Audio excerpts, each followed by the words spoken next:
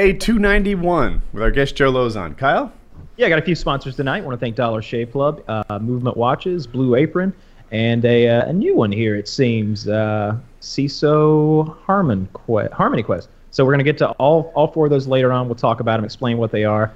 Links in the description. But for now, got Joe Lauzon on tonight, and he just came off one heck of a victory. Very entertaining, sir. I want to be the first one here to tell you.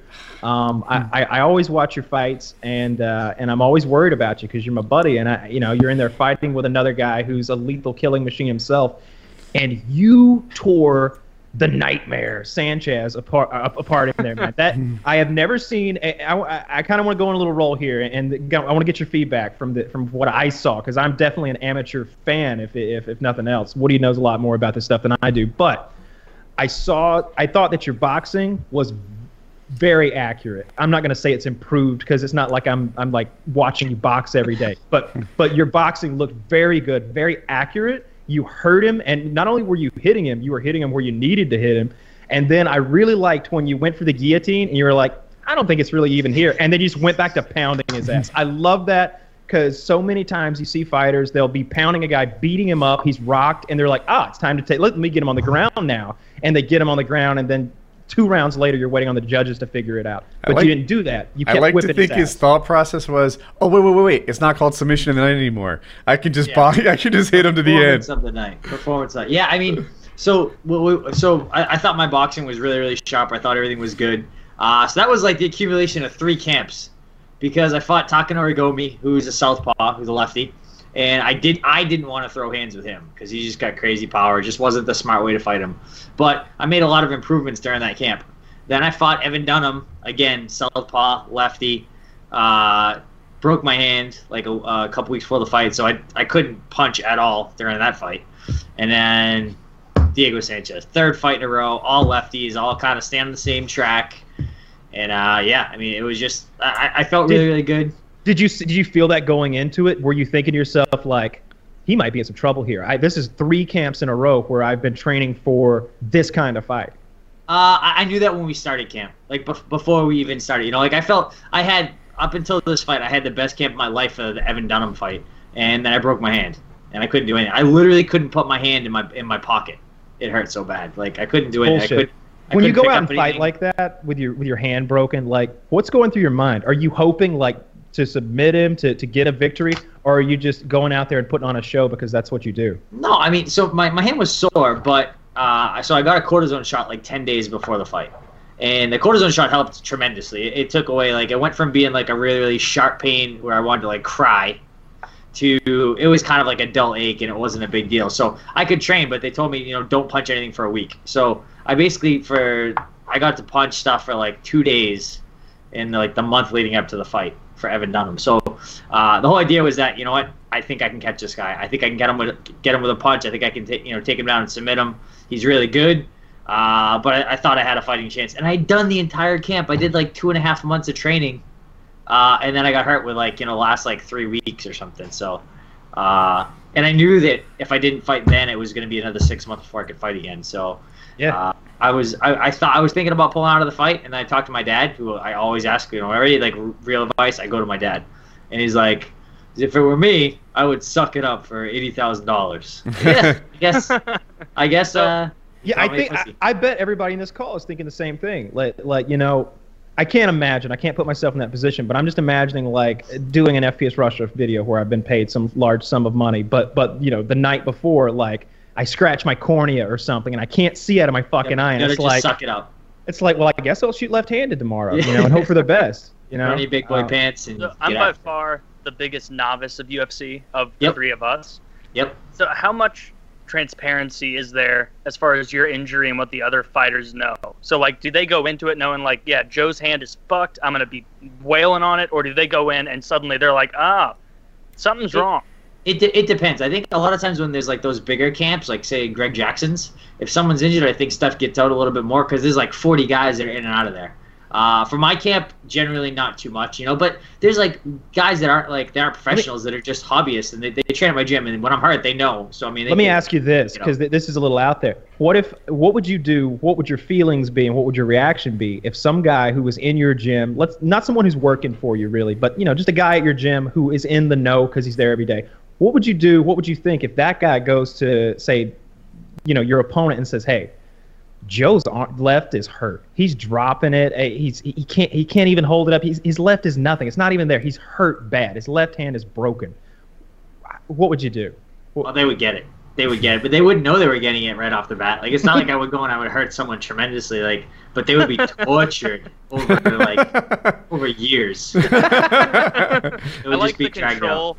I like the control over your body that you have, that when most guys say I'm gonna go fuck him up, because there's no area between maiming him and just ruining someone for an untrained guy like me or Kyle, me or Kyle, I guess, because Woody knows a bit more. But if we get in a fight and we win, the other guy's in bad fucking shape, but you know enough that you can be like, let's tweak that. That's really gonna ruin his week. All right, I'll see you next week. Enjoy trying to sit down. You gotta be busy sitting down for a month. Come back and I'll do it again. And I imagine it's a very efficient way to beat people up as well. If you know very quickly, all right, I'm going to give you the old pata, and there we go. Yeah, and I'm a complete jerk. I'm the worst in the gym. I always do the most asshole stuff. My guys in the gym, they call it Jiu-Jitsu, but they also call it Jerk-Jitsu. Because I'm an asshole. If you can do something, be an asshole. That's my bread and butter. Just making them uncomfortable the whole time, putting elbows in their thighs and grinding them.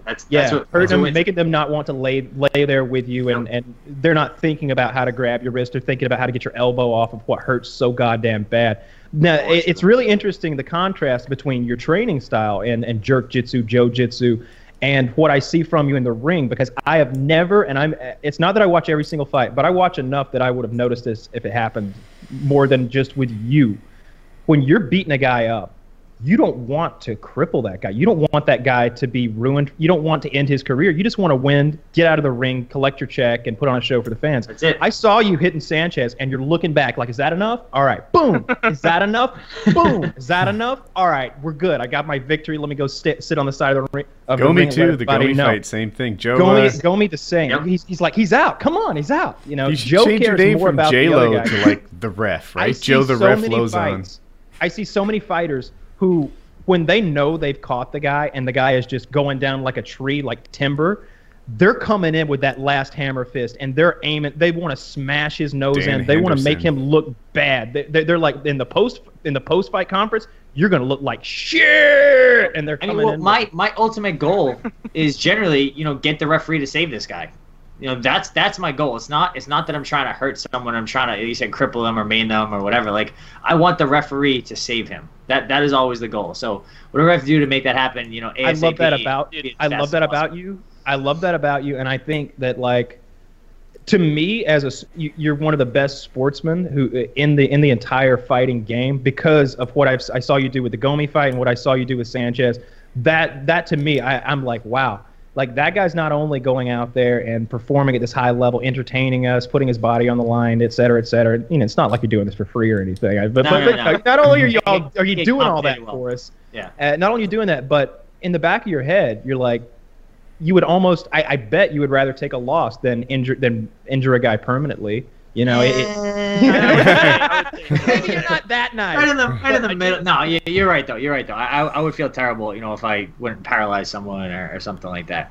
One of my least favorite things about UFC is exactly what Kyle was just talking about, what you didn't do, where I watched you just beating the shit out of that guy, and because I know you, it's kind of like I'm doing it, and so I'm like, yeah, show him what's what. Yeah. And you kept hitting him, and then it was kind of like, all right, it's done. Okay, the guy's still a little bit standing up, woozy, fucked up. He's done. Clearly, I hate all of the fights that end. Have you ever watched a clip of chimpanzees when a foreign chimp comes into the mix and it's just bananas, and that chimp is completely incapacitated. Its testicles and penis have been torn off, no hands, no feet, and then they start eating it from the inside. That's the way I feel when I see those heavyweights. Just the guy's jaw is cockeyed, laying on the ground, and he's like, ah, with his big ham fist, just ruining. Well, you should always fight till the referee tells you to stop. I never have for the stopped Gomi before, fight. yeah. I know for the Gomi fight, but I think in hindsight, I think that was a mistake. I think I shouldn't have done that. You know, I think you earned more fans, and I think because you do things like that Yeah. than you ever would, and I think it's worth the risk. It And works I for Mark love seeing Hunt. it. It means so. Like when I see that, it sets you apart from everyone else in that game so much because I don't see anyone doing that. I don't see anyone giving Mark a Hunt. fuck about the other guy on the ground. Mark Hunt. Mark Hunt. Yeah. Joe Do you know attacked the Kenny. backstory of Mark Hunt, Woody? Do you know that story? Why he walks away? Yeah. No, tell me. So, and this is public. This is not like personal info I have. But I guess so him and I don't know if it was his sister or someone, but basically he had like a really abusive dad, and his dad, he used to get the shit kicked out of him like as a little kid. To Mark Hunt. Yes. Okay. So, he said that he would never ever want to hit someone when they're that defensive. It's like it brings him back to being like a little kid. He's like that kid that's all fucked up and broken and Yeah, it's not a fight anymore. It's abuse. Yeah. He can't defend himself, and you're just getting your licks in. And we can all relate to that a little bit from just video games, right? There's always that boss or whatever with the big shield up, and he's been and finally get the shield down, and he's knocked out and a little woozy, and it's like, oh, now it's time to pour it on. Now it's time to pour it on. But it's not a video game. It's another man over there across the ring with a family, with kids, with fans of his own. He doesn't want to be humiliated out there. I like how you do business, and it means a lot to me to see it. And I would hope that anyone who's a fight fan or a sports fan would be a fan of yours just because of that in particular. Not only that, but you go at people like a bat out of hell. Rogan always praises you for that. Like, this is Joe Lozon we got out here. He's not going to hold back and dance and try to get some judge's decision. He's going to fuck that guy up or to get fucked up, and either way, it's going to be a great fucking show. I try to find that sweet spot where speed meets brutality. Dude, what love was it. just as cool as the cutting back was the post-fight interview. Like they set it up in kind of a weird way. They're like, "You and Diego are old friends." I'm like, "Friendly, I guess," but anyway. And they're like, "Do you think that he should retire?" And yeah, it's weird. I hate that stuff. Yeah, but you crushed the question, I don't know right? if he wants to. Yeah. So what Joe said, if you guys didn't see it, was something real close to like, you know what? He had a bad night. I hate that. Whenever I have a night that doesn't go my way, they start asking, how many do you have left in you? And I don't know if you want to take over from here, but yeah. Yeah. So basically, anytime I've had a bad fight, people say, "Oh, how many fights do you have left?" Even leading up to this fight, so my last fight wasn't very good. I lost a decision. I was in the fight the entire time, despite not training for a month before. But people don't get that. They just see the kind of borderline bad performance. Like they start to think, oh, you're washed up. Like this is it. You're all done. Like why do you keep doing this? Blah blah blah. And then on Saturday, I had the best fight I've ever had. And so that's not a sign of someone that's on the decline. That's a sign of someone that is being competitive. And it was my night. It was my night. That's I agree so much. And I felt like I feel like there's this like status quo of like everybody feeds into that idea that, oh, he lost one fight, he's no good anymore. Should he retire now? Maybe he's got one more in him. I don't know, but yeah, he's definitely slowed down. Look at him doing this. That's clearly a sign that his skills have degraded, that age has taken hold. And it's like, well, maybe he just had something in his eye and he didn't see that punch coming. Maybe his girlfriend broke up with him last night. Maybe he's got a broken fucking hand or a pulled hamstring and he can't get out of the way of that kick. I don't know. Well, Diego's got a couple of things going against him. One, he's like his last 10 fights, I think he's won 4 split decisions that people thought shouldn't have gone his way. So it's like he's more like a lot of people think that he's more 2-8 in his last 10, which that makes you look at whereas instead. But it's always the people who disagree that are the most vocal. Oh, absolutely, always. And then on top of that, he's fucking crazy. He's I like that about him. Mind. No, that's a positive. He's always been that way. He's super positive. He's super he's like, I feel fantastic. Yes. He's screaming. But he's been like that since The Ultimate Fighter 1, which is 2004. This he's is nothing showman. new. Yeah. So I watched him coming into the ring. I watched him before the fight. I watched him at the weigh-ins. Him in particular, both of you, but I'm just thinking of him. And he's a really good showman. He comes out like a wild man. He's got a little bit of WWE showmanship to him. He's coming out there growling at you and stuff, screaming. You're not right. The whole thing. And, the thing is, it's not a show. He's like that all the time. No, he's not. No, he's not. Because right after Joe was done with him, he was teary-eyed and somber. He was accepting of what had just happened to him, congratulating. Yeah. Well, maybe that's a good. Well, during his concussed state, he was not a wild man. He looked at the camera, right before they raised Joe's hand. The camera kind of pans over Diego, and for a reaction, he just looks at it, a bit teary-eyed, very serious face, and he just goes, "No, didn't have it tonight. No." And there was none of that. Oh yeah, next time. Like no pro wrestler after the fight. All before. Yeah. It's tough, because go back and I went back. This is last night or the night before. I went back and looked. I got all his Instagram stuff and Twitter videos and stuff like that. And he's just he's super fucking positive. He's all about he's trying to he's doing this for recovery, and he's doing ice baths, and he's freaking chanting in the ice bath and being a maniac. I'm a pussy. I'm such a pussy. I can't do ice. I've done two before, and they are so effective. And I'm sure they are. I'm not telling you anything you probably don't know. I mean, you fucking deal with people who are literally experts in this shit and do it for a living. But I remember in weightlifting, it was a punishment one time. The football team did it regularly. The football team did ice baths after every practice. And some of them could stay in for several minutes. Some would get in and jump right back out. But I stayed in there for several minutes one time after a hard workout, and man, I just felt rejuvenated the next day. There was no muscle soreness, no acid buildup. I felt strong again too. It wasn't like I needed to recover. It helped a lot, but it was awful. But in the moment, it feels like literal torture. You're sitting in there, and because nobody is standing around you saying you can't get out, you're like, this is okay, I can deal with this because I know I can get out at any time. They didn't hold you in? Came over as you're sitting in an ice bath, and they're a big, strong guy, and they put their hand on top of your head, and they push you down, you would immediately go into just blind panic, flailing mode. Because you can't. I hyperventilate with cold water. Oh, yeah, you just... As soon as you get in I'm such a pussy with the cold, but Diego's doing all this crazy stuff, and he's freaking doing ice baths, and he's doing all this stuff for recovery and stuff like that. And then there's me, I'm eating fucking cheeseburgers and freaking playing Xbox, and you know what I mean? And everyone's just different. He has to kind of psych himself up on all that stuff, and I just stay relaxed. You go back 11 years, whatever it is, on Ultimate Fighter 1, he's doing those cartwheels. Yep. Right? Yep. He's crazy. It's not like this is his new thing. No, he's just wired that way, man. Do you think he's gotten progressively crazier because of getting the shit kicked out of him? No, I think he's pretty much the same. I was watching videos. He was doing cartwheels for Ariel Helwani.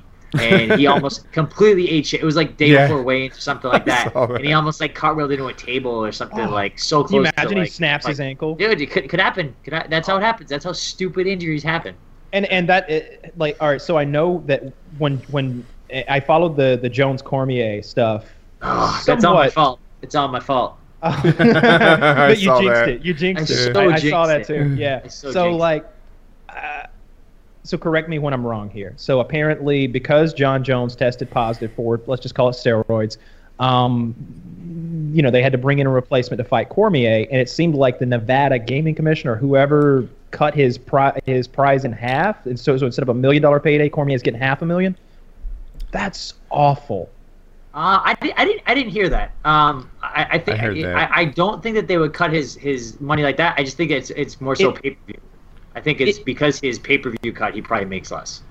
The way I understood it was that it was the way I understood it was a Nevada Gaming Commission type thing, that because the first opponent is out, that for some reason now Cormier gets half as much money, and it was literally half, not 50% exactly. So it goes from $1 million to $500,000. I love Chael, but just because Chael said it doesn't mean that it's true. Don't you dare say that, Joe Lozon.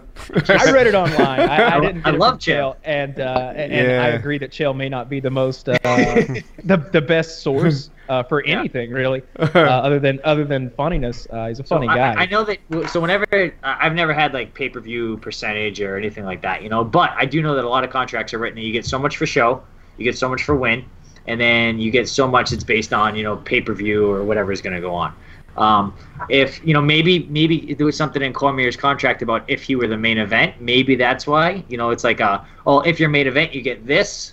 Maybe he got a percentage of the gate, and if you're not, then you get this. So maybe that was part of it. Maybe that was a reason for the cut. But regardless, he took a big pay cut because of that. And I guess my next question was, if he breaks his ankle doing a cartwheel, what happens to your money? I don't need specifics, but percentage-wise, what happens? So it depends. Usually with the UFC, if it were me, they would pay me. You know, Good. if there was someone that's like making my kind Pay of you money, what? they would Your show money or your I would get my win money? show money. I would get my show money. I think I get my Reebok money too, because Okay. I think that as far as the maybe not necessarily, it would depend if I weighed in. If I weighed in, then I get my Reebok money for sure. Mm-hmm. If I didn't weigh in, I think I would not get my Reebok money. But it depends, you know. Like I think Dana was talking about as far as Cormier goes. You know, if they had an opponent for him, then they would still give him his.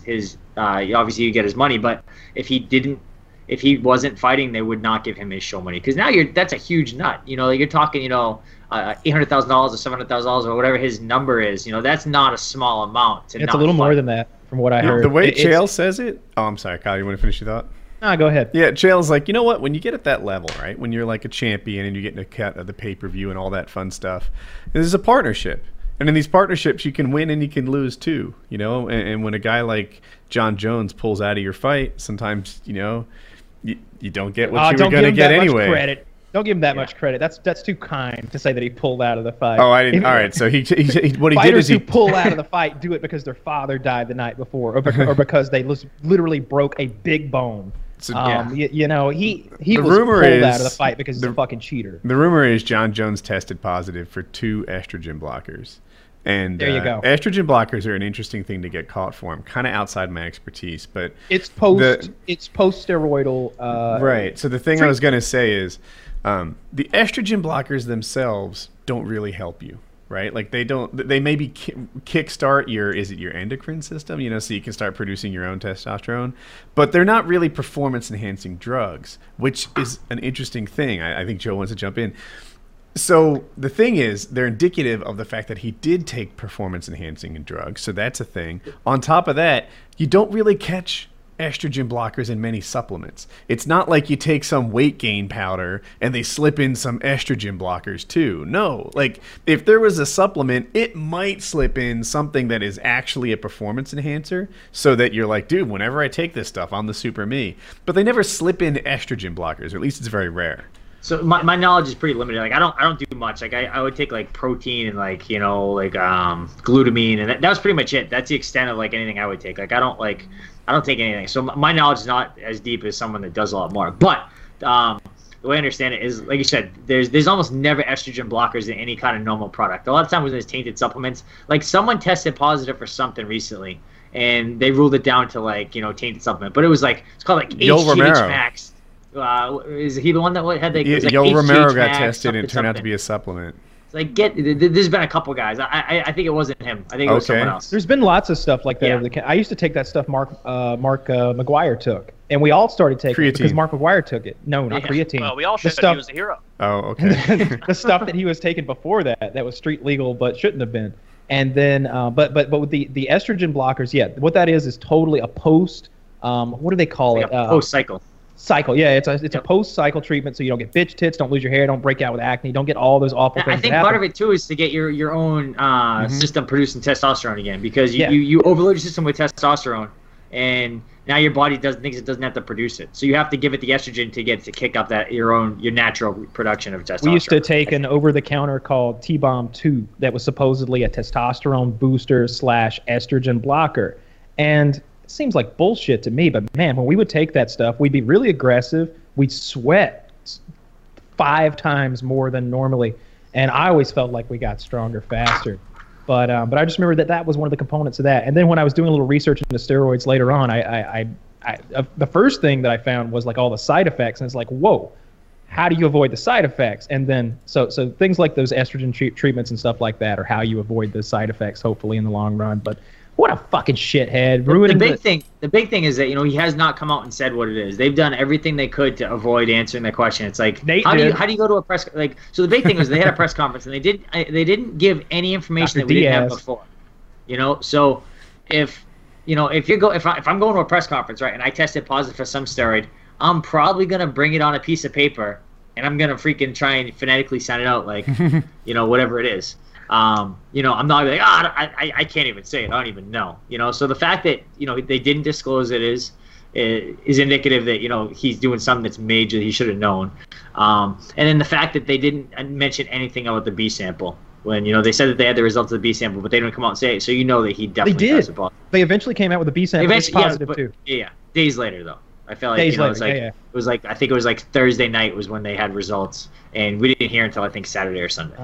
Yeah, because it makes him look bad, makes Yep. a lot of stuff look bad. Real shitty of him. UFC 200 was great without him anyway, but it could have been a little bit better. I thought it was great. I really liked the.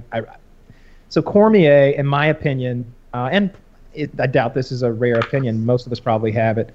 He was so happy not to lose that winning wasn't the most important thing to him in that fight. It was not losing, and That was a just get through it kind of performance. You know, Yeah. like this is a because really if he good. loses, it's catastrophic. I think is what he said. This is a really good. I think it was a Dan John article, who's like a strength and conditioning coach. I think it was him, and he talked about how like he would work out with all these like Olympic powerlifters and stuff like that, and like sometimes you go to the gym, you just feel like shit, and he'd say, okay, he learned from working with all these guys. Like 2 days, you feel like you're a world champion, you can just crush anything. You have like 3 days where you feel like the worst piece of shit ever. And then you have like 4 or 5 days where it's just to get through it. For Dan Cormier, this was just to get through it. Such an emotion dump. Not knowing if you're even fighting, right? Because there was like a day where they didn't know if he was even going to fight. Still had to cut weight. Still going to be cutting weight. And you can't tell me that there's nothing he wanted to do more than to go and tear into some Popeye's chicken and just destroy a bunch of food. That's what I was sob a little. Yeah, exactly. Dude, absolutely. I got a video that says the man likes cake. Yeah, It's the greatest video. You're so emotional. Like floating around. You're so emotional. You just want to. What are you gonna do? That's gonna, kind of, help yourself. Ease yourself a little bit. Ease your mind. That's what makes me a fan of sportsmen in general. Is when I get to see what I saw when Dana told Cormier that there would be no fight, or that there would be no John Jones fight. When I saw that, and I saw him just, don't do this to me, Dana. Don't do this. Oh, Yeah. God. Can't I just sign something Train and so fight him hard. anyway? I don't care if you give him a stick. Like, whatever. Just let me fight him. This is what I've trained for. This is In what I worked for. hindsight, I think it's good that he didn't fight John Jones because he did not look very good. I don't know if it was the emotion dump or what, but he went from doing a 5-5s against John Jones, who did an entire camp, to looking very tired at the end of the third. That kick he took, He didn't seem to like it. It hurt him Okay. a lot. Yeah, I don't think it hurt him like maybe. I don't think it hurt his performance, in later rounds or whatever later on in the fight. But man, the pain of it clearly was just something that he was not prepared for. That's one of those shots that you get one of those you just go down to your knees. I saw you take one of those that was pretty good. That body kick he put on you, and then that leg kick immediately after. I watched and I see those two things happen, and we've talked about this before about leg kicks because I see them a lot, and I think I've asked you before, like, those hurt, right? Like, even you, and you're like, fuck yeah, because like I got kicked like that one time somebody kicked me like that, and I was like, well, we don't do that anymore. Fuck that. Like, what is this? What am I, Jean-Claude Van Damme, kicking bamboo trees down in my backyard? No, I can feel that shit. Dude, as a casual watcher, you underestimate the amount of pain all of those maneuvers that fucker hurts. do. Yeah, those So, hurt. like, I was watching someone, like, I think we mentioned earlier, that elbow and, like, the top of the thigh, and it's just horrible. I was watching, like, you just watch little moves like that when the fighters are doing them, and it's like, oh, well, that's not a punch to the head. Nobody's getting, like, there's not blood everywhere. They're fine. I walk into, like, a high-top table, and it hits me in the thigh, going 3 miles an hour, and I'm just, oh, fuck! It sucks. One of my coaches, Joe Pomfret, he was adamant that, like, he thought Diego, like, was going to be, like, his primary way to attack was going to kick. So we did tons of, like, kick defense stuff, and I got kicked in the body so many times during camp. But he kicked me in the body the first time, and kind of like I didn't expect him to open up with it. I expected that to happen later, but I didn't expect him to open up with it. But he opened up with it like with a body kick, kind of pissed me off a little bit. And then he kicked me on the knee, and it looked the exact same way I thought he was gonna kick to the body. And I was trying to beat him with my right hand. So basically, instead of me just checking his kick over and over and over, I tried to make him pay for kicking me, and that was why he kind of kicked my leg out and kind of pissed me off. And then things went downhill for him. It went downhill right away. Joe, have you seen the Misha Tate weight cut photo? Yeah, that's typical. That was the question. Let me Yeah. show it to people. But a lot of people are making a real big deal out of this weight cut photo, and I don't know. I feel like I've seen this scene on Tough 10 times. Before I see it, is it that she's very cut and dehydrated looking? No, she needs a break. She's probably very hot. I bet her core temperature is high. She probably has a headache. Joe, what's she going through? So she's feeling like shit. She's feeling. You start getting like cramps like in your back, and you just feel like crap. You have no energy. You get dizzy. You know, it's just it's a crappy, terrible feeling. But you know what? That's what happens when you dehydrate. You know, quite a bit. And that Okay. But I that don't doesn't think raise your that's- eyebrows at all. You look like that. Some cuts too. Not that bad, but pretty No. close to that bad. I mean, You like, look you look good when you cut. Like you I don't turn cut a into ton of weight. I still cut 12 pounds or 12 or 13 pounds. But you turn that's into not action hero Joe. Yeah. when Well, you cut. I suck it up. Doesn't act like a pussy. It's not gonna help anything. When you Yeah, cut, When your job is fighting other professional fighters, and someone asks you, "So do you feel queasy beforehand? When you haven't drank much water? Do you get the tum tum rumbles?" And you're like, "No, that 6'4" man who trained to beat my ass for 6 months is about to fight me. So no, I'm not really that concerned." Yeah. With It being thirsty. sucks. You know, but you just gotta understand, like, this is what happens. Like, this is the way it goes. Now, this may So- give away the fact that I tend to only watch Joe's fights in a lot of these, but did Lesnar win? I don't even Yeah. know. Yes. Yeah, he won. And He did. the fight went a lot longer than I thought it was going to go. I thought like the first 90 seconds it would be decided. Either Mark Hunt was going to knock him out or he was going to take down Mark Hunt and the fight would be over. I thought but Hunt was I going to win. surprised. I thought that I was he's saying got that. I did too. bombs in his hands. I thought he would. Yep. I thought he'd throw one at Lesnar. He'd immediately start doing that like ducking kind of don't hit me thing that I'm sure I would do even more. And that's how it was going to go. He's just going to chase him down with super accurate bombs. But nope. I thought Mark Hunt was going to win until the weigh-ins. And then I realized Oh. how much bigger Brock was. Dude, Yeah, that's- Brock is Oh, monster that's a little- of that's a human little more being. I even thought now. Cormier was going to toy with him until I saw him in the octagon. And then I realized, like, Anderson Silva is not a small 205er. Like, No, well, he is a small 205er. So he was walking at 198. So he weighed in at okay, well, 198. undoubtedly. But But didn't he the look big the thing- same size in the ring? Am I crazy? Am I the only one who thought that? the big thing is that Anderson is just very, very lean and has a huge frame, and Cormier is kind of short and a lot thicker. But Yeah. the good thing for Anderson is that he loves to play the counterpuncher role. He's had tons of fights where like it was kind of boring. Like Anderson's had some great knockouts, but he's had some like super boring Maia. fights too, where it's like watching paint dry. Diaz, And- Maya, I don't know what else. Tyler's Lates. There's been a bunch, you know, and to be a counterpuncher is like no effort at all compared to being someone that's active and coming forward, and so it worked out in his favor. And I thought at the time, like 3 rounds, that's way better for Anderson because he's not in very good shape. Everything else. I think in hindsight, I think it would have been better for him having a 5-round fight because Cormier looked really tired, and that would give Anderson at least 5 rounds to start on the feet. So, I didn't think Cormier was going to stop him. So you just came off this victory. It's got to feel amazing. I can't imagine. Yep. So are you spending more time at your gym right now or at a Poke gym? Or Lots do of you Pokemon- have a lots Pokemon of gym Pokemon. at your gym? That would be No, incredible. but I tweeted at them. I thought I wanted a gym, but now I realize I want a Pokestop. Exactly. Yeah. Yeah. No, You I don't thought want I to have wanted to a be gym. tying up all your time defending that fucker. Yeah, exactly. What But there's so many what guys- level are you? I'm not very high. Can we see your roster? 13 or 14? Yep, we can do that. Yeah, I think I'm level 15. I've got about 32 Pokemon. I haven't. I beat everybody up at my local gym, which is a Methodist church. But I haven't even done a battle yet. I'm just leveling up. I know it doesn't matter. I was not prepared for my battle. I won it, but then I forgot to claim the gym by leaving a Pokemon there. See, I don't even know So what's it's like- involved. Yeah, I didn't. I do now. There's just click a couple more buttons, but the combat is actually pretty fun. I'm dancing around his Vaporeon, squirting it with my Vaporeon, and I'm dodging left and right because we're evenly matched. And I gotta say, this game is Can a you put it lot of closer, fun. Joe? Who's your top 3? There we Let me go. know if we could. He's got a Vaporeon in there with a 772 CP. 772 CP, Joe. Kyle's got 900. Got a Gloom. We're up to 1200 now. And That's Oh, yesterday. My bad. I'm going off yesterday. What level am I? Let me see what level I am. I'm not a very high level, though. I'm like 14. Yeah, it gets progressively harder to level up, more and more XP for each level. I'm How really much money loving have this you game. spent? How much money have you spent? You're Uh, like me. thir- You'll spend- thir- yeah, $30. Initially, I spent 20 of it because I ran out of Pokeballs. That's and what I did. That's what and, got me. and I asked I did the Chiz. same thing.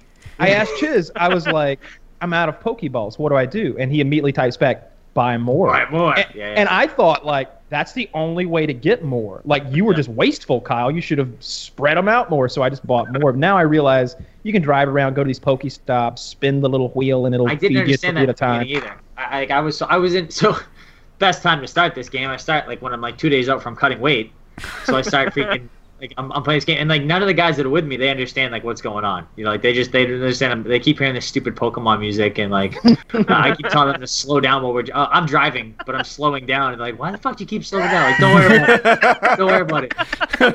And they're getting pissed. I can tell that they're getting pissed, and they're getting very concerned because I'm supposed to be focused on Diego Sanchez. And instead, I'm trying to track down fucking Rhyhorn, who's running down the fucking road.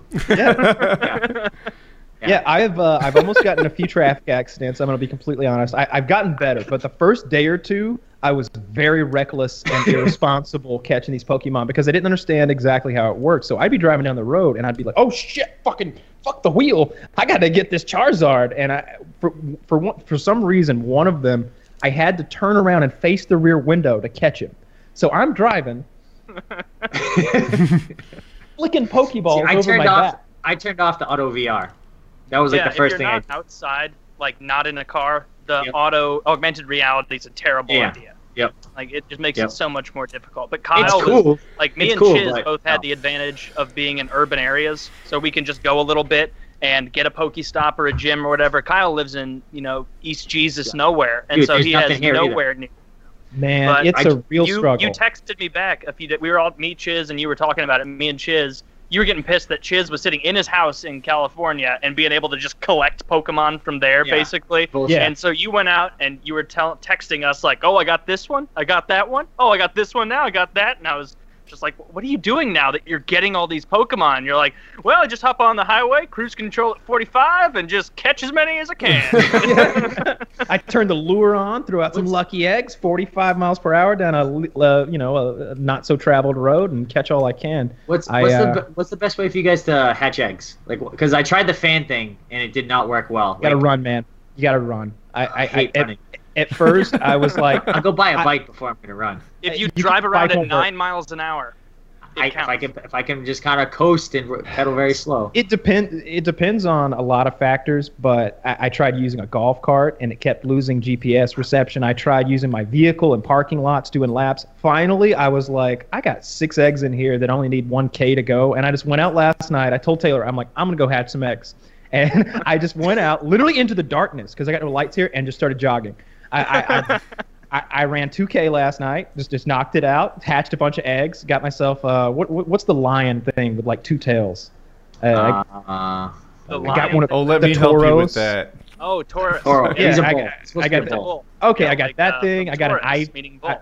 Yeah, I caught an Ivysaur today. I got a bunch of stuff. Ivysaur. That's a good one. Bulbasaur Yeah. falls into that. I know. Yeah, So yeah. you skipped one, didn't you? You I don't did. even have Bulbasaur yet. I have a Bulbasaur, but he's like a 280 CP. But I picked up an Ivysaur today at Mickey D's, which is the place to go, let me tell you. And he's a rough customer. There's going to be some gems in trouble. So I have. So obviously I go to my gym all the time. So I have like tons of people that they like running. I don't like running. So I'm gonna get that's all great. my guys to pool their guys, and I have one guy put on a backpack, and he's gonna run with like 6 or 7 Everybody's phones. phones. And I'll be like, well, I'll give you $10. We'll give you $10. You go run 10 kilometers. Go on a 45-minute run. Come back. Well, I'll have Hatch everybody's fully hatch eggs. eggs. That's a great idea. Everybody's phones I- will be dead in a backpack. Yeah, I tell you dude, what I tell you what's really upsetting me, and as I see, because they posted a lot on the Pokemon subreddit, is the people on Facebook who hate this game and the idea of it's it. hilarious. Because here's the thing about this video game in particular, this game. First of all, it's free. It's free to play, so don't tell me I'm wasting my money. It's $1, If I- right? Am I crazy? Am I It's wrong? free. No, it's free. It's free. It's free. So it's free to play, so I'm not wasting any money unless I choose to. And the other thing is it gets you out of the house and walking around unless you're Chiz. And I've literally got some exercise last night. I wasn't going to go out and run 2K at 11 p.m. at You'll night. hatch those eggs. But I had to hatch those eggs. Those eggs, man. Also, I'm meeting people who are also into it. Now, I'm not really in the market for a new buddy or anything, but if I was a 16, 17, 18-year-old dude who was in a new place or something and didn't have a lot of friends, man, I'm parked outside of the Methodist church because that's a Pokestop, and like, there's 3 cars with me, and they're not there for Jesus. They're there for Bulbasaur. Now, do girls play this game? Yeah. Yes. There's too Yep. many people play this for a lot of girls not to. Yeah. Seems Like, like There's probably 30 people from my gym that are all playing it, and we're all in different colors. Well, what color did you guys choose? Red. Red. I thought you were talking about races. Like, oh, it's such a wonderful humanitarian game. We're all different colors. Oh no. Well, I went chose blue. to be a gender I went blue. queer Asian American. You know. But I think it's better. So everyone in my gym is all kind of split up, so they're all different colors. I think it's gonna be better because I think that when I do get a Poke Gym at my actual gym, we're gonna be fighting each other for it, which would be awesome. What team are you? I went blue because Blue is the most common team. I thought it was Is it? red, but Chiz sent me some data in the form of him typing it out on Skype. Mostly and bullshit. yeah. Probably mostly bullshit. Team Yellow is just limping along. Yeah. I don't see hardly any yellow gyms that have been conquered here, and if they are, it's like a sad little gym where red and blue were like, oh, let them have one. Like I'm sure they're gonna make it so we can pay like a couple dollars and we can change our gym color or something. Like it'll come with probably next Then week. there'll be or no something. yellows left. There'll be no yellows.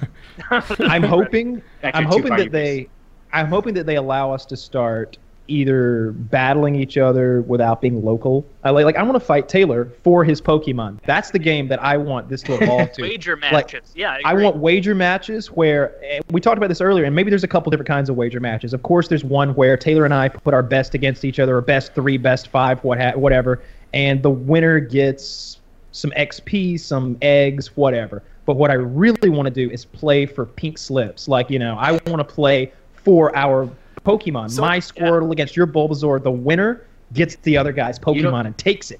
You don't wanna do that have a type short of memory. matchup. You don't remember lag on like Black Ops or anything like that, where like there's a little bit of lag and you got fucked. Wait till you lose your 1200 CP Vaporeon, and you see what happens.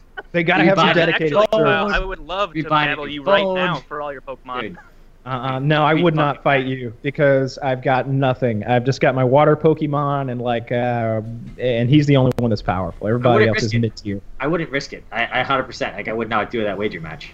Not It's a lot of time. Like I look at that Vaporeon in this stupid little screen over here, and he's just a blue little cartoon character. But there's hours of EVs that were collected and cashed in to make that piece of shit. So that's what's addictive about the game. It's got that RPG quality. If you're out there listening to this and you're not into it yet, you think it's kind of lame, maybe you're not into Pokemon. I wasn't into Pokemon either, but I always have been into going into dungeons and Fallout, Skyrim, the Elder Scrolls games, all that stuff, and getting that helmet, getting that key, getting that skull that lets you open the door. And Love those the things, grind. I love to grind, and I love to see my time and effort turn into something not necessarily tangible, but something that has value to me in the long run. I was telling Taylor the other night, how many endless hours have I spent grinding on leaderboards that I'll never look at again? Yeah. But I still got a good feeling and sitting from on it. your ass on your ass doing it. As opposed to now Pokemon Go, they're trying to get us, get us moving, which I think is Yeah, at least now you're driving around, getting in accidents, hitting That's kids. the thing. So, I'm not into Pokemon Go, right? And I'm not in it in a pretty strong way. It just seems so stupid to me. But the thing is, hold on, real quick. No, let me finish. That's such a contrarian thing to say. There's no evidence for it. You're just saying to be different. I think.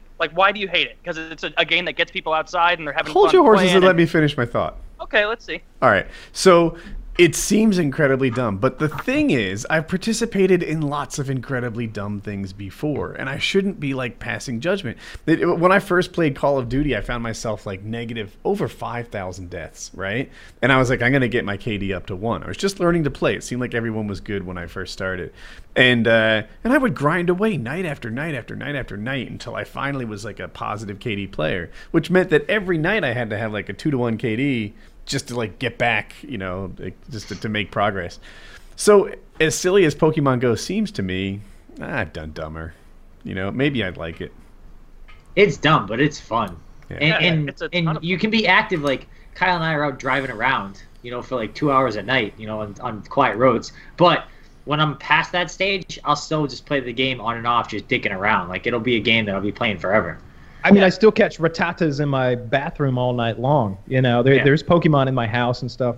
I see that there are some dirty cheaters out there who are logging in from their computer and then altering the GPS coordinates so that they're traveling virtually. I was tempted to do it. I mean, It'll ruin the game for you. It will. Yeah, I do. Just take a walk. I'm Just much take more a worried man. about getting banned. I'm more worried about getting banned. Yeah, The gym thing is like you haven't fought a gym yet, Joe. But basically, when you take a gym, you have to beat their whole lineup, Yep. and then you have to regroup, heal all your guys back up, take on the lineup again, and then heal up. So if it's like a level 3 gym, you take it down. You beat them all once, you take it down to level 2. You beat them all again, you take it down to level 1. Beat them all again, you take over the gym, and you have to leave a Pokemon there to defend it and hope that more people from your team come by and bolster your little lineup. So I put a the 1400 Flareon at a gym today, and I thought it was going to be there for at least, 90 minutes, but I get back from lunch and check, and it's like, fuck, this thing got beat immediately. So all the reading and stuff I doing is people are saying that you're better off to not try to take a gym and hold the gym. You're just better to just go in there, wipe everyone out, and move on. Because otherwise, like that Flareon, you can't use that to attack other gyms because if you have to leave it somewhere, and just the reward for doing that is just not really worth it. You're better off to go and smash 6 other gyms. Yeah, I I don't don't like being able to see Yeah. my Pokemon on the Yeah, landscape. yeah. And that's I why feel like people do it. yeah. That's why people. I'm gonna put low-level Pokemon in there just to because it's gonna. I'm in such a remote area and everything, and all of my Pokegems, and I'd love to know what algorithm picked where the gyms are and all those locations because they're all churches. All of them without fail are churches, and so they just don't have that much foot traffic. I think so. I think I'm gonna take the Methodist church near me. I'm gonna leave some low-level Rattata in there to guard it, and if they take it the next day, they take it. I'll still get XP overnight, and I'll still get to hang on to my Flareon. So Well, the no, company- you get the Pokemon back.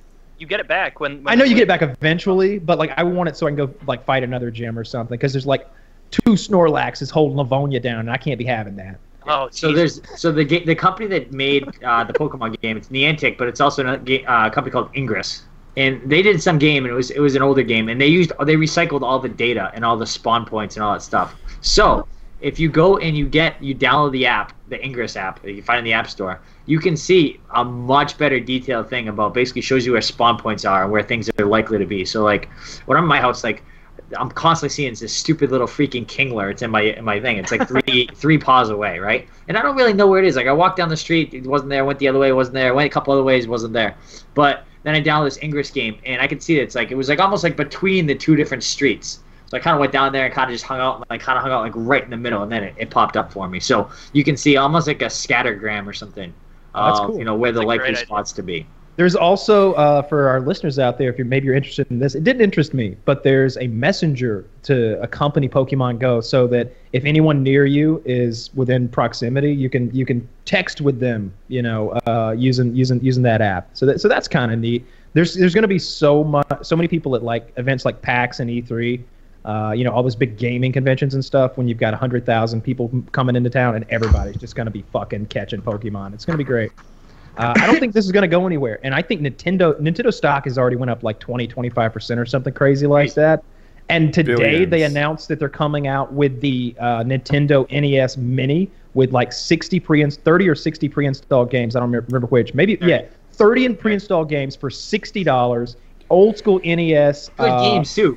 Form Good games. factor. Yeah, good games. And that's going to be incredibly popular. I love what Nintendo's doing in their war, if you can call it that, with Microsoft and Sony. Instead of being how are we going to make a 4K Nintendo machine? They're everybody's already got a cell phone, right? Yep.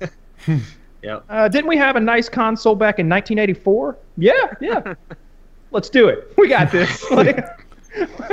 It's crazy. It's beautiful. Crazy.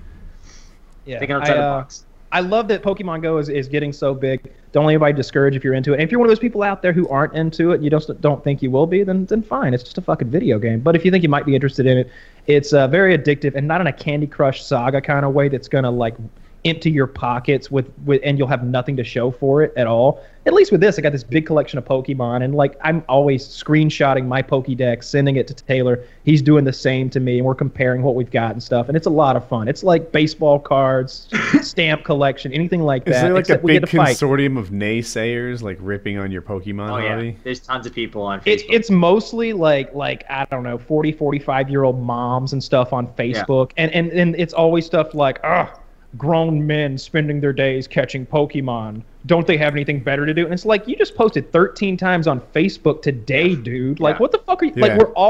We all have extra time. We all have time to burn. Let me spend mine however I want to. Like if I was jerking off to porn for 3 hours a day, you probably wouldn't think that was too crazy. But all of a sudden, because I'm catching some Charizards, Well, I'm a weirdo. Sounds like a lot. Really? I'd say that's bordering on too much. Well, that's just once. It takes me a while to get off. Yeah, I felt so guilty earlier today because I was sitting at it's like a fire museum that's near me in Brockton. So like I drove around for 2 hours last night, came in, went to bed, had to bring Joey to toddler group this morning. So I dropped off Joey. It's basically like a 4-hour like social club thing for Joey. Dropped him off, and then I went like just driving around, and I found like a fire museum, and I'm like the only fucking car in the parking lot. It's like 9 a.m., 9:30 a.m., and I'm just sitting there freaking, got my car running, got the AC on, sitting there.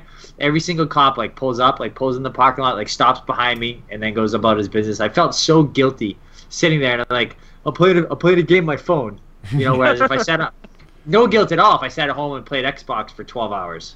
But sitting in a parking lot for 45 minutes, I felt like the biggest bag of You shit. get weird looks because Yeah.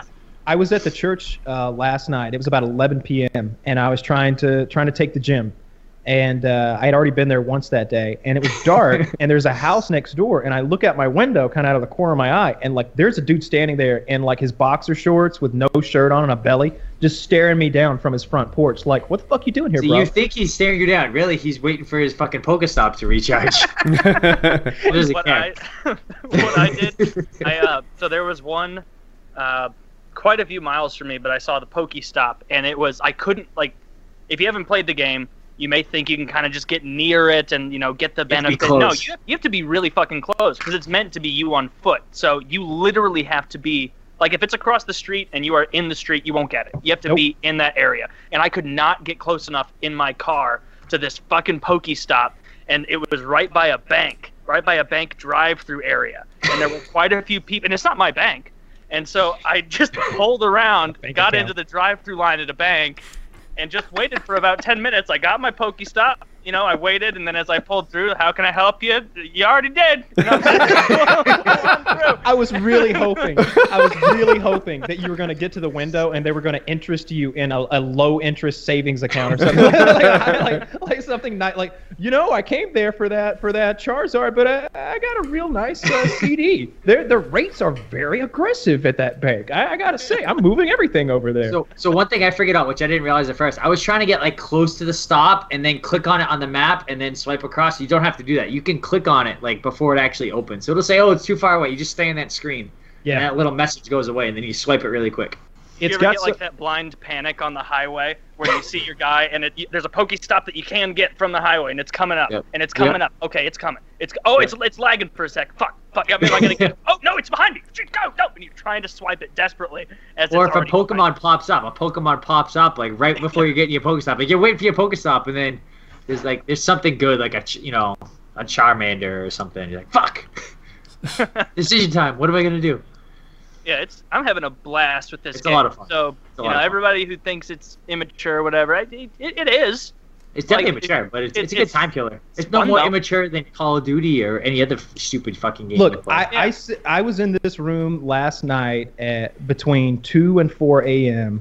and I was fighting zombies that do not exist, spinning and like shooting my fucking Vive at the ceiling because there's an earthworm coming down. That's what all video games are, right? They're simulations. They're not really there. It's about how you feel when you play them, nothing else. Yeah. So this is a great game because it makes me feel good. It's a lot of fun to play. It's a bit addictive, and I'm loving it. So it's not bad on bandwidth either. It's not bad. it's terrible on batteries, though. It eats your battery alive, or at least Jesus in my phone. Christ. I've I'm got gonna go like buy. I've got like 3 battery backups. I just Oh, there you go. the external batteries. So the best. before we move on from Pokemon Go talk, for now, because it'll be back. Oh, Then yeah. we'll be back. But what are your top 3? Your best 3 right now? I'm having a hard time signing in, but I've definitely got that Vaporeon or whatever it is. Vaporeon. The That's upgraded the Eevee. strongest of the Eevee evolutions, apparently, by a lot in this Oh. game. Well, wonderful, because I've got a really nice one. It's like 1200 CP now. I got one of those. I've got like a 500 or 600 Scyther. That Tauros is like 500 or 600. I think I got like an 800. I don't even remember which one it is, but really it's the Vaporeon. I need an electric Pokemon because it's mostly water Pokemon like taking over around my area, and I think that is because of the prevalence of Eevees And I think it's a coin flip whether you get the fire evolution, the water evolution, or the electric evolution. I don't know the particulars. But it seems like there's a lot of people with the water Pokemon here, and so those have kind of taken over. That and I think it Snorlax. depends on your location. I think it depends on your location. You might have a lot of water near you. Perhaps that might be it. Lake or river or I something. hope that plays into it because, then maybe we need to go on some like road trip, Taylor. Maybe we need to go to Texas, get some Texas Pokemon, go up north to Canada, get some snow Pokemon. Maybe That is a great trip idea. To go Pokemon training all across the country. If you want to go, I'll go. Like I swear to God, I would. If you were like, you know what, I'll see you next week. Like I would totally go on a cross country drive, catching Pokemon and filming it, and that would be hilarious. Yeah, I would do that. We definitely should do something like that, but we need to wait until, first of all, battling is introduced and trading. Yes, Because it wouldn't be that much fun to do before. But my You could top do three, I meetup. got You could do meetups with 14, PKA 20 fans. Flareon. Yeah. And I'm gonna start my website up where we can all gamble with our Pokemon. Not your website, just a site that you found. It's just a website. My friend, The site that you found. I've got this friend. His name's Trevor. He's hooking me up with some guys. We're hooking up my Pokemon gambling website. It's gonna be real nice. My buddy Tom was telling me about that. Yeah. Great. I probably just know got a something about that sort of 1026 Arbok right before the show. It's a big deal. Arbok. A moment of silence for the Arbok. Yeah. 4 digits. Nice. 1026. 1026. Yeah.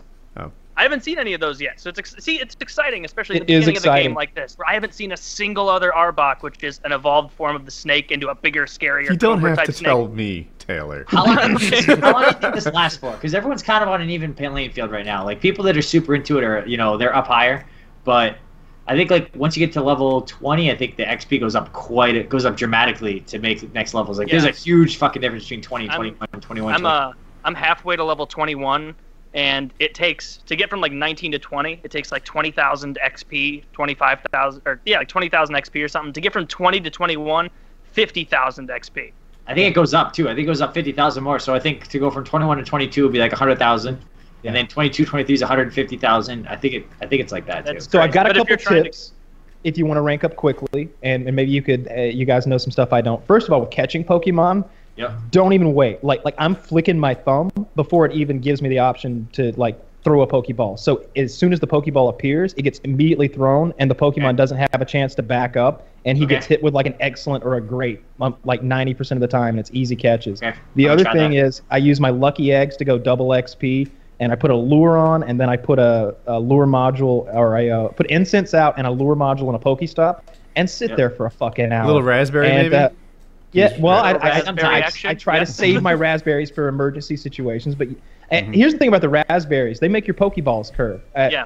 You give them a raspberry, and all of a sudden you got to throw a left to right curveball. You got to aim over here if you want to hit over here, and I don't Those like things that. sabotage you. The way that I've been leveling up pretty quick is, so what you want to do, every time you see a fucking Pidgeys. Pidgey, you catch every Pidgey you see. Yeah. And Yep. you transfer it, and you get all the candy you can from it, and you evolve them once into a Pidgeotto for 12 Pidgey candies, and Yep. you get 500 XP, 1,000 XP, or whatever the 2,000 XP maybe, with the lucky egg out. And what I'll do, like today, I just caught a fuck ton of Pidgeys today, and so I've got like 60 Pidgey candies and like 5 Pidgeys in there that I'm going to all evolve during the same half-hour window. And you can you really crank through levels between like 10 and 15 like Yeah, that. it takes 30 seconds to upgrade each Pokemon to evolve it because of the screen you've got to sit through. And there's no way to skip that, unfortunately. So in your 30-minute time period, you can do 60 Pokemon if you're perfect, and 50 if you're a normal human being. So yeah, that is the fastest way to do it. Double That's XP. what I was and doing the all same thing Pidgeys. today. Yeah, I think we all figured that out. Now, if you're in an area, if you're on 2 Pokestops and you lure both of them, is that better, or is it just redundant? I don't know. gotta I be haven't better, figured I that out think. yet.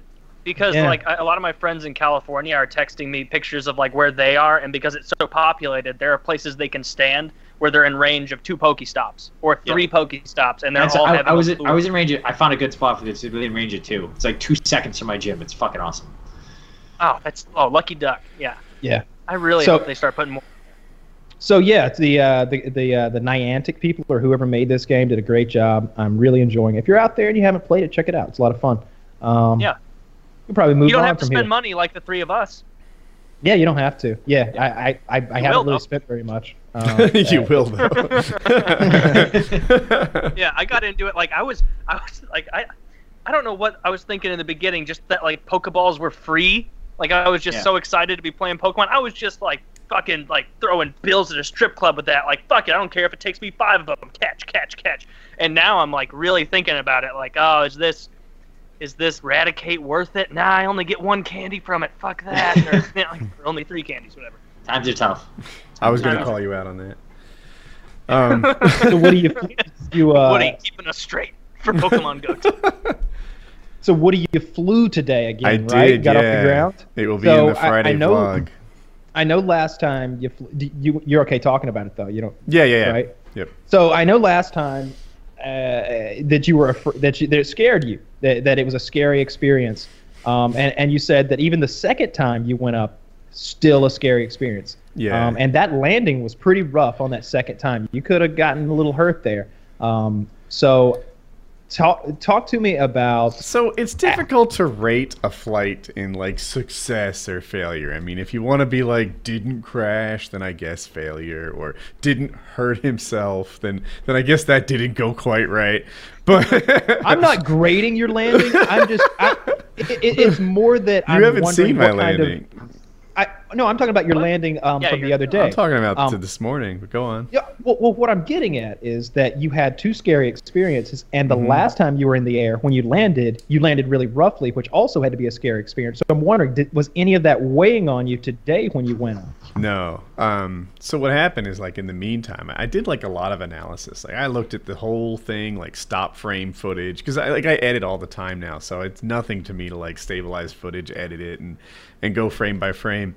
And so, you know, I really sort of looked at what I did right, what I did wrong, and one of the things I really wanted out of today was just to get a little more comfortable. You know, I'd like to take off without being scared. I'd like to, you know, enjoy the flight. And the thing of what happened, for people that don't know, I was coming in for a landing on my second flight, and I accidentally cut the motor off. It's real easy to do. There's like a trigger on your thumb, and I must have bumped it or something. So when we had decided that I missed where I wanted to land, it was like, oh, well, like it or not, you're going to land.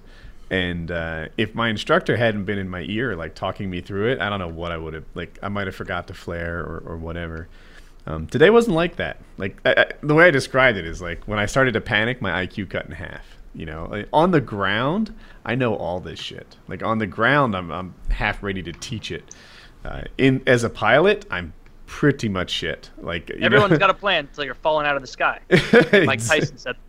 Yeah, that's it. I like the paraphrase. So, but today wasn't like that. Like today, I don't know. I did much better. For example, you have to do what's called flaring. You know, you pull your brakes right before you land, and if you pull your brakes too early, you sort of gain altitude, and it's like jumping off a table or something. But you've got a big, heavy backpack, and it's a problem. So I flared, recognized it was too early, kind of held it there, because that's what you do, you know, when you make that mistake, until it's not too early anymore. Then I finish my flare. That was some pretty cool, like, I don't know, keep it cool, don't panic type stuff. I got the all clear to fly on my own. So that was kind of a neat thing. Overall, today was a pretty big success, even though I didn't stick my landing yet. I would be scared to death I was going to break my legs or something. Like, I would be... I think fighting's easy. That's fucking terrifying. You're flying with a fucking big-ass fucking fan on your back. Yeah, if people are watching this who don't normally watch, I'm learning how to paramotor, which is like a propeller on your back, a kite that they call a wing above you, and yeah, you just fly through the sky, and it's like, it's pretty cool, actually. So did you see Woody's bad landing? I just watched all it. bad. I hadn't seen it. I just watched it. Okay, his worst landing. You know? Yeah, I think so. Yeah. But so you get to practice the actual flying part, right? You know, you get to practice controlling the wing, but you never get to practice the actual landing part, right? Until you do it for the first time. That's the challenge. Is that correct? Yeah. So there's a whole lot of stuff that, like, I haven't felt yet. You know, like, I knew how to steer it, you know, and I had done all sorts of minor corrections during what they call kiting the wing. But like, there's no real way to like, hey, when you sit in a chair and feel it, this is how it feels. When you pull it this hard, this is how much it moves. That stuff all kind of you just do for the first time while you're flying. And it's not a thing that you can do in tandem, really. You know, like the first time you fly a plane, I think you've got an instructor there ready to grab the yoke any second. The first time I fly this, I've got an instructor in my radio, and it's not quite the same. That's because it's not a goddamn plane. It's not. How much is that? How much does the fan weigh? With fuel, then it probably approaches 80 pounds. Fuck that. Yeah, he's got a little girl on his back trying to take to the air, just fucking running with all he's got. You were talking one time about like how gassed you are, like sometimes after a day of running and then you got to take off. You're like, I'm running about 2 miles an hour, and I was like, he's running faster than that. Come on, and then I watch, and I'm like, oh yeah, 3, maybe 4. It's just, fuck. I wish that's not it though. No, it's not that I can't run faster. I think I could run 6 or 7. I just can't do it. That is about as fast as I could run with probably 80 pounds on my back. But I'm unstable. Like if I run under 6 or 7 pounds in like 8 inches of grass down a hill and it's bumpy, like how fast can you run? You know, I bet even Joe would struggle to run. I don't run a lot faster than that. Well, you're fit though. It's just. But what happens I fight is, so I don't have to run. There you go. You just get real wobbly. Like in my second takeoff, the one that's on there, I break it down real slow. And what happened, to make a short story long, is that the wing got in front of me, so I had to run under it to catch up. But the wing has a job to do. It needs to make your paramotor, like that motor fan thing, lighter. So the fact that I was running to catch up meant I was running too fast. I wasn't really stable. And it made for a bumpy landing. Fortunately, I just gassed and started flying. I did that again today. A similar thing type happened, and I just gave it full throttle and got myself out of trouble. It probably looked like a good takeoff if you didn't know any better. But I flew. I was like sort of cool, calm, and collected. I was almost as good in the air as I am on the ground, if that's a thing, like where I was doing the things I wanted to do, and it'll be better next time. How long do you think it'll be before you dare to fly at your own house? I was looking at it today when I got home. I just got home. I'm like still sweaty and everything. I had a... You think that soon? So real soon you'll be flying around your home? They gave him the clear today. Yeah, I'm clear. I was considering going to maybe a beach where it's like soft. Can I jump in? Did they give you any sort of certificate, ribbon, medal, anything like that to signify that you are now a fully fledged backpack fan airman? There is a written test I could have taken to get like a card of some sort. I don't know, but I ran out of time. I had to get here in time for the show, and next time I'm up there. Will you attempt to secure this certificate / ribbon? I will. You want to know why? Because there are these meetups where people all go and fly in the same space together, and sometimes they're like, oh, you have to have your PPG-2 rating, and I don't want to be excluded from any Cool Kid events. Yeah, definitely so. Now, I disagree with you there. I got to say that if I were doing this, the last thing that I would want is to go to a meetup or anywhere where there are other people doing it. I want to go solo with this thing because away from everyone. Nobody will see you fail. Like an amateur that sees you land badly is like, a motherfucker just came from the sky. Who cares if it was smooth or not? He came from the sky. But if a fellow flyboy sees you do that, he's like, look at that sloppy approach. His wing is floppy on the left side. He let it collapse on the right. He doesn't have good control of his paddles and his stirrup, and he let the butt plug fall right out when he was dismount. I missed training on Saturday so that I could watch Joe fight. And priorities. Yeah, one of the other guys that I trained with, though, he made it, and he got the all clear to fly solo before I did, right? Like he got it on Saturday. So today was his 6th flight, and so far he's nailed 1 landing. He has 5 crashes and he's landed once. That's, I guess, better than my record of 0 for 3, but I do hope to catch him by the time I hit 6 and not crash one of the next 3. God, I would almost, on like aircraft carriers, how they got that big rubber band type wire that catches the planes. If I'm you, I'm wishing there was one of those for people that I could just fly into a big soft spider web. They're and called telephone lines. Yeah. They have them everywhere between poles. It's great. No, they. Dude, I don't know. I'm really excited. I'm constantly looking at clouds now. I'm an amateur at it, but I'm getting better at reading weather and like what the clouds are doing, and I can tell you whether it's turbulent air, smooth air, or like what we're dealing with, where it's dangerous and where it's just bumpy. And like as I pulled in home tonight, I'm like, right now would be a great time to fly. And yeah, but what are the telltale signs? You like lick your finger and put it in the air, or what's? Yeah. How do you know? The twister a coming. I'm My mostly this time of year, and I'm not an expert. A lot of it has to do with the temperature. You know, if it's getting really hot, then there's going to be heavy thermals, and then there's a type of cloud, the cumulus cloud. It's super common. If you see that gets created by thermals, and those big thermals, if you do what I do, you don't really want them. For people who don't have a motor, they have to fly in that like terrible air. But for me, looking for. Yeah, as a brand new pilot, if you see those, it's best to stay home. Have you ever done that thing where they tell you behind a boat and you've got a parachute? Parasailing? No, I haven't. I've done that. I've heard that everyone says it's boring. It was really fun for the first 2 minutes because it was like, oh my god, like I can see everything. Like I can see fish and like big fish swimming in the ocean there. Like that's neat. But then when you realize like, oh, I'm up here for 20 minutes.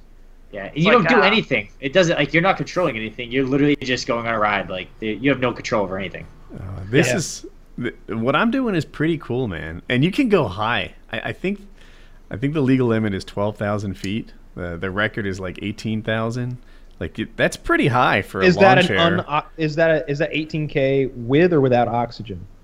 I would think without. You can do 18K without as long as you come down. I think that's right. What the death zone is, and I forget if you had oxygen or not. Probably the bigger Disney thing zone. Yeah, you should probably avoid anywhere called the death zone in your parachute and fan. You look at your altimeter; it's just a skull and crossbones. What? We're there. I picture the altimeter that you would use for a paramotor would just be like that fake Boba Fett thing that he has, or that Buzz Lightyear has, where it's just like fake stats written on plastic, like, oh fuck, we're getting too high, you know? Looking rough here. None of the gauges seem to be working. They're all frozen. How high do you have to be when you cut the fan loose and just go to the parachute? Dude, backup chute. I have a reserve chute. There's going to be a number. He's got the reserve chute. I do. Well, the number would be as low as possible, I would think. You don't want to wait till you get to like 18,000 feet to start slowly floating down and hoping a thermal doesn't carry you away to Greenland. You want to jump out at like 4,000 or 3,000 or something. You don't jump out with the reserve chute. It's attached to the paramotor. Oh, it looked like it was attached to your side. Okay, so all right. So let's say that your parachute, your wing, as it's called, gets twisted, and all the cables are twisted up. I imagine that's the scenario you use this thing. So you cut all those loose somehow, presumably. You pull it in. So actually, it's 2 steps. You take step 1 is throw the reserve chute out, and even that is 2 steps. You sort of break it free, and then you throw it away. And then the reserve chute, I'm told, deploys like crazy. Like this thing is designed to just deploy in a fucking hurry. So when you say, I'm sorry, maybe I misunderstood. What are you throwing away? Is that the main chute that has fouls? No, there's a handle on the side to your reserve chute, but it's not like some reserve chutes, I'm told, are like ballistic, and some are spring loaded. This is neither. So you pull it and then you like throw it out into clean air. Quickly unfurl it. No. In the So sky. that's the thing. Because what I'm thinking is you'd be like, "Don't worry, everyone, I've got my reserve," and you throw it and you just see it like go away. It's not attached to you by any means whatsoever. It's just shit. I helped install it. I know it's attached. I saw it. And anyway, so it was more like hold this while he like puts things together. But yeah, I was involved. So the reserve chutes, I'm told, like they're designed to just catch air, right? So like a sports pilot's parachute, the square ones where they can maneuver around and do fun stuff.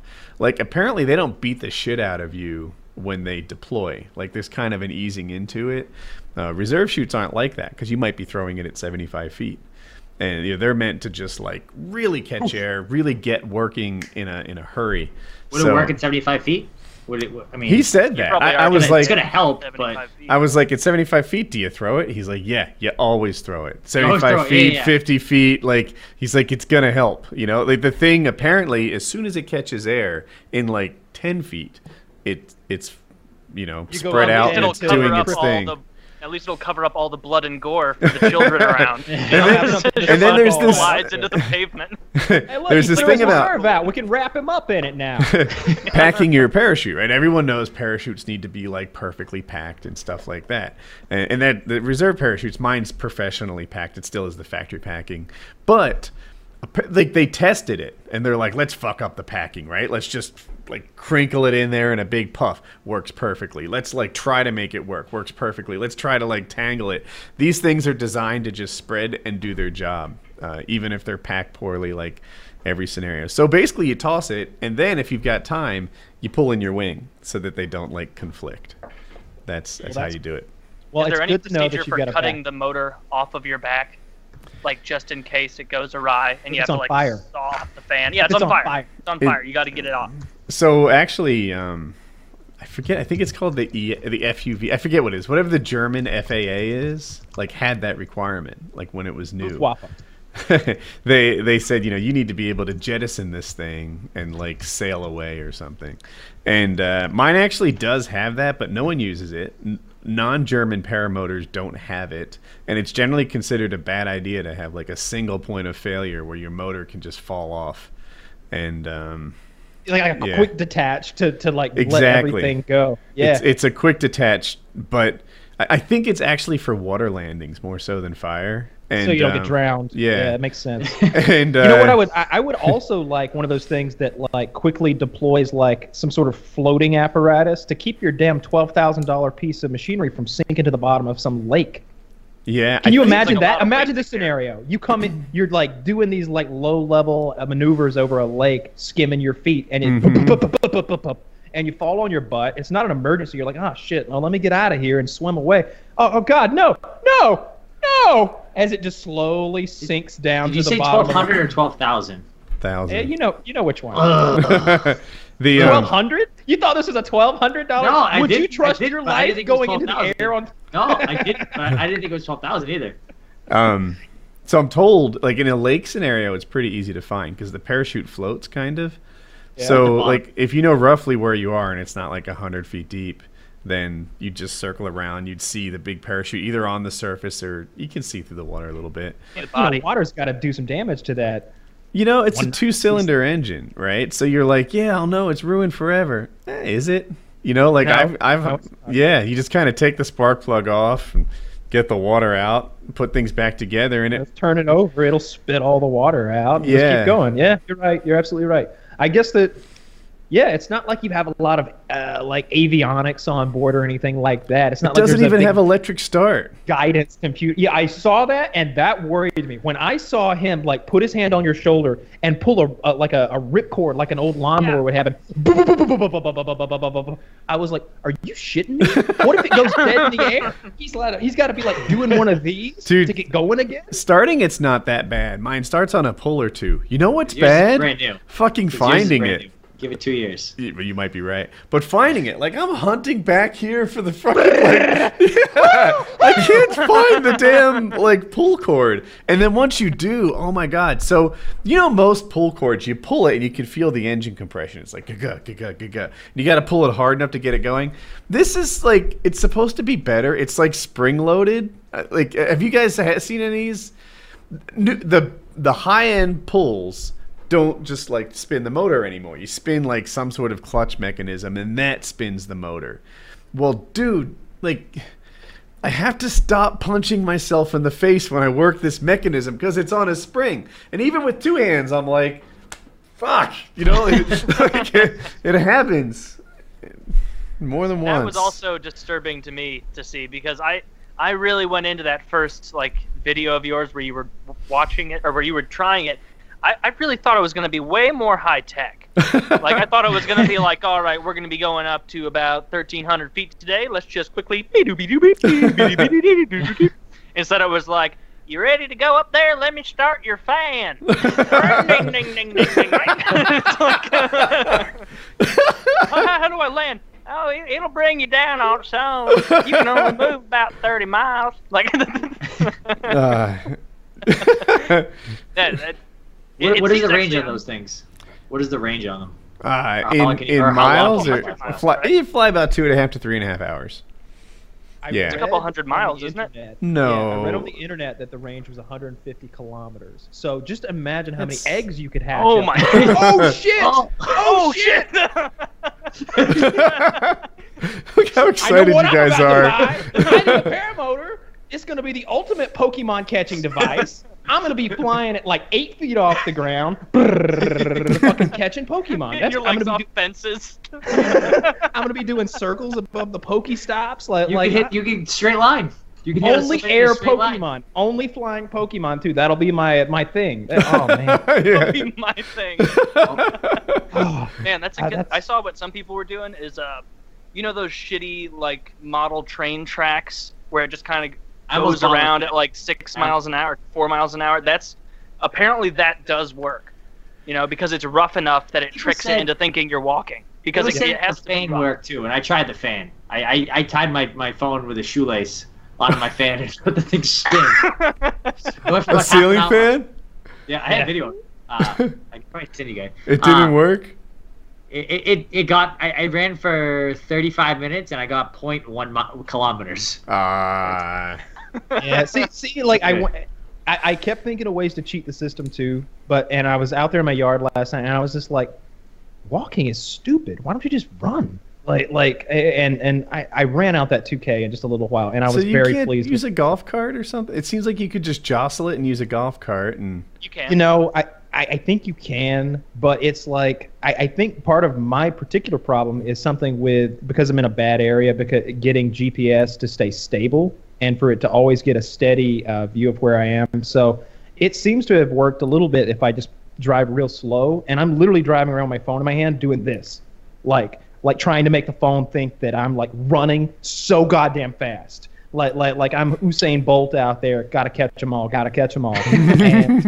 And sometimes that works. Sometimes I'll all of a sudden get like half a K on the board. But I must have drove 40 miles today, running errands and going to the doctor and stuff, and I didn't get any eggs hatched. But that run last night hatched 3. Quite a few hatched. Granted, I was in a lot of traffic, so it was like stop and go kind of shit. But you get a lot of kilometers done in stop and go traffic if you're just kind of rolling. Now, do you have to shake it for it to work, Taylor? Not really. Like every once in a while, I'll kind of just like go like that as I'm driving around, making it think I'm jogging at 19 miles an hour, as I often do. You know, sprint next to it. But it works sometimes.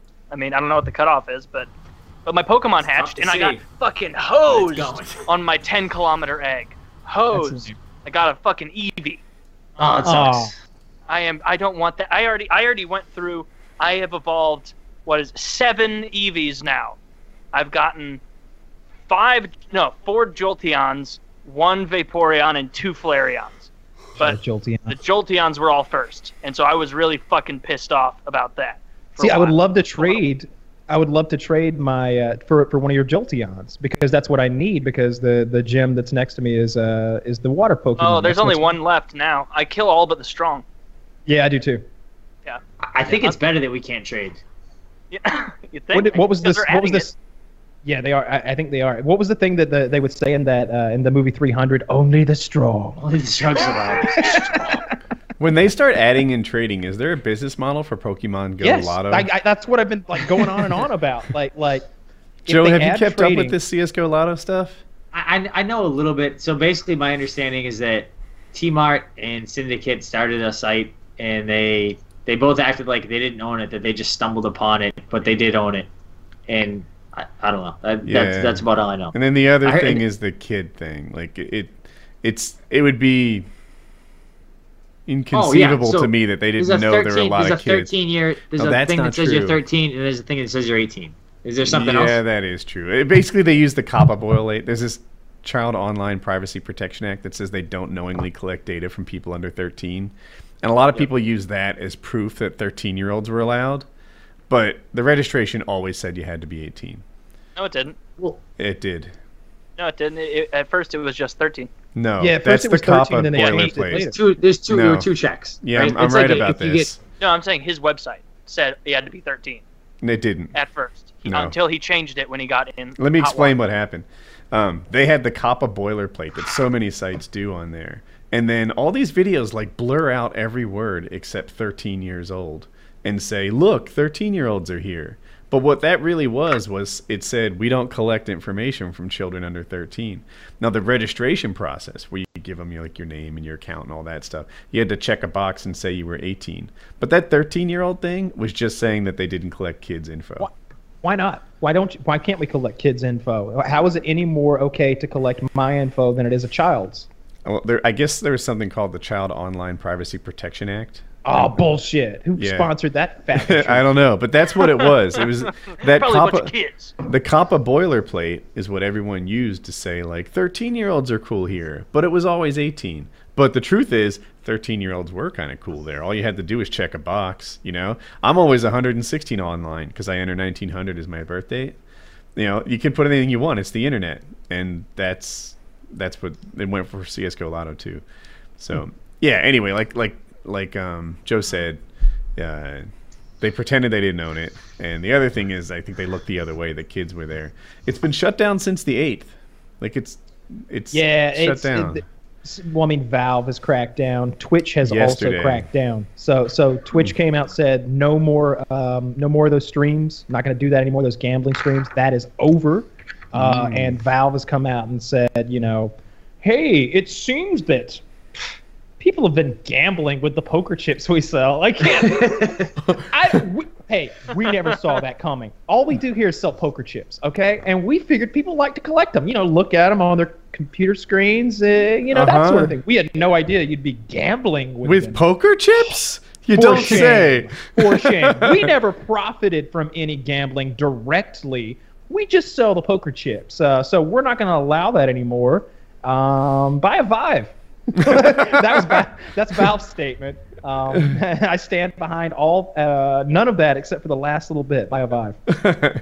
Yeah, that sums it up perfectly. And so I guess that I don't know that they've started blacklisting sites from their API yet. The only one I pay attention to is CSGO Lotto, and they shut down voluntarily almost a week ago. I saw that there was a guy. He was the owner, runner, whatever of a competitor, and everybody was applauding him because I don't know the particular ins and outs of it, but basically, since this thing is getting shut down, that would mean that a lot of people might get stuck with their money invested into something that will soon be worthless. And he was like, I don't care if I have to buy new skins. Don't worry about that. I want everybody to get their credits out. And I thought that was really admirable of him to do that and say that. And I don't even know who the guy is, you know, just some screen name that I read. But a lot was being made of that on Reddit, and I thought that was pretty cool of him. Another thing I saw last night, this is a bit of a different topic. I was talking about Joe being a great sportsman earlier. I don't know that Terry Crews, do we all know who Terry Crews is? He's Old the Spice guy. linebacker, oh wait, Yeah, know the it. office linebacker / Old Oh, Spice, yeah, Spice yep. guy. I watched a Facebook video of his last night. I thought his last name because was Tate. Was it? Offensive Yeah. linebacker was something Tate. I think you're whatever right. whatever I just said is his real name. Terry Oh, okay. Crews. Terry Crews Okay. is the guy's real name. And so I watched this Facebook video. So he was one of those guys out there playing Battlefield on PC with the gamers and Snoop Dogg and all those people a month back or so. And in his Facebook video, he basically says, hey, I went and played this game with these guys a while back, and I loved it. It was so much fun, so I'm going to build my own PC. And he's got all of his PC components there that someone helped him pick out and everything. And watching that 12-minute video, I fell in love with Terry Crews. He seems like such a genuinely nice, kind-hearted, sweet, genuine guy. It was I watched this 12-minute video, and at the end of it, I was like, I wish you were selling something, Terry, because I'd buy it from you. I wish I could help you in some way to like Old do Spice. better. Such a great guy. I loved that video. Real nice. He's talking about his kids. And at the end of the video, after he's talked about gaming and how it helps him like connect with his kid, and after he's talked about the particulars of his PC build, and you got a 1080 graphics card and this motherboard and this power supply, et cetera, et cetera. He goes over and he shows you like this wall that he's got, this sort of like inspirational board that's there for him and his kids, and he starts reading some of the things on there, and it's like, try. That doesn't work? Try again. Try harder. Try a different way. Try this, try that. And he's like all these inspirational things, and he was, I don't know how to say it any differently, but just so genuine and such a cool guy that I loved it. Chiz is going to see if he can get him on the show since he's getting into PC gaming and stuff like that. Maybe he'd be interested. I really hope he is, awesome. because Terry Crews is not Terry Tate, office linebacker. What are you trying to say, Kyle? I'm talking about Terry Crews. You brought up office linebacker. Well, Woody brought it up, and I just wanted to keep things moving along. So as far as I know, Terry Crews is the Expendables guy. I think so. Yeah. Was Terry Crews an athlete? Played in the football. He played football, I think. But he played in the NFL. Yeah, he played in the NFL. Drafted the Rams. I think the '91 draft. I think. I mean, I'm reading a Wikipedia page. Yeah, but if anybody out there, like I know what. If I understand what Kyle's saying, he's saying they all look the same. Is that? I think that's what Kyle was saying. Yeah, that's what I've gathered from all this. I don't know about that, but if you're out there, and I tell you what, he'd be an awesome guest. He'd be a great guest for PK. It warmed my heart to watch it, and Chiz felt the exact same way. It's 12 minutes of this guy on Facebook just kind of chatting about his new PC and himself. But I swear to God, I wish it was 20. I wish it was 20 minutes so I could have sat there and enjoyed him a little bit more. So anybody interested in that, I found on the PC Master Race subreddit. But I'm sure you go to Terry Crews' Facebook and find it too. It's far too long to watch on the show, but excellent, and what a great guy. I'm a fan of his now and all things he does. He's one of those celebrities, or like whatever you want to call him, that anything he does now, I will be a supporter of. When I see him do things, I'll want him to do well. Just because of what I saw there in that video, he seemed like a real good guy. New topic?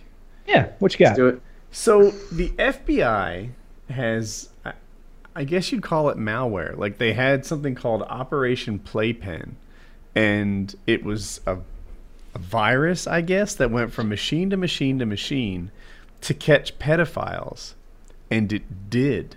It caught like 100 pedophiles. And there's, I guess, some gray area as to whether or not they can use the evidence, because it's kind of like warrantless searching, right? I mean, they just sort of spread their malware around. And but it caught 100 pedophiles. Yeah, but that's a slippery slope that you don't want to go down. You don't want, well, maybe next time we see who's pirating movies online. Maybe next time we see who's doing this and that. Maybe we see if we can find any communists. Yeah, we'll see if, like, it's, obviously you want to fucking catch pedophiles. I don't think anybody wants pedophiles out there. Do we, though? Let's slow down here. All right, look. Well, Kyle, let's not die on that. I'm not even kidding. Here's my thing about pedophiles. Anyone who hurts a kid or plans to hurt a kid or anything like that, fuck them. They should be put to death. Like, most of the time, and my honest opinion is that they're probably it's probably a mental thing, and they're sick in the head, because who wants to fuck a little kid and who wants to be the guy who wants to fuck a little kid? Think about that for a minute. Who would want to literally be the guy who wants to fuck a kid? Like, you're immediately the worst kind of pariah, the kind of guy that even the kindest old lady will go, kill that piece of shit. Like fry him. Nobody's on your side. Nobody's on your side. I think those people are genuinely sick. So when they say they caught pedophiles, are they talking about some guy who has never harmed a child? In fact, maybe he goes out of his way to stay away from children and to try to remove that from his life entirely. But he just looked at some pornography on the internet. Like, I kind of feel for that. All we know guy. for sure is they had files on their computer. I just don't know if we should be using malware to find the guy who's mentally ill but doing his best to not ever hurt anyone and just looking at some dirty stuff on the internet. I don't know if we need to use malware to track him down, then drag him out of his home, put him into the prison system, and pay $50,000 a year to keep him housed. Sometimes that stuff is bullshit too. Like when I was in high school, so I was 18, and there was a kid that was dating a 15-year-old girl, and 16 was the age of consent. So if you're under 21, 16 is okay. If you're over 21, then 18 is okay in Massachusetts at the time. I don't know. And kid was 18, had a 15-year-old girlfriend. Was just barely 15, but dad was a cop. They break up. Kid gets locked up. Pedophile, the whole entire thing for his entire life. He's he's a junior dating a freshman, and go to jail. You're not collecting $100. Like sometimes Venezuela, motherfucker, it's over. Yep. Jersey's laws are better. North Carolina's the same. I think if you're definitely if you're 14, you can consent, but only if the person's within 4 years of you. And if you're 18 and 14, you have to start checking birthdays. And something about the 4-year rule, like, yeah, that kind of works. That rolling 4-year rule. And I think at 16 it might be you can start consenting to anybody. There's some age along the way. Does that include anal? Yeah. It usually starts with anal. Good. I just want to make sure I'm in the clear. Yeah, the worst. I hate Go to it. private school, there are quite a few people like that. Is well, I'm that trying to true? save myself for Jesus, so you can Yes. have my asshole. Oh, absolutely. That's Yeah, a real yeah. true You thing. know that was true? Absolutely. No, Especially I- in Catholic I- schools.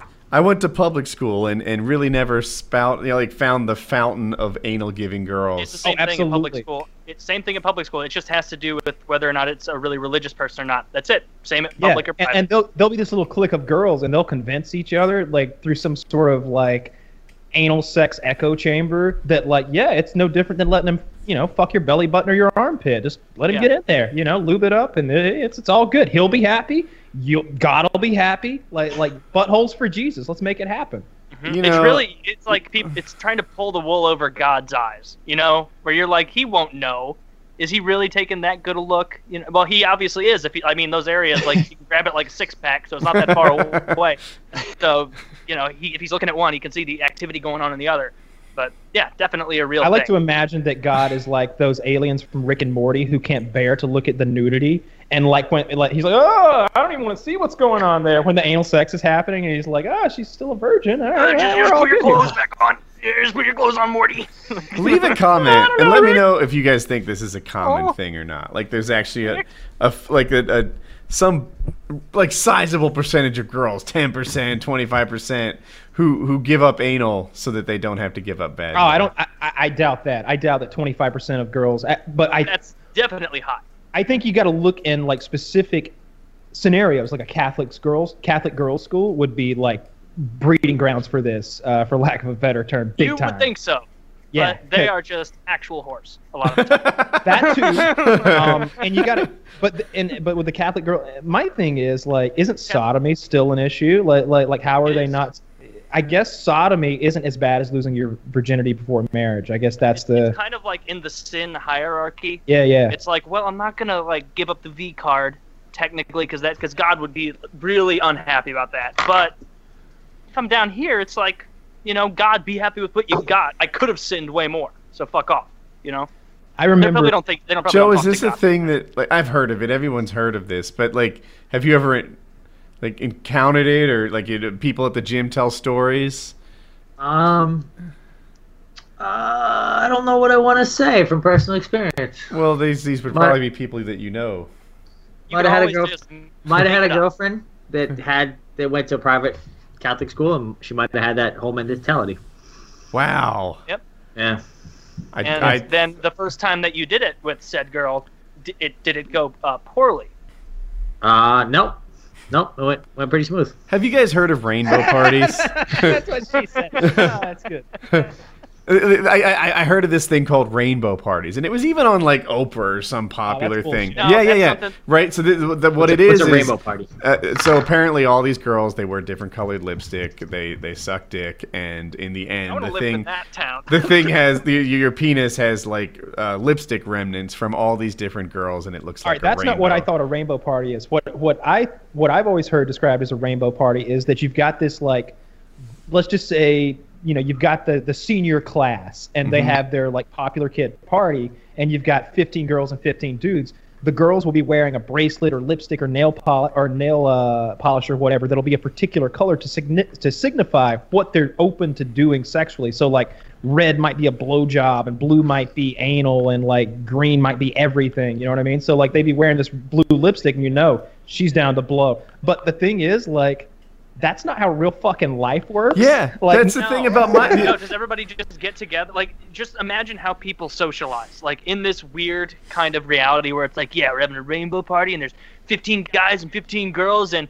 they magically all color coordinate, and it never happens that all the girls show up with nothing on because they don't want to whore it up for nothing, because you know the tendency of women to put out with nothing to gain.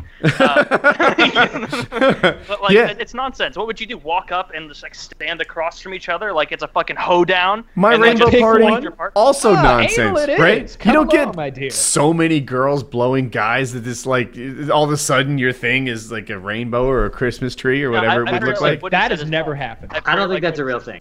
Yes, Now and that has that really I never thought happened. that the anal virgins fell in the rainbow party thing. No, I didn't no, think the- it was a real thing. Oh no, the anal virgins is definitely a real thing. But the idea of that there are like multiple girls who are into the idea of blowing one dude's dick until it looks like a rainbow. First of all, that wouldn't work because they'd each have to deep throat it to a different point, Right, and then go and like blot their lips and then remove without doing anything to achieve this effect. It's absurd. They But have like to go that's in not- order. it would just- They would it have to would go look in shitty. order. It's just so But much.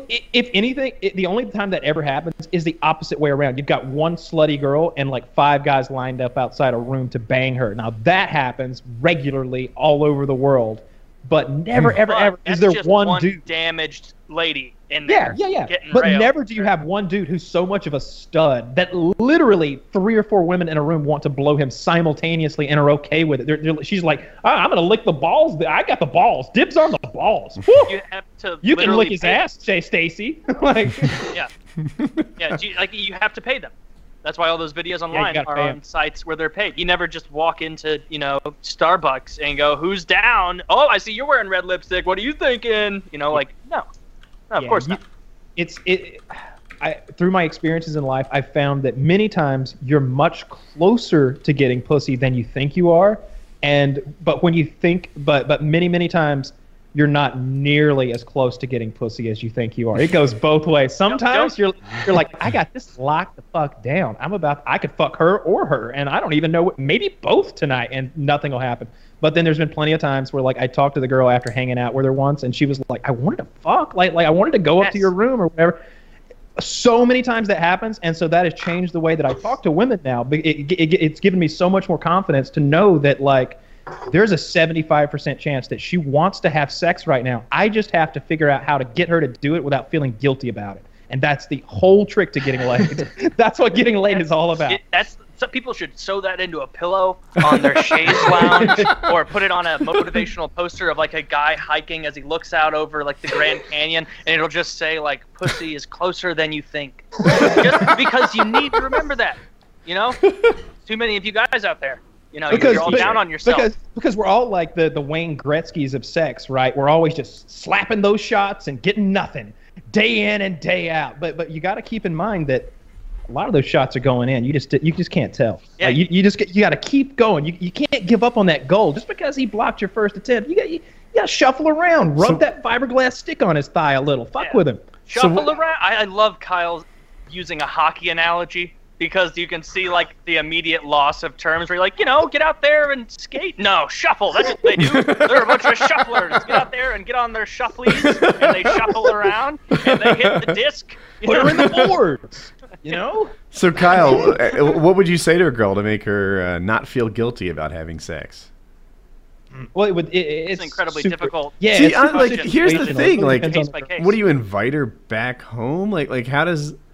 So like all right, so the Simply specific apply blue scenario lipstick. that it was like actually me and Syndicate and 2 other guys were in this swanky hotel lobby, and there was this girl there who I couldn't tell who she was hitting on, but I could tell that she was hitting on one of us. And she had these like tight spandex pants with a big booty, and they had like I remember it because they had the cosmos all over her ass, and I'm like, oh, I really want to spank the Saturn right off that girl, but I didn't. I just didn't know what to do, and I didn't want to step on Tom's feet. If I don't even know if he was interested or if she was interested in him or anything, so it's like it just didn't do anything. And but then I was back out in LA another week or two later. And I invite her to my hotel, and we get some drinks, and I go up, I fuck her in my room and everything, and she was like, "Why didn't you take me to your room last time?" And I was like, "I thought you were hitting on Tom." She's like, "No, I'm not hitting on Tom. I'm hitting on you. I'm sitting with you." And I'm just like, I didn't see it. I couldn't read, and I would have felt so awkward if I had like hit on you or done this, and you'd been like, "I like Syndicate. Have you seen him play Zombie?" ladies. He's starting a new website, and it's gonna make bank. I'm attaching my wagon to that gravy train. You know? Yeah, it's hard to honestly talking about how you like get a woman to feel comfortable having sex with you. It sounds like you're a fucking child predator or something. It's stuff like, I don't know, just physical contact that can't go the wrong way. You know what I mean? Like friendly physical contact that could go either way. And just sort of, I don't know, it's warming up to someone. It's getting them comfortable being around you and you being comfortable around them and sharing stuff. At all, if I can jump in. What you're talking about doing, it's not creepy at all, as long as you're being respectful. The only reason that you think it's creepy, or that people think it's creepy, is because all the women out there think it's creepy for the most part, because they've never had to do that. Like, they don't have to go up and they're like, oh, you just go up and you just start touching someone? And, like, well, obviously you don't do that. You just go up and start rubbing people, you know? Yeah. Maybe, like, put your hand on them when you're really into a conversation and you can see a connection's coming. Exactly. To establish that. You know, maybe she touches your arm. That's an open door. Put a hand on her knee. And I don't mean, like, a hand on her knee. I just mean, like, as you tell a punchline, you go, and then they went down the slide! And like it's just getting comfortable with her, like with physical touch and stuff. And like I like to tickle ladies. They seem to respond well to that. You know, give them a little tickle. I don't use my long fingernails to like scrape the bottom of their back or anything. But I think physical contact with a woman that you just have met and you're trying to have sex with or get comfortable with having sex with you is very key initially to get her comfortable with you in a physical way. That and trust, you know, you need to let her know that you're not some fucking psycho. You have no interest in like beating her up or harming her, because that's the number one fear in every woman's head. Yeah. You know, is that you're going to rape her and murder her, and they all have that in their head, and they should have it in their head, because there is a small percentage of men who do want to rape and kill you, ladies. So keep that in mind. I just want to fuck you, and it'll be good. So just keep that in mind. All right? I want to buy you some gifts and maybe some drinks and have some sex, and then we'll watch like Family Guy. Like that's all. You know, I mean, you know, that condom could be a gift. You know, I'll pay for those. The burritos afterward, a gift. Not both. Not, you know, paying half of the taxi fare back to her house late at night, a gift. Yeah, that's the other. Yeah, there's a lot of like things that I think that guys do to women that make it difficult for like decent guys to hook up and to get ladies. I've never understood why. Like I would sleep with a girl and she'd be like, "You're not gonna call me, are you?" And I'm like, "Of course I'm gonna call you. I want to fuck you again." And she'd be like, "Oh, no, guys never call me back." And I'm like, "Well, with this attitude, I'm kind of understanding why." She's like, "No, but hear me out here, random girl that I just had sex with. I just had sex with you, and I really enjoyed it. I want to do it again, and the only way to facilitate that is by maintaining pleasant contact with you." So I don't understand these guys who are out there like putting notches on their bedpost or on their belt or whatever, and just trying to fuck 20 different girls once. I want to fuck 20 different girls 20 different times. Like I want to be your friend forever now. Why can't we always be friends? Like I have no interest in like having sex with a girl and then like getting her out of my life forever. I don't get that. Yeah, there's a lot of poisoning the well that goes on with creepy guys ruining it for everybody else, where they'll take the advice you said, but they won't go in and, you know, have a fun conversation, make them laugh, you know, get everybody on the same page, and then, you know, do what you said, just something subtle and Kyle, you know, not threatening. Do you find many girls want that relationship, Kyle? Because yes, I've never.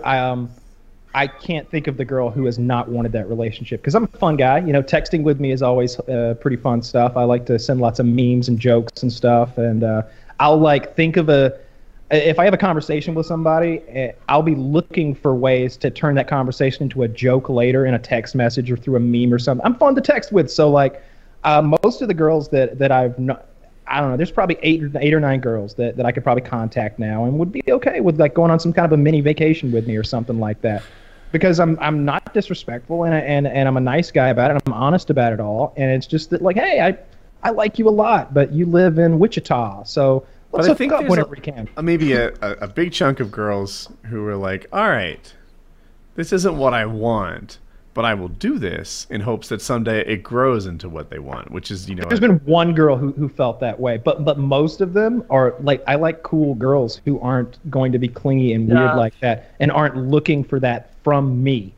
Like you should know going in that like this probably isn't going to work up to us getting married or anything. This is just kind of us having fun and like, you know, having some experiences together. They don't like I think the same way as us though. Like when you have a friend who is female, you know, given the opportunity, you want to bang her. If she were like, hey, we're friends. Let's have sex. We want to have sex with each other. Let's do that. You would do that 100% of the time because that's what you really want to be doing every time you're hanging out. For the most part, you want to be fucking. You know, you're not hanging out because, like, maybe you are genuinely good friends, but you'd also want to fuck. For them, maybe they think you're a barrel of fun. You are very fun to text because there's always funny GIFs and images coming through.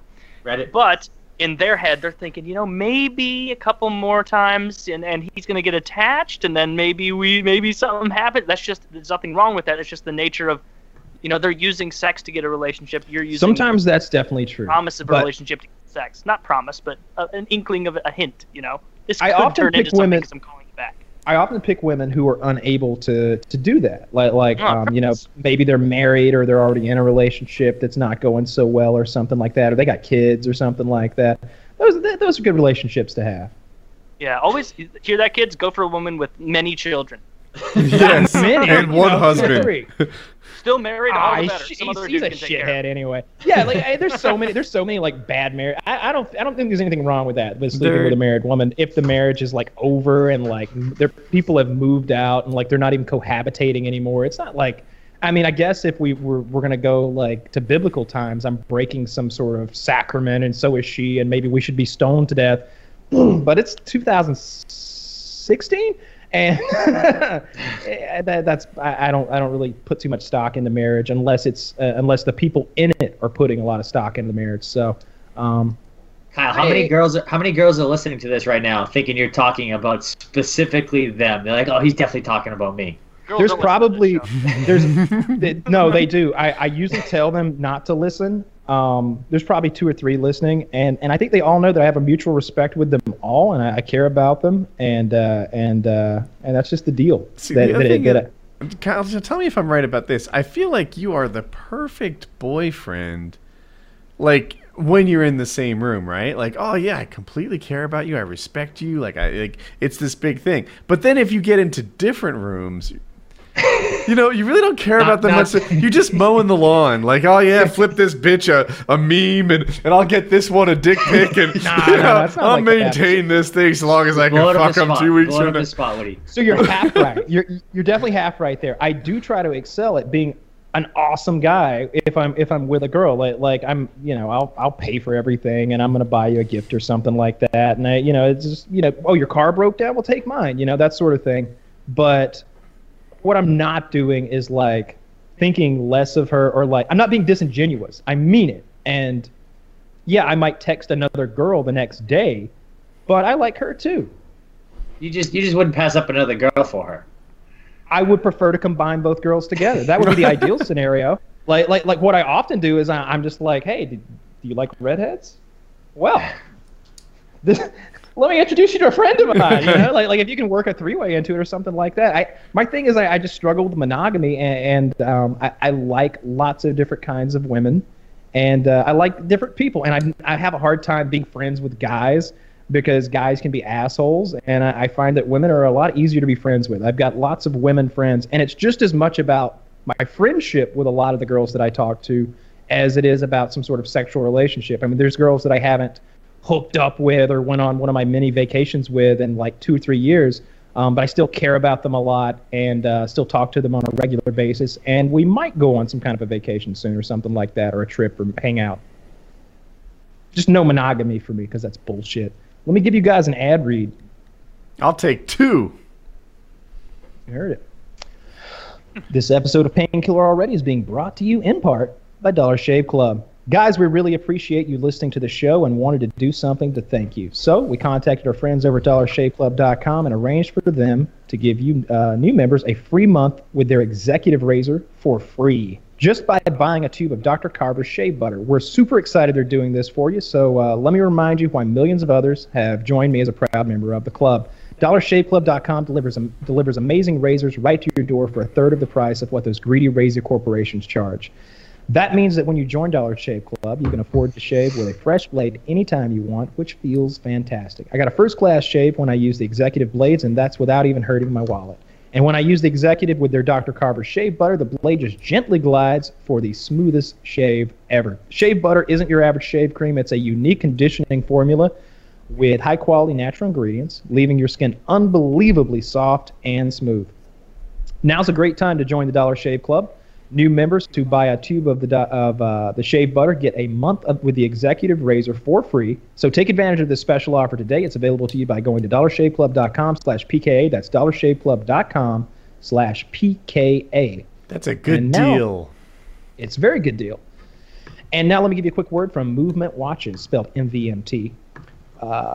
The past few months, we've been working a lot with Movement Watches. We love them, and you guys seem to love them. So I asked myself, why do I only have one? You see, Movement offers different color bands, different colored faces, different styles for each of their watches. Movement watches start at just $95. Do the quick math. You could have a couple of Movement watches, and it would still be much better value than just one of those department store watches. Get a blue one, get a white one, maybe sandstone is your thing. Whatever your style, Movement watches. Movement has watches and bands to match every outfit in your arsenal. There's no hassles. Just order online with free shipping, free returns, and a 24-month warranty. So join the more than 1 million social media followers and get a Movement watch today. That's mvmtwatches.com/PKA today. They'll give you 15% off your entire purchase. That's mvmtwatches.com/PKA. Nice. That actually happened to me recently. I was buying watches and I was narrowing it down, and the ones I liked were cheap enough. I was like, I should just get both. One for casual, one for formal. That's what I did. They were cheap watches. I've been getting stuff ready for my office or gaming room or whatever it's going to be. I guess now it's going to be like a playroom. I got a bunch of Game of Thrones memorabilia, like those big banners to hang on the wall, and I got some LED lighting fixtures that kind of shine down on them, and finally got the room completely painted over there. Got all the red off the wall. It used to be red in there, which I always found to be disgusting. So everything's nice and sort of a charcoal gray. I'm gonna get the PC moved in there. Get all my gaming stuff moved in there. The pool table, the How's ping pong, the table? air hockey. Is the table coming along? No, Pause. it's sitting over there in a pile. I need to get back on it, but it's. We found two people that were supposedly able to plane this thing, but they weren't able to. One guy didn't have the right kind of planer, and then the next guy just hasn't gotten done. But Is the table already attached, or you need to plane the individual boards? I need to plane the individual boards. Attaching the thing is not a big deal because it's just sitting them onto boards taking on the individual wall. boards and making it. I wasn't sure if you were like. Sometimes what will happen is people will plane them. The boards will be a little cockeyed, and they'll just take off another eighth so that the top is flat. I didn't know that would take a serious planer. That's what we're doing. Yeah. You need to find a guy with a big drum sander. Is this like a custom table? What's the significance of this table? Yeah. Yeah, I want it. So I built a gaming PC so that I could it needed an upgrade. So I wanted to play the next gen games in high frame rate. So I got this big ultra wide 3540 by 1440p monitor, and I got $2,000 or $3,000 gaming PC, and I got an HTC Vive for the VR stuff, and I'm building a nice desk to put it all on and under, and hide all the wires and make it look nice. Yep. And I think I might do some videos that utilize the Vive, so I'm kind of setting that room up for that. You need a lot of space to use the Vive because how do you like it? How do you like the Vive? I fucking love it, dude. Looks awesome. It's first of all, it's a workout. I'll be dripping with sweat when I'm done, depending on the game I play. There are plenty of games that you could play and not break a sweat, but I play a game. It's basically you pick any song. It could be from their catalog, or you could just pick one. And as the beat hits, like boom, boom, boom, boom, you're getting these orbs floating toward you, and you have to punch them. And you've got an orange shield and a blue shield, and the balls are orange or blue. And so you have to you gotta match them up. Yeah, and it's very difficult. And I just find myself just going wide-eyed, so I can just see everything as one big picture rather than focusing on things. And I'm just and by 2 songs into that, I got to take a breather. And then there's a bow and arrow game made by Valve. It's actually a mini game that inside of a game called The Lab that Valve made, but it's got that Portal feel to it with the voice acting and stuff. And you're basically defending a castle from these bad guys that keep charging in waves and shooting a bow and arrow at them. And you've got to lead them and shoot above them and stuff. And so I'm cranking arrows out, hundreds of arrows, in a few minutes. And between rounds of that, my arms are so burnt out that I just go, I just let them fall. I just let them fall in front of me and just hang. I'm just like, oh shit. Does it And there's- does it feel like a finished product, or does it feel like it's kind of beta-y or? So the games are not finished products yet. The games Yep. are definitely not. But the hardware is a finished product. It Yep. really knows exactly where you are at all times. So like when a spider shoots a web at me in the zombie game, I can do that Yep. and it just go right by my face. It's matching with. I've got a gun in one hand and a flashlight in the other, or a knife in the other, and I'm just fucking slash slash.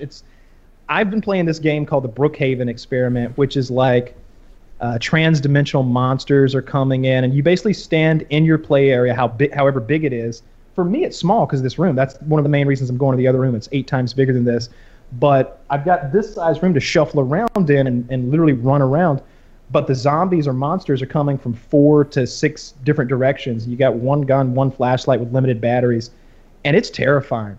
Like, you'll turn around and there'll be a really disgusting spider, scorpion monster that's as big as a cow right next to you. And I mean, it looks like it's right fucking next to you. And I'm just, like pistol whipping it and stabbing How do it you in the not eyes. smash into the walls? Because I would think that you just creep closer. So they got it. It's called, I think it's called chaperone mode or something like that. And if you get too close to the wall with either your head or your hands, you sort of see this light blue wiry outline of where the Yep. walls actually are. Okay. But if you ever get, I get into the game pretty intensely sometimes, and I have punched these walls to the point where I wondered if my knuckles were bleeding. Yeah, And, I can see it happening. You start freaking out. I was playing dodgeball, and like I was trying to catch a dodgeball that I had dodged to like get him out, and Yep. I brought my hand back like this and just slammed the back of my hand right into one of these walls over here. And it's 4 a.m. Kitty texts me. He's like, "Everything okay down there?" I heard a loud smash. But it's and then the other thing, of course, is I put these on over the Vive, and so I can't hear anything and I can't see anything in the outside world. So it's a little scary sometimes because somebody could come in that door and just fucking like cut my throat or something while I'm playing the Vive. So I get real scared about that. I go and like make sure that all the doors are locked before I go in and everything. If I were Kitty, I'd be fucking with you so bad. I'd be She spraying does. with water bottles and all kinds There's of a stuff. reason I'm playing down here instead of up there, because I was playing in the living room, and every time she would walk past, she would like poke me in the stomach, like give me like a firm like poke, like right in the middle of my stomach, and knock the wind out of me in my solar plex, or she'd just like slap me in the ass with a towel or something, just scare the fuck out of me if I'm playing Awesome. something. I'm just trying to play dodgeball here. Yeah. Well, I've been playing scary games lately, so they're very immersive, and after a while you forget that you're standing in a dark room at 3 a.m. You're like, you're trying to sound whore the aliens that are literally creeping up behind you and get headshots and be accurate with limited ammo, and then all of a sudden, somebody kicks you in the ass and you're just terrified. It's really immersive. It's really good. The games are not a finished product yet, but those are just a year away. And in the meantime, I'm really enjoying the porn. The porn is outrageous. It looks like there's a chick in the room with you, and she's doing dirty stuff to you, and you can pick what you want her to do. It looks real. It's 3D fucking porn of a chick blowing you or riding your dick, and it looks real. It's outrageous. The virtual desktop stuff. You just that's sold a lot of those. You just sold a lot of those, based on that. Oh yeah, there's another. You can do things with programs like Virtual Desktop and some other programs that are similar, where I'm in my virtual space, but I'm on my desktop computer. So I like grab Skype, and I'm like, Skype goes here. YouTube, it goes right here. It's like that scene in the second or third Matrix movie where they're like It's moving moving stuff. things around. Yep. Yeah. So you can put your video screens all around you in 3 dimensions, and just kind of view them like that. It's really cool. That could be pretty awesome. Yeah, I'm looking forward to more games coming up. Fallout next year is fully supported, so you're going to be able to play Fallout 4 from VR. And the bigger your space, the better. Now, right now, the cord's plenty long enough for me to walk out of this room with it attached. Yep. But I'm going to get some extensions on that and play in the big room. And I got like a 6,000 square foot space I could play in that I'm thinking about utilizing. And then, of course, there are the people who are talking about going backpack mode, where you get a really powerful gaming laptop. The 1080s will be in laptops before too long, get a laptop on your back in a backpack that's powering the thing, so you don't have cords to drag around, and you could play in a huge space. And so instead of using the teleport feature where you point to where you want to go and click, and that's how you move, you can just run. You just run. And I'm already doing that to some extent, but you're limited by your play space. Yeah, right. And then are you still playing Fallout? I haven't since I've been playing The Witcher because I can play it in 4K at like 50 frames now, which is just it's beautiful. It's absurd, and the story in that game is like a movie. Like it's very good. And I've been playing lots of VR stuff, and then Pokemon Go. So I haven't been back to Fallout on the console in a while. Dude, I love all the mods. I like how they are in DLC every month, but the mods are so awesome. You can do so much cool shit. Do you have a PC, Joe? You're an Apple guy. I didn't know that you had console. I'm playing Fallout on console. Okay. But there's mods on console. Yeah, they brought the mods to console, which is very cool stuff. It's been a great year for gaming. So much a lot of good games. So much cool stuff. So much new technology. Like I said earlier, with Nintendo doing the sort of like, I don't know, this free game that's become the biggest thing ever, surpassing things like Twitter and all the major apps, let alone gaming. And then, coming out with that NES Mini later in the year. And then you got Xbox and Sony trying to make 4K consoles and 4K Blu-ray players. And then Zelda comes. Is that this year too? That Zelda. I don't know. I was never into Zelda. I thought it was like a spring. I think Ocarina of Time was the best game ever. It was so good. So I'm super excited about this new one. I'm gonna buy whatever it's on. I'm gonna end up buying the console just to play it. Whether it's a Wii or Wii U or whatever. Yeah. I never got into that. I don't think I had the right console to be into it, but I always heard that it was great. I'm excited to see I'm imagining Dead Space in VR, and that would be legitimately horrifying. Like, it was scary when I played it, 5 years ago?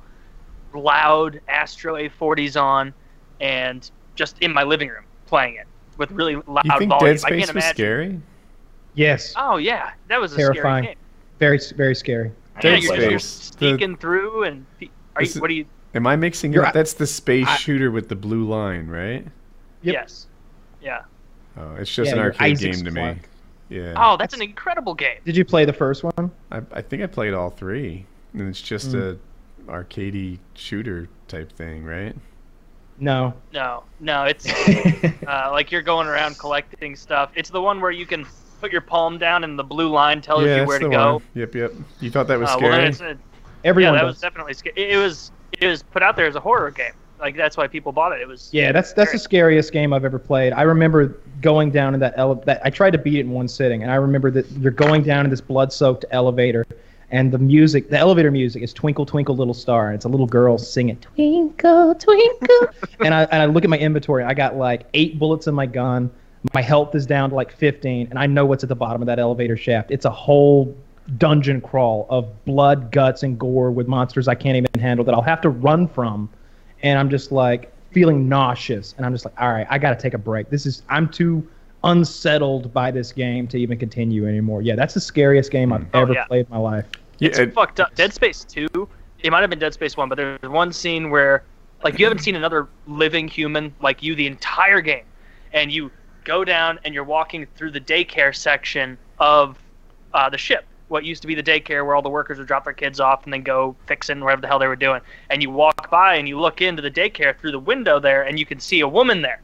The first human you've seen all game. The only other person on this monolithic ship that survived. And then you see this deranged little malformed fetus with the back part of like a tadpole and a messed up like pussy head, kind of just crawling towards the lady as she goes, "Oh, come here. Oh, come here." And at that point, you can tell, she's gone completely crazy.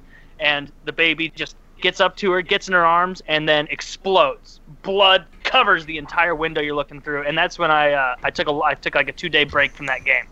So I was like, Joe, have you played this game? I haven't, but I was looking up. I haven't been scared by a game since the original Resident Evil, which I was like 8 for. Yeah, I don't get scared by games very much. It's not that that I'm scared by games don't. at all. You have to get into it. You have to get immersed in the game. You can't play with your phone in one hand and like YouTube open and Skype open. You got to turn the actually lights think off. I'm doing that? Yeah. You I got to think turn I have the a lights phone off. in one hand and I'm playing a controller one-handed. It's a dual stick game. Not literally in one hand, but you've got it sitting there, and you're like, oh, let me see what You this need to be is. focused on it. You've got to I be just- immersed. I with just- headset I don't on, get- lights down. I'm giving it my reading attention. all the logs. Here's the deal. I rarely get scared by games, but I have been scared, and people might not like the one. It's what's the one with Flight the Simulator. the It's the guy one the white boy used to fake his scare at it all the time. Slenderman. Slenderman. I played Slenderman, and I recorded it, and the theme of the video was going to be, "You guys are all pussies. This game isn't actually scary."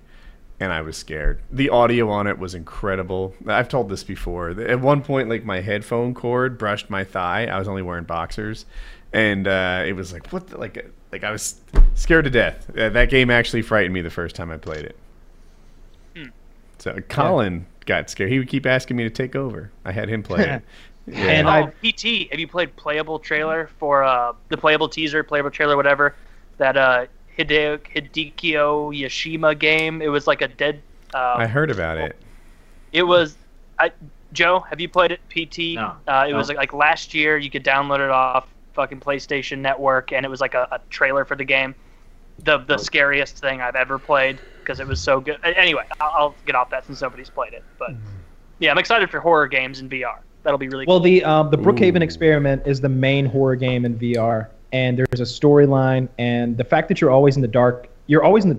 Like, the game is played in the darkness at nighttime. You don't even need VR. You can just close your eyes.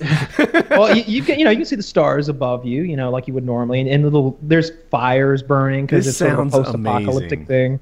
And you've got a flashlight, and without the flashlight, you can't see more than 3 feet, but you can hear. So I'm just like this, listening, and I hear the creeping to my left, and I'm like looking through the darkness, and I'm like, yeah, I see it.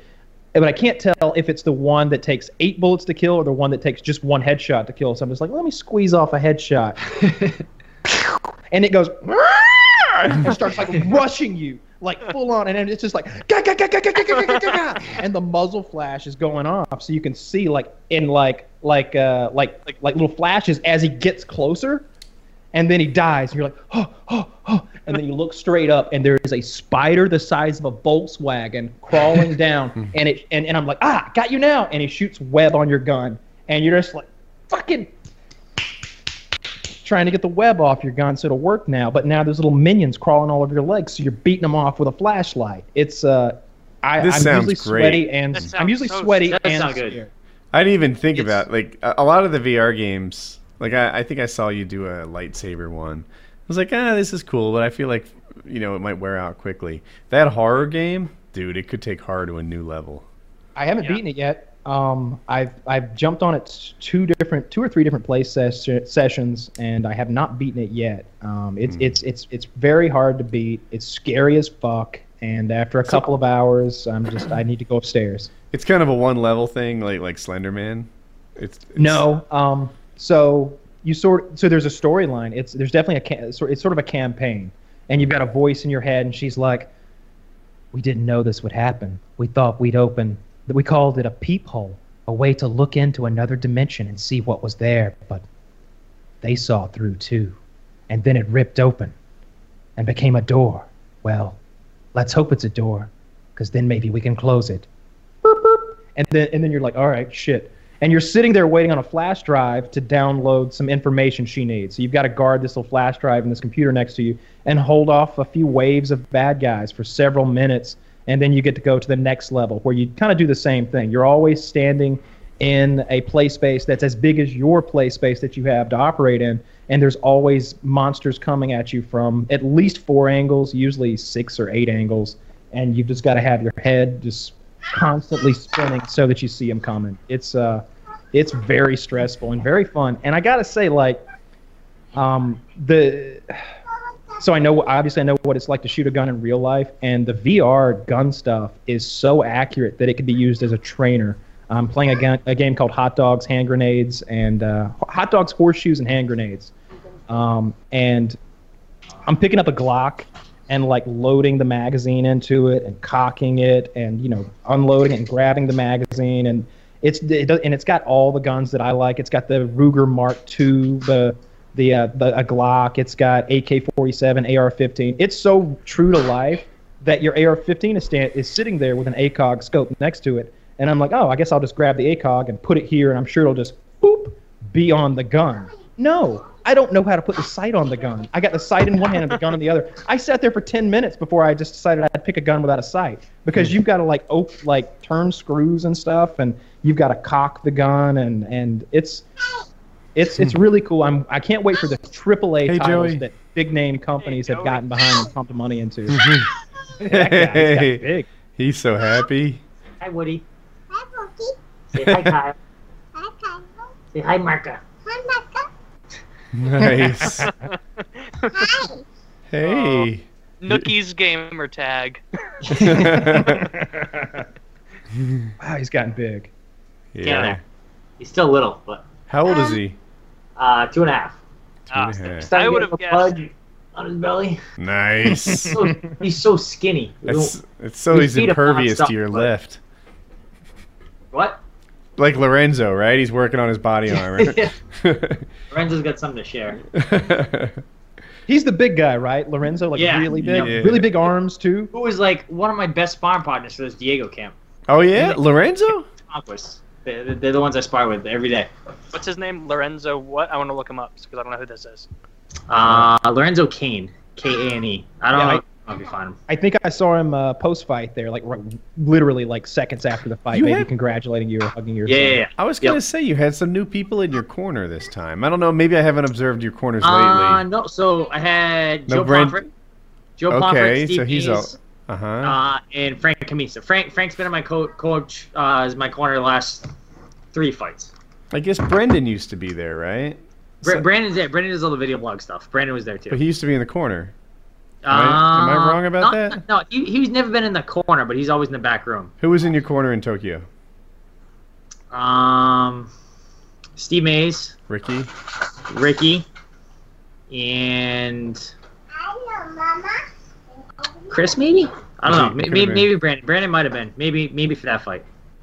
That would have I'm been curious about with UFC fighters is at least in hockey, which is what I played growing up, there's a lot of shit talk between players constantly.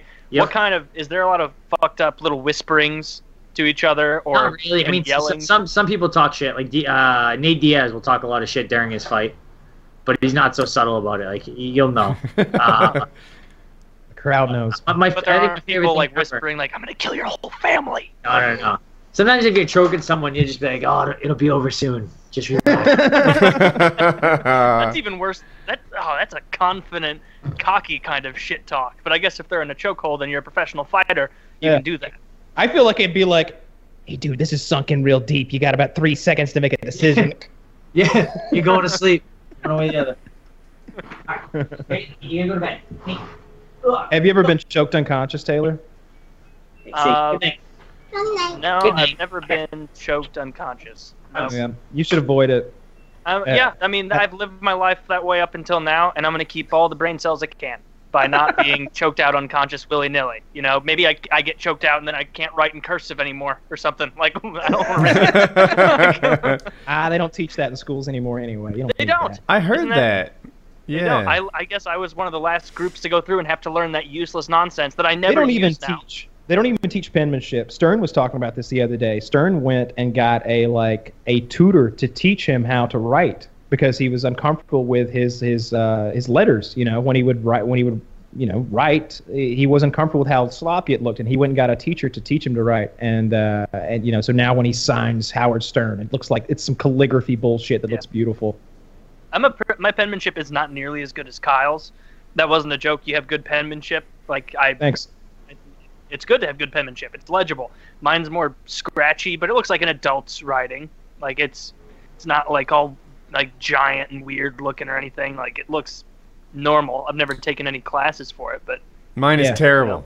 Terrible. If I print, especially if I print in a hurry, my wife says it looks like serial killers, chicken scratch. It's a mess. If I take my time, it looks okay. My signature, I usually just start the M and then make a line. And I do it big and bold, like I'm not embarrassed of my fucking signature because it's just an M and a scratch.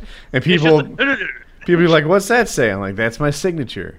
Uh, You know, like that's what my like penmanship's heart rate monitor would look like, slowly dying. You know? yeah, and 120 years ago, you just made an X. Yeah, I like 15 years ago, I would have like apologized or something. Make your mark, Mr. Yeah. Woodworth. Now I'm just like, that's my signature. You know, like I'm signing this Deal. check, aren't I? Like, what the fuck? You know, like. They're like, we don't know. Could we see some ID? Are you? My driver's license got the same one. I've just adopted it. Like, you can't read it, but it's mine.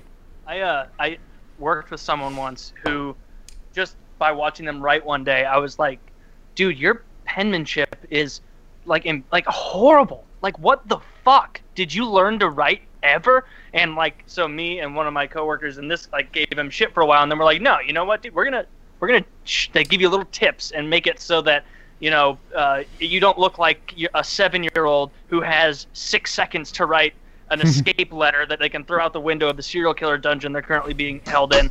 Like, we want to make it so you write like an adult. And we told him to write out numbers. This fucker, when you write a 7, you go, I guess I have to do it backwards for you. You go 7. I put a little dash in the middle of mine. I don't know why, but I 7.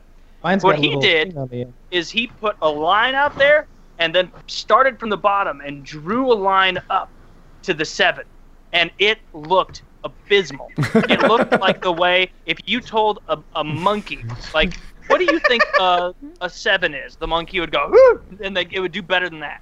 Like, it was embarrassing, this guy's handwriting. Like, looking at his notes when we were like doing shit, like he had whole pages that contained like 2 thoughts because every letter was so big. Like, ridiculous. Like, you had to like, I remember That's being great. in like the 4th grade, and like they had that thing above the. It wasn't a blackboard; it was a marker board. But there was this big banner that had the full alphabet in cursive, you know, uppercase and lowercase. And I'd just sit there and practice that when we didn't have anything to do, because like if your teacher couldn't read your work, then it was wrong. You know, you can't write a book report and expect it to get any kind of a grade if you can't even fucking read your writing. So like, and that's what we were writing so many book reports. It was one a week. We were doing some kind of accelerated reader program bullshit. And I just remember like failing a couple of them because she couldn't read my handwriting, and just really buckling down and trying to learn that. I always had an interest in calligraphy too. I always thought that would be really nice to be able to, like, I'd love to like write someone a handwritten note and like with like beautiful calligraphy, like with not even any lines on the paper to keep it straight. Just My you know, wife just is learning perfect- that. She practices it Oh, all the time. Like, I'll go into that's her really office and there'll be like a page full of lowercase i's. You know, just You wanna- getting it perfect.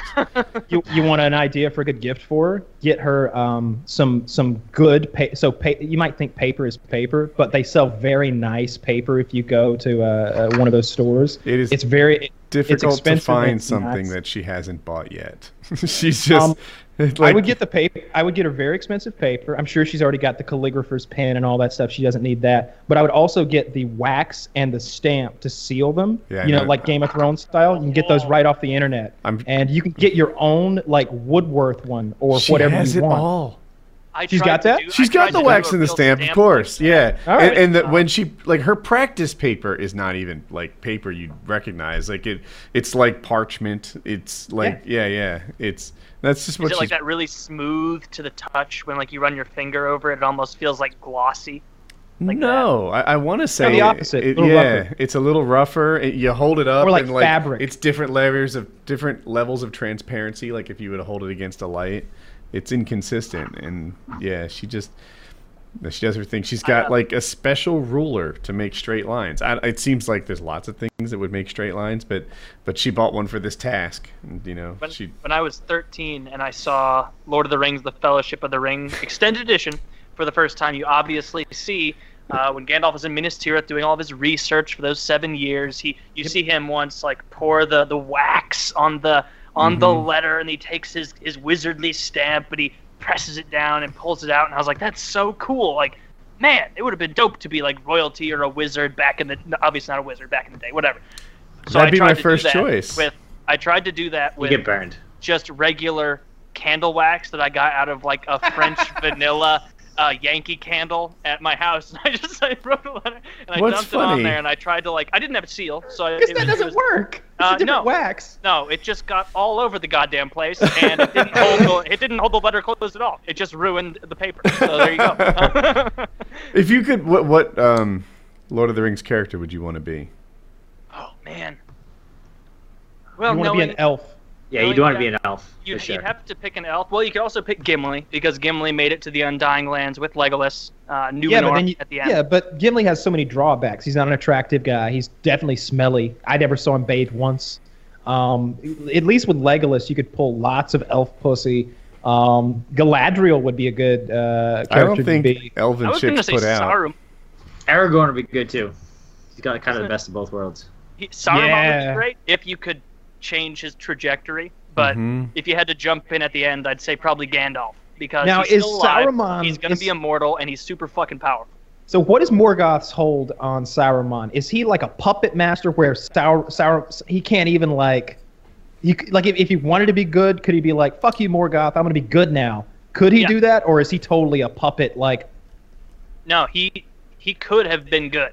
Like, that's why Gandalf in the first movie was like, this is the wisest motherfucker in the land. Like, we're going to go ask, I'm a wizard, and I'm telling you, we're going to ask this fucking guy, because he's going to know. Because that's, the level of respect he had for Saruman. But yeah, Saruman could have said, fuck off, Sauron. I'm not listening to you and doing your bidding. But he did, and I guess the more he went down that hole, and he started investing in Uruk-hai pits or whatever, he had to Yeah. follow it through. Yeah, I think I would definitely pick an elf. Or I don't. They're the Yeah, I think I good-looking would. ones, so they're the Yeah, obvious yeah. choice, right? Good looking and immortal. Yeah. They can die of broken hearts, as kind of silly as that is. And arrows, Yeah. it would seem, because they died a lot at the wall. Yes, they can be killed, and they can die from disease if they get sick, and they can die like Arwen is, where she's just like, oh my god, the guy I like is having to go do shit without me, and I'm literally dying. How And clingy is she? Jesus Christ, Liv Tyler. Oh, Give the man some space. Yeah. He spent his entire life at your house. Literally. This guy spent 90 years hanging out with Arwen, and then he was like, I gotta go save the world. It's gonna take maybe 5-6 years. I don't know. But hell, I live to 190, and you live forever, so drop in the pail, right? And she's literally dying. She's so clingy when he's gone. Oh, it's fine. You can go. No. I'm not mad. I'm not mad. I'm just not dying. mad. I'm just dying. I'll just die a little every day while you're No, gone. I just kind of thought that, maybe you'd stay and save your own girlfriend before you went out saving a bunch of those lesser races. Arwen, we've talked about. I'm not comfortable. You're not even wearing the calling necklace I everyone gave a you. lesser race. Yeah. Where's my necklace? Well, I was looking through the Palantir and I saw Sauron. I fucking dropped it. What do you want me to do? Oh, you dropped it. We're great. Oh, you dropped it. You dropped you it. were- You didn't lose it in a tranny skirt. In Old You Town. were fucking that Rohanian whore, weren't you? Yeah. That gap in her teeth. You son of a bitch. Dude, how crazy is that he hooked up with Arwen and then almost hooked up with an Eowyn? Yeah. Very close. It definitely so. I thought that she was hot too. I always had a thing for Liv Tyler because I think Liv Tyler is hotter as an elf than she is as a human being. Something Yes. about Arwen with the ears, the makeup, the special effects they lay on her to make her look all smooth and glowy. Because elves glow a little, I Magical, guess. yeah. Magical. And then there's that part where she's riding the shit out of that horse, carrying Shut up. Frodo, being all badass, and She's a she's badass. she pulls out this elf sword. She's like, "Come and take him." I was like, "Fuck yeah, that's awesome." Then she says a little magic, makes the river come in horse form and take them all out. That was cool. Very, very sexy lady. She was raised by her non-biological father for like her whole life, and then she found out Steven Tyler was her dad and cut off the old dad and was like, Steven Tyler's my dad. He's fucking Aerosmith, motherfucker. Fuck that guy who paid for my schooling and like wiped my ass for my whole life. Like, forget him. So that was a little shitty of her, I guess. Wow, I Seems didn't know so. that about her. That's I didn't know that really either. genuinely a horrible thing to do. I don't Well, know the if she inside really story. did It's, it, it's, I it's mean- not like I'm Yeah. hanging out with maybe the guy molested her, or maybe he's a douchebag, or maybe she just Maybe really he liked didn't have Aerosmith. $300 million. Or That'll do maybe it, I too. think Steven Tyler was just helping her acting career. Of So course. in Yeah, yeah. public, it seemed like they were the the pair. Maybe behind the scenes, she loved her dad too. Do you know? And this is kind of a commonly known thing, I guess, if you really nitty gritty movie thing. Do you know who Angelina Jolie's father is? Yeah, John Voight. Yeah. John Voight is Angelina Jolie's father. I didn't know that. I don't know him. What did he do? What did he play in? He's done a ton of stuff. Mickey, right? Mickey from Ray Donovan? Deliverance. What was he in Deliverance? Who was he? Which one? Well, Burt Reynolds plays the guy who's like the badass. Who right. Midnight Cowboy, Runaway Train, Mission Impossible. But Ned Beatty is the one who gets raped. Right. So John Voight is the other one. Well, there's two more. He's the one with the bow who was getting all guy. shaky in the moment of truth. Yep, the one who didn't play guitar who's left. Yeah. You know, that kid who was there playing the guitar, apparently he actually lives around here and is a grown-up now. Like, and I don't mean like here, but like 45 minutes from here. Mm-hmm. That retarded kid who played the fuck out of that banjo, that was impressive. Like, I like that part of the movie. And then I remember watching that for the first time. I guess I was like 13. And the idea of rape to a 13-year-old guy is just so unsettling. Just when Ned Beatty's getting raped in that dirty little sandbar just on the side of that river. And like that's what it looks like here. Like that movie was filmed here. Like everything looks like my backyard. It was so disturbing. Something about that. It's like you don't get to be the same again. Like you don't like it I don't know. You gotta get into it. Pushing back on him or something. Like make him feel dirty for fucking. You'd be like, fuck yeah, oh yeah. Give me that little dick. He's like, little? What the hell? Who am I fucking here? There's an emotional trauma that comes. All with of a sudden, rape. he starts getting soft. That's all you got? What, too much for you? Yeah. Kids in my class let me work show harder than you. Joe, you ready? Yeah, that's how he should have handled that. Ready. What's something a friend has said to you that changed the way you looked at him? I don't know. Nothing. That answer sucks. Dude, I don't know. I mean, around the board. All right, next thing. You know? Yeah. I don't know. Never? I don't think so. I I mean, if read you're my this. friend, you're my friend. Like, I don't think you could say anything that would change it that much. I don't know. Mine's old. Come out. I've told this story before. I had a I guess I'd call him my friend at the time. I don't know. We were drifting apart. At 17, he went into like a 7-Eleven. Is that around the country? Does everyone know what a 7-Eleven is? Like a Quickie Mart. Yep. And anyway, he got beat up by like I'll just say it. He got beat up by a bunch of black guys. And when he first told the story to me, it was that he was just randomly jumped. Like he didn't do anything to bring this upon himself. And while he didn't deserve this kind of damage, he has like broken orbital bone and stuff. Yeah. Was he ever pretty again, or was he forever maimed? No, he was pretty again. This guy just wanted to destroy something. That matters. Anyway, what happened was this little kid, he was like 17, the kid was like 12, and he cut in line. Now, I don't know if they were like sort of approaching at the same time or if the kid just fully cut in line or what the scoop was. But he said, effing ninjas always cutting in line, but didn't say ninjas. Yeah.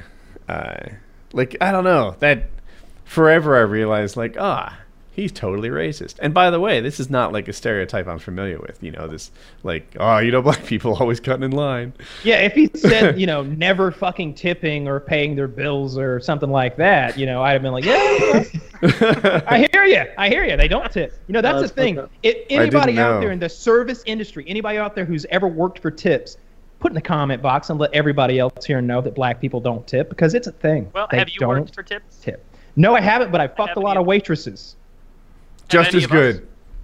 Have any of us ever worked at tips? I'm just curious. I have. No. I got a good one though. So I do have someone. So one of my my real good friends. So that Chris Palmquist.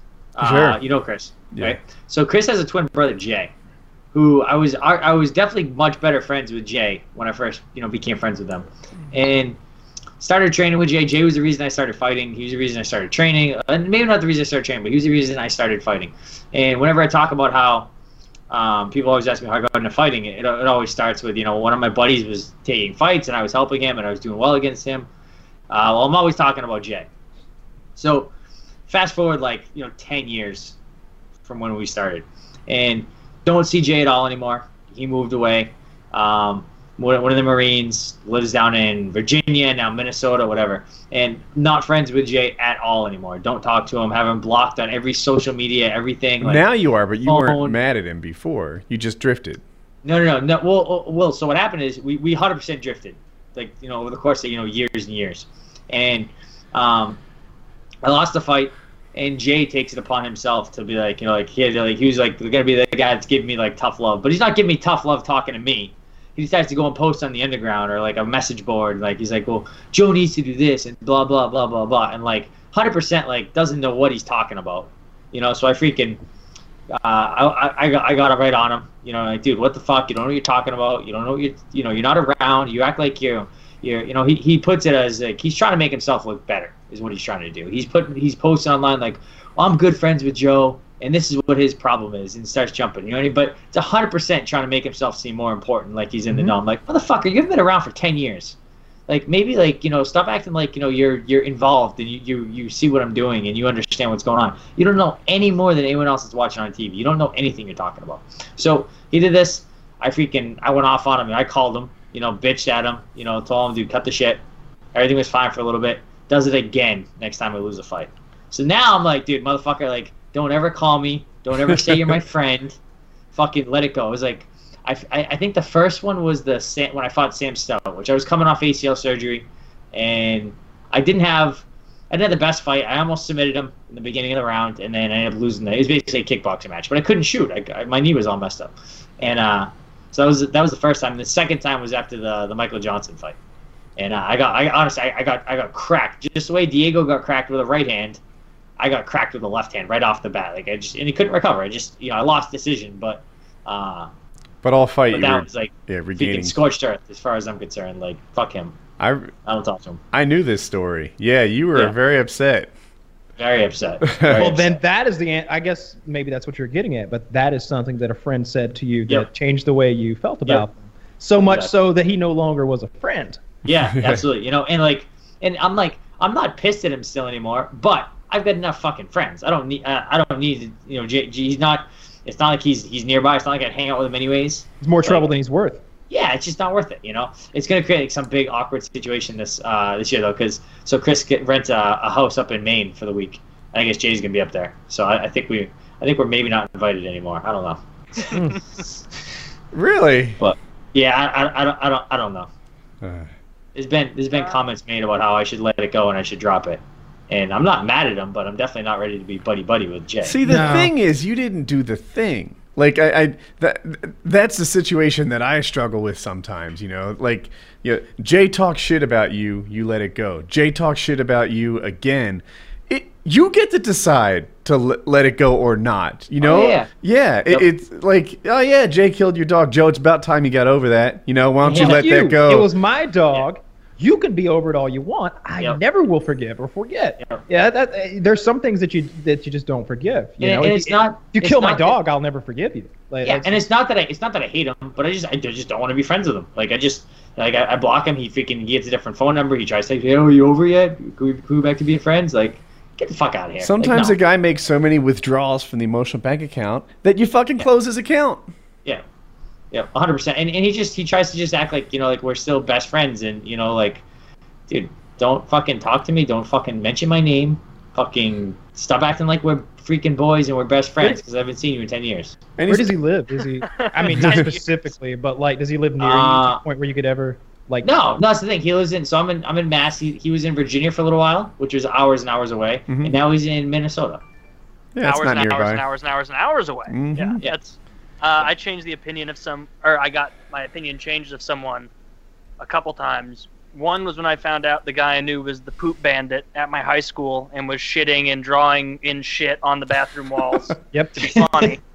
That really changes your opinion of someone when you're like, wow, you are really committed to scat humor to do it into your own hand. And then, I should have brought this up when we were talking about calligraphy. He had some nice swirls and just a beautiful penmanship. I imagine him with Different one of those textures. paint trays, like holding in the crook of his arm, and he's just like got different kinds of shit, like different diet for different hues. consistencies. And he's Right. just like got a little pea green here.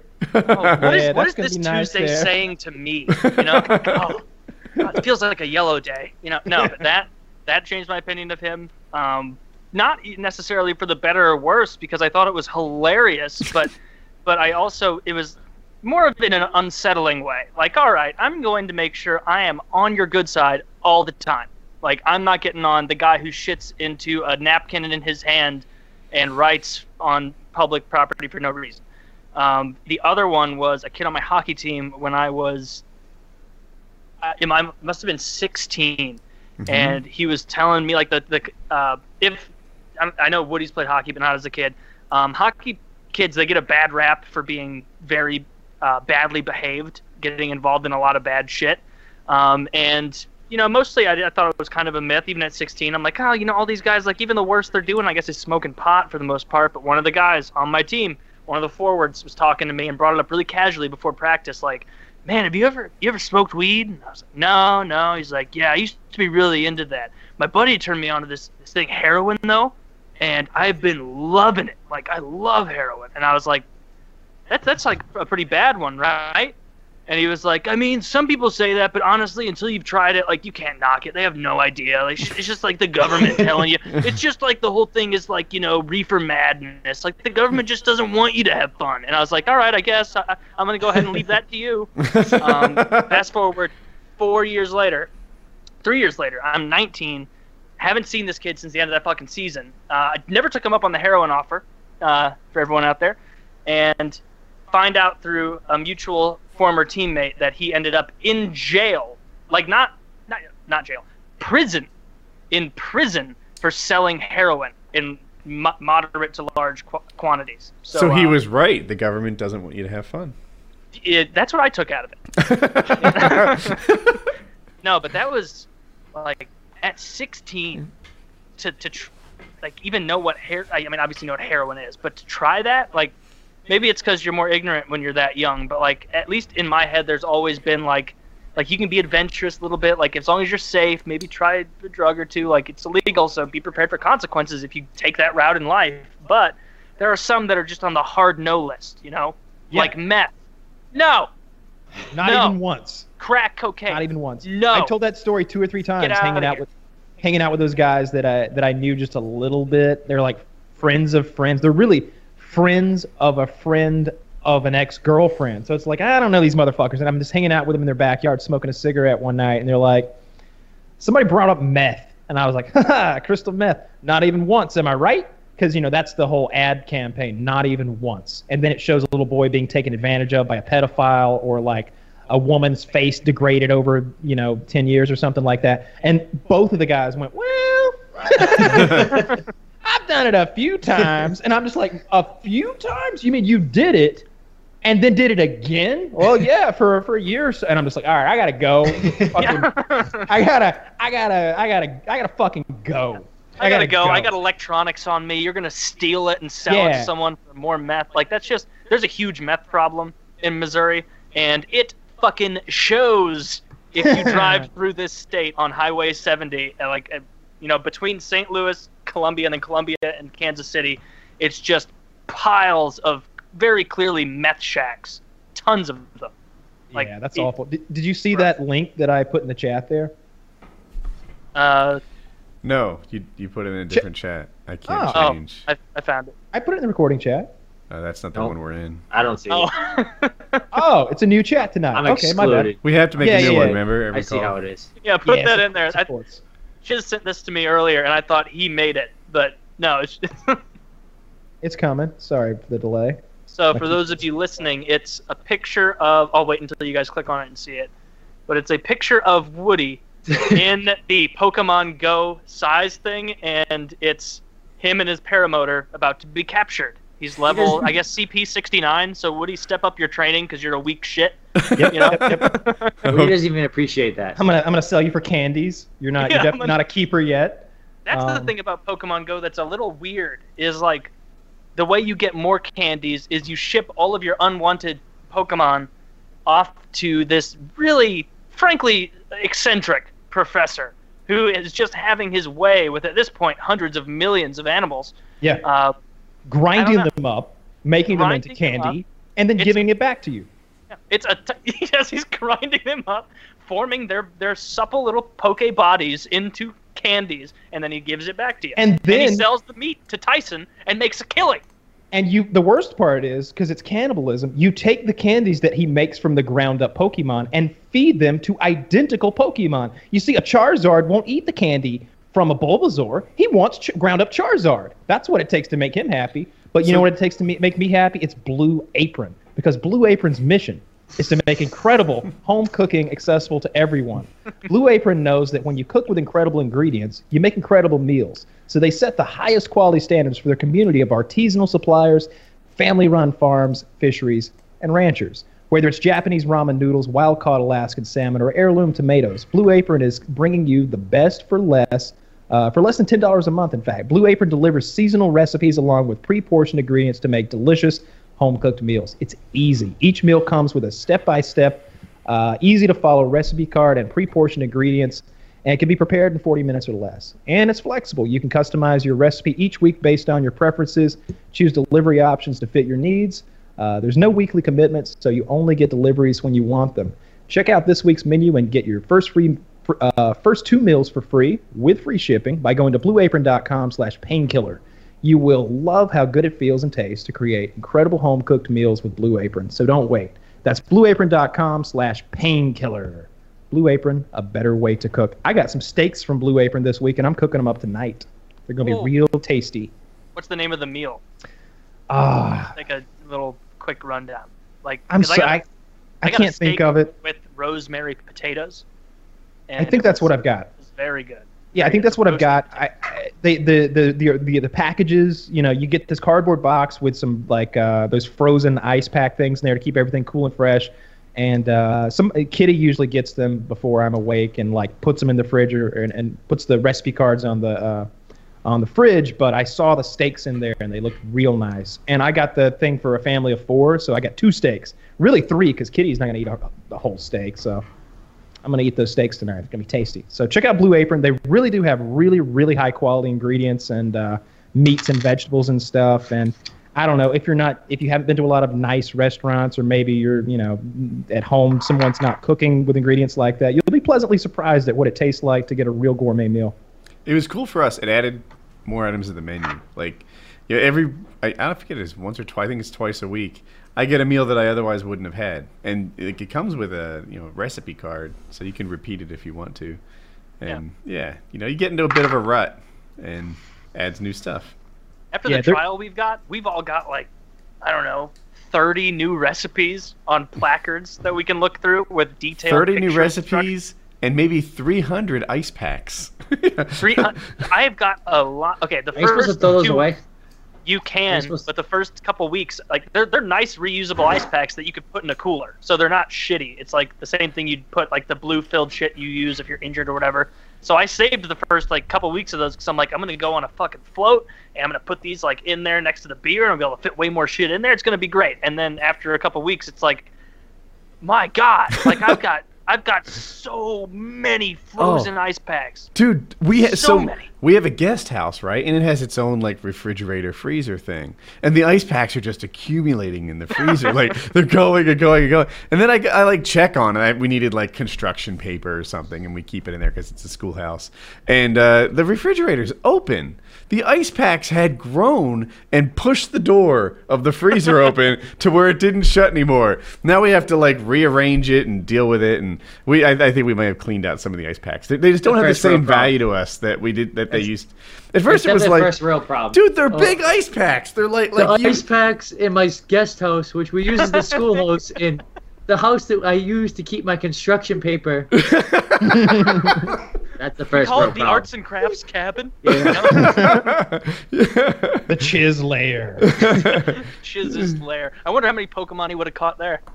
Oh, I don't know. So many cave Pokemon that like the darkness. Maybe the Zubats. He'd been infested with Zubats and Ratats and Woody's Rattatas. house is a fucking gym. Now that you've got like the like labeling of it. Like you should submit. So actually, no, you shouldn't. You should not do that because then children will be wandering around your home. And, I don't know. That could be things fun. you You said could on the podcast. That's not what you chase him want. with the drone. Yeah, that'd be fun. Um, you you don't could- do yeah. that, though. A drone Yeah. thing would be Jason the super. paramotor. At this point. I want to somehow put my phone on my drone and be able to pilot it around, but catch Pokemon remotely as well. I want to be sitting here flying the phone around town and just fucking scooping them up from here. I've be seen neat. that done on the internet. Like I didn't look closely at how they did it, but people are using drones to catch Pokemon. Is the plural of Pokemon?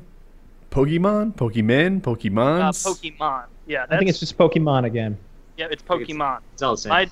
My dad, it used to drive me fucking crazy when I was, I don't know, 9, that my dad would call it Pokemon or Pokemen, and I only realized when I was like, maybe like when Pokemon Go came out, that I'm like, oh, Dad, you dick, you were an adult, you knew what it was called, you were fucking me. You were Yeah. just trying to get a rise out of me because you were like, hey, Taylor's really enjoying this. Watch this. How's And it the worked. Pokemon? Are you That's having sort of- fun? What do they say? Seizing all of them and assimilate the crowd. Like I don't respond well to that kind of parental cruelty. My mom used to do stuff like that with things that I cared about, and now I just don't fucking talk to her. My father used to do it too. Not with it was a little different, but it was the pronunciation of Washington. And Washington. Washington. he'd say Washington, and for some reason that was just like I don't know. It was like fingernails on a chalkboard to me, and I'd be like, "Dad, it's Washington, Washington, not Warsh, Washington." So then he started drawing out the Washington like I was doing in the lesson, and right, It's ridiculous. Yeah, he fucking.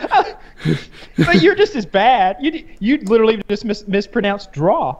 Oh, I'm sure I'm just as bad, but Draw. I didn't do it intentionally. That was 2 or 3. Maybe L's. he didn't either. No, well, probably the original Washington was accidental, but he certainly just started fucking me with he just did, I don't know, put a couple extra R's in there, stretch out the A's, whatever he did. Like a fucking That doesn't pirate or bother me something. too much. Like Washington, or like put it in the Warsh or the roof, or like calling it the commode. Like my grandparents talk like that. Like I they mispronounced say draw. Washington. Do I always mispronounce You draw? add you add an L to the end. Draw. Draw. Rawl. Yeah, I always thought my pronunciation was pretty normal. Like I had standard, like what you would find from me is what you'd find in Colorado, what you'd find in like upstate New York, like sort of the neutral American proper accent. And then like in the last year, every word I do different, like calculator and nuclear. Robot. I think I got that one right. And robot. Robot. Yeah, apparently Robot. I mess up robot. Yeah, it's like this. I didn't realize it's probably only like 10 words I say differently. And we only notice it because like we listen to you talk 5 hours a week, in a private conversation. So it's just like every time I hear it, they stick in my ear like they're glued. As the words are coming in here and like out over here, as my mom used to say, drawl immediately gets like, and I'm just like, Yeah. drawl. Yeah, I catch him every time. I can't help Other it. than that, though, you do have, well, I think, a very neutral accent. Other than that, like, you can tell Kyle, not thick at all. Like, you can tell that you're from the South. Like, that's, I know that you worked your way through the accent. Like, you can tell, but it's by no means like I'm a, like that kind of South. Well, I And didn't Joe is want very to limit clearly the entire- Boston. I feel like I have an incredibly neutral accent. Like, I feel like everybody can, do I mispronounce stuff pretty bad? Like, being from the Midwest, everybody kind of gets it. You know, you it's a don't little seem to nasally say and annoying. draw, robot, or nuclear properly, as far as I can tell. You're always saying calculator. Yeah. How many U's are in that word, idiot? Calculator. Yeah, I think accents like that are really interesting. There are tests you can take online that, and it's not like a horse shit like my IQ is 190. It's like it'll ask you like, what do you call this, and it'll show a picture of a lightning bug, or a firefly if you're not from somewhere that calls it lightning bugs, and you'll select it. It's like a series of 10 questions, and it will pick exactly where the fuck you grew up. Exactly. Like, I thought it was horse shit. Never heard until of a it lightning hit- bug before. I've No? never heard of a lightning bug. Oh either. yeah, they called it that where I Oh, was from. everybody Firefly. here calls it a lightning Firefly. bug. But, Yeah. but I mean- that was one that pinned me, and it actually said St. Louis, not even just Midwest. Like, you should, I'll try and find it. But it was my friends, because I was with a bunch of people from different places. It was saying like Boise, Seattle, like Portland. How many or, questions Seattle was it? and Portland, they kind of like blended together, I guess. It was like 10 or 20 questions, maybe. That's cool. Yeah, Well, there's so many words that are like that. Soda. but yeah, pop, Coke. Crawdad or crayfish was a big one. Yeah, I don't know what to call it. Because there's some words where like I know that where I am there's this very specific silly thing, and so I'll just usually say both with crawfish and crawdads because who even fucking cares about those disgusting things? You know, like I never want to see one again. I was not a Do you fan. not think they're tasty? I had a nibble, and I didn't taste that nibble because there was shit on the rest of it. Oh god. I So, got the non-shitty part, and I was crawdads just like, are disgusting on the inside, and apparently preparing them has like a lot of water involved. You know, you're supposed to like rinse them cook them, repeatedly to like make them rinse shit it all them. out. Yeah, and it's but like you pretty much need running water. Well, we didn't They have eat their that. own shit. They eat their own shit. Well, that explains So a So do lot. dogs, and we pet them. I True. kissed them. Yeah, it's awful. Dogs got personality. That'd have to be one charming crayfish. What's that from? Pulp Fiction. Pulp Fiction. That Arnold from Green Acres. God, I love that movie. Yeah, those I don't think those would have ever taken off unless poor people, like, they didn't have anything else to eat, and so they were like, our shrimp, our version of shrimp, Lobster. these kind of nasty lobster, I guess. If you don't have to see them being prepared or do it yourself, and they're like in a gumbo or something, it tastes pretty much like shrimp, but it's grosser to crack those things open than it is to clean like an actual mammal. Like it's less gross to like skin a rabbit or something. It smelled bad. I take that back. It didn't smell bad. It smelled like food. It smelled like seafood, but and it just looked gross. And I couldn't remember the video I'd watched about how to prepare them, but there's a lot of rinsing over and over. And what you're doing is getting them to shit out all of the shit so that when you eat them, they're not full of shit. Let's take this quiz.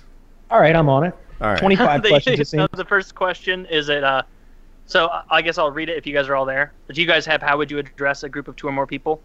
Yeah. Okay, so how do you address a group of 2 or more people? You got you all, yous, you lot, you guys, youans, yins, if you're from Pittsburgh, you, other, and y'all. So you guys for me. You guys. Yeah, I'd say you guys. Ooh, this one's tough. What All do you right. call the thing from which you might drink water in school? Ooh, we have different I got a questions. Yeah, we get different questions. Nice. All right. What do you call the thing that you drink water from at school? Yes. Like a water fountain, or the like a options. spigot? The options are bubbler, water bubbler, drinking fountain, water fountain, or other. I called it a drinking fountain growing up. I would call it a bubbler. What? Never heard that one. Really, I've heard of it, but I didn't know that. What do you call something that is across both streets from you at an intersection, or diagonally across you from in general? Caddy corner.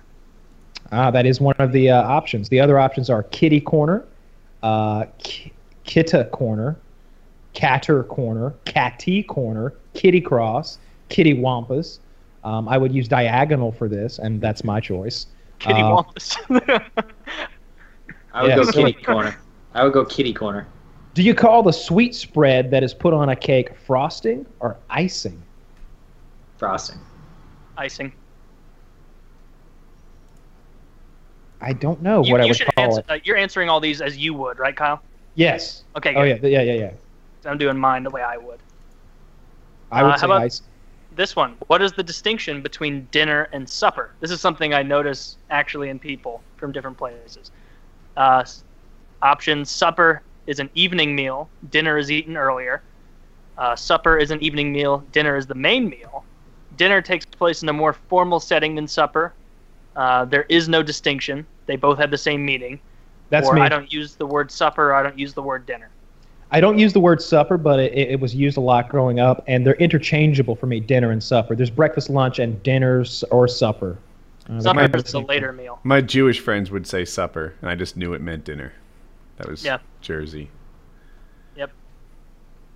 What's on yours now, Kyle? What do you got? What do you call a traffic jam caused by drivers slowing down to look at an accident or other diversion on the side of the road? Do you call it rubbernecking? Rubbernecking is the activity slowing down and gawking that caused the traffic jam, but I have no words for the traffic jam itself. Gaper's block. Gaper's block is a porn I watched last night. That's something completely different. Gaper's delay, looky-loo, curiosity delay, gawk block, or I have no word for this. I would call it rubbernecking. What do you call a drive-through liquor store? A brew-through, a party barn, a bootlegger, a beer barn, a beverage barn. And then there are some bullshit options like other and such. We call them Probably- liquor barns. Probably a beer barn. Yeah, I'm going to go with beer barn because that's... A lot of states don't have those. No, they don't. But in Kentucky, they definitely do. How do you pronounce the first syllable of lawyer? Lawyer. Clearly, and the options are, does it rhyme with boy? Does it rhyme with flaw? Or I use both pronunciations interchangeably. In my case, how do you pronounce the first syllable of lawyer? It clearly rhymes with flaw. Mine would be boy. I would do Boy. flaw too.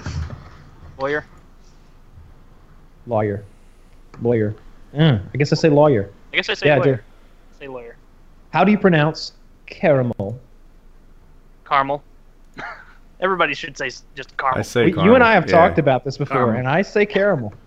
I know you do. You know, I think I say caramel corn, though. Why? I guess I use both. I'm getting a lot of the there's an same option. questions. I'm just getting them in a different order. Yeah, me 'Cause I'm too. getting the crawfish and bubbler one now. What do you call the area of grass in the middle of some streets? Do you call that a boulevard, a midway, a traffic island, an island, neutral ground, or I have no word for this? Island. At Island. the bottom, median or other is available, and I call it a median. I think Oh. it's a median too. Median's but between a island highway. makes sense. I'd say island or median. Those both. Mhm. Like yeah, a median is just one on a highway. What would you call a sale of unwanted items on your porch or in your yard? Would you call that a tag sale, a yard sale, a garage sale, a rummage sale, a thrift sale, a stoop sale, a carport sale, a sidewalk sale, a jumble sale, a car boot sale, a patio sale, or other? I would call that a yard sale. Garage sale. Garage sale too. Yep. Yeah. What do you call a traffic situation in which several roads meet in a circle? Do you call that a rotary, a roundabout, a circle, a traffic circus, or you have no word for this? I call that a roundabout. Rotary. Circle. What do you call the long sandwich that contains cold cuts, lettuce, and so on? Do you call that a sub, a grinder, a hoagie, a hero, a poor boy, a bomber, an Italian sandwich, a baguette, a sarnie, or maybe you have no words? Sub. Sub. Everybody. What do you call the small gray bug that curls up into a ball when it's touched? Do you call it a pill bug, a doodle bug, a potato bug, a roly-poly, a sow bug, a basketball bug, a twiddle bug, a roll-up bug, a wood louse, a millipede, centipede, or maybe you don't know what that is and have no words for it? I call it roly-poly. I call it a roly poly. Centipede. How do you pronounce the words Mary, as in there's something about Mary, Merry as in Merry Christmas, and Mary as in I would like to marry you? So let's see. How did I just say that? I'm trying to think about what I just did. They're all the same to me. That's Mary. I would like to marry you. Mary. Mary, I pronounce like Mary with an A. Mary. Wish you a Merry Christmas.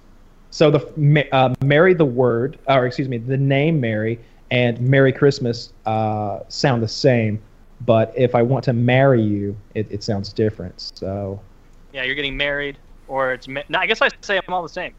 You're getting married. My name is Mary. I finished my married. quiz. I just ran ahead. It doesn't work. Oh no! It And you finally didn't happened. do it right. No, it nailed it. It has. Oh, a- is it? Slow. It's slow, but I got to. It pretty much says Philadelphia, which is where my accent is. I got How do you- Boston. I'm almost done. I'm on the how do you pronounce bin with the vowel in sit? with the vowel NC, with the vowel NSET. How do you pronounce bin?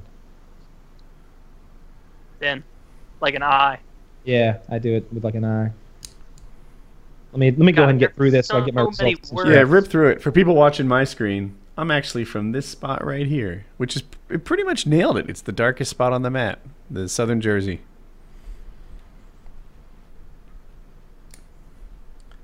Where people pronounce things correctly.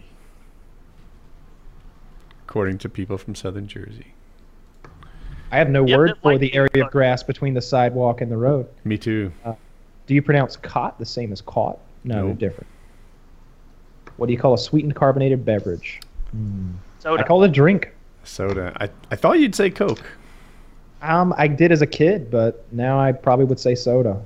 So let's just say Coke because anything else is just misleading because I've kind of altered my... Right? What do you call the freshwater lobster? No.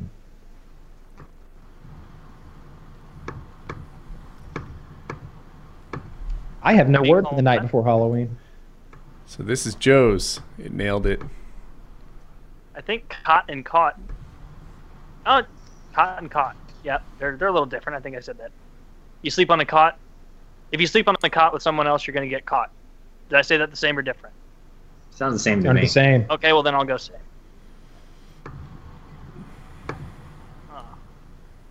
What do you call the small road parallel to the highway? Frontage Access road, service road, access road, feeder road. I didn't have a name for him. Access. Sorry, and- an error has occurred. Keep this link to save your answers and view the map later. Click the link. Refresh. Do it again. Should refresh it. Not refresh. Click the link. Right. The link seems to be his result set.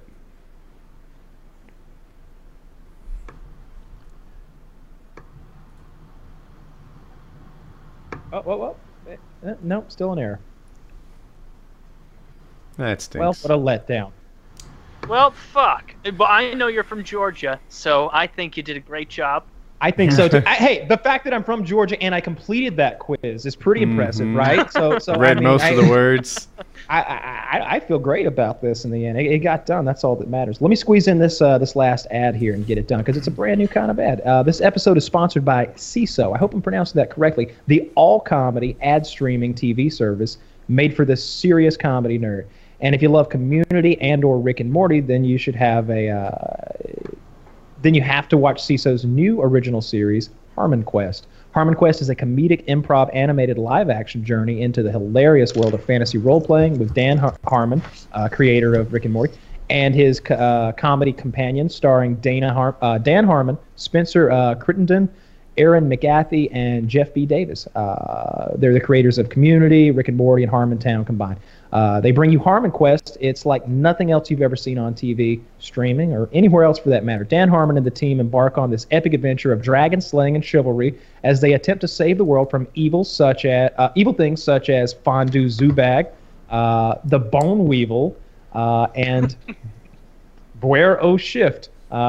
They find themselves stumbling through mystical lands and treacherous monster-filled caves in their quest to defeat the evil heralds of the Manticore. You can watch every episode of Harmon Quest on CISO now. Go to CISO.com and use promo code HARMONQuest. That's HARMON Quest to get 2 months for free.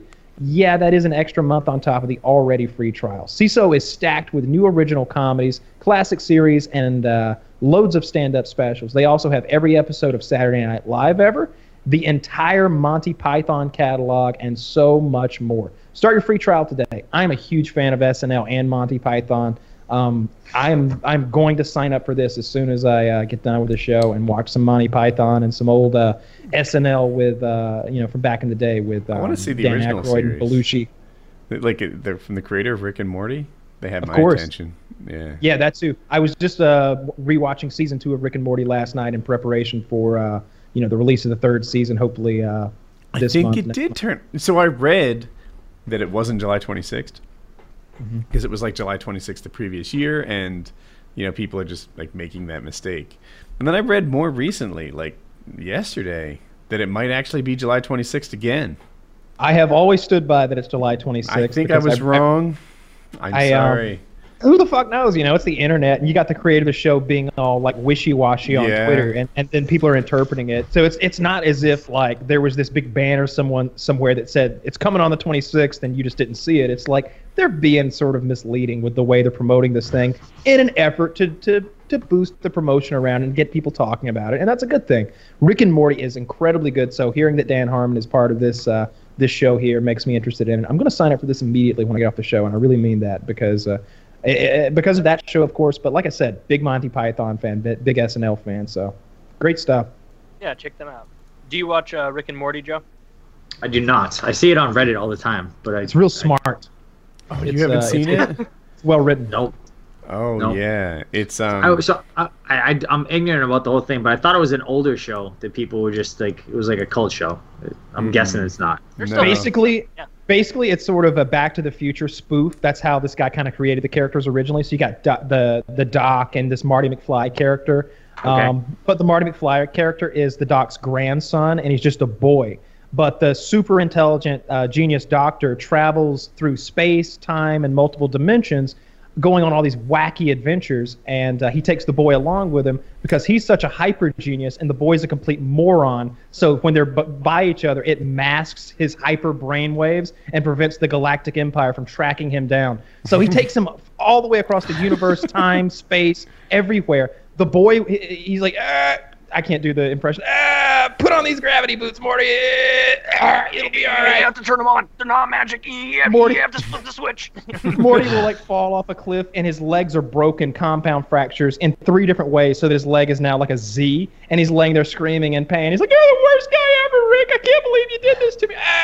I'm sorry, Morty." And like he leaves So him. is it a cartoon? Yeah. it's a cartoon, but it's a smart cartoon. Like it's An pretty clever. alcoholic. He's an alcoholic, drunk grandpa genius, traveling the universe Sounds with awesome. his kid. That's how Yeah, the first on the episode starts. on the First episode surface- starts where the little kid is in his bedroom and it's just dark, and then Rick just bursts in, just "Oh, Morty, you gotta wake up, Morty, right now, you gotta wake up. Oh, Rick, what's all this about?" Dragging him. And he just drags him out of the house, wasted, and then just flying around talking about how he's gonna blow up the world. Like it gets 0 to 60 real quick. I thought I was gonna think it was really goofy and kind of silly because a lot of the times like I've seen it on Reddit before I ever watched it, and like when Reddit really likes a show, like I tried watching Community a few years ago because they were all like, "Oh my god, this show's so fucking funny," and it was not. I didn't like it, and so I just kind of ignored when Reddit would really get Firefly or whatever the hell that was. That was like really I just don't good. care. Now you're I wrong. like that. But Rick and Morty's hilarious.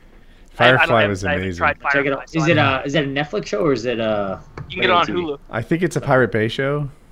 If you have Hulu, you can get it there. Both seasons.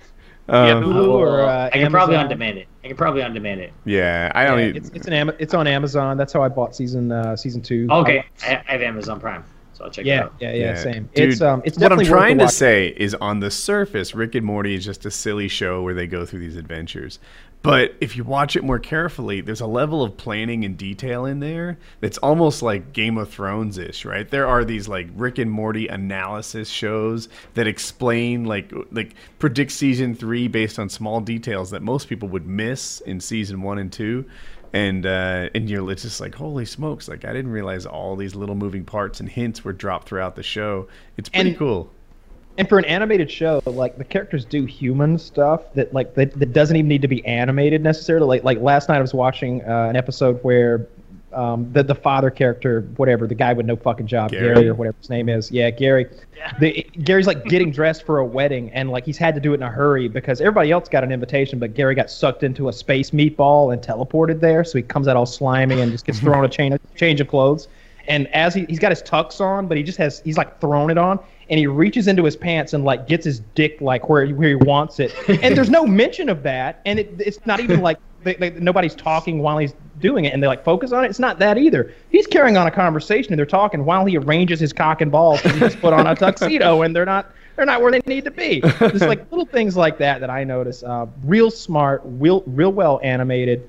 I take that back. It's not real well animated. Yeah, that's not the draw. Sorry about that.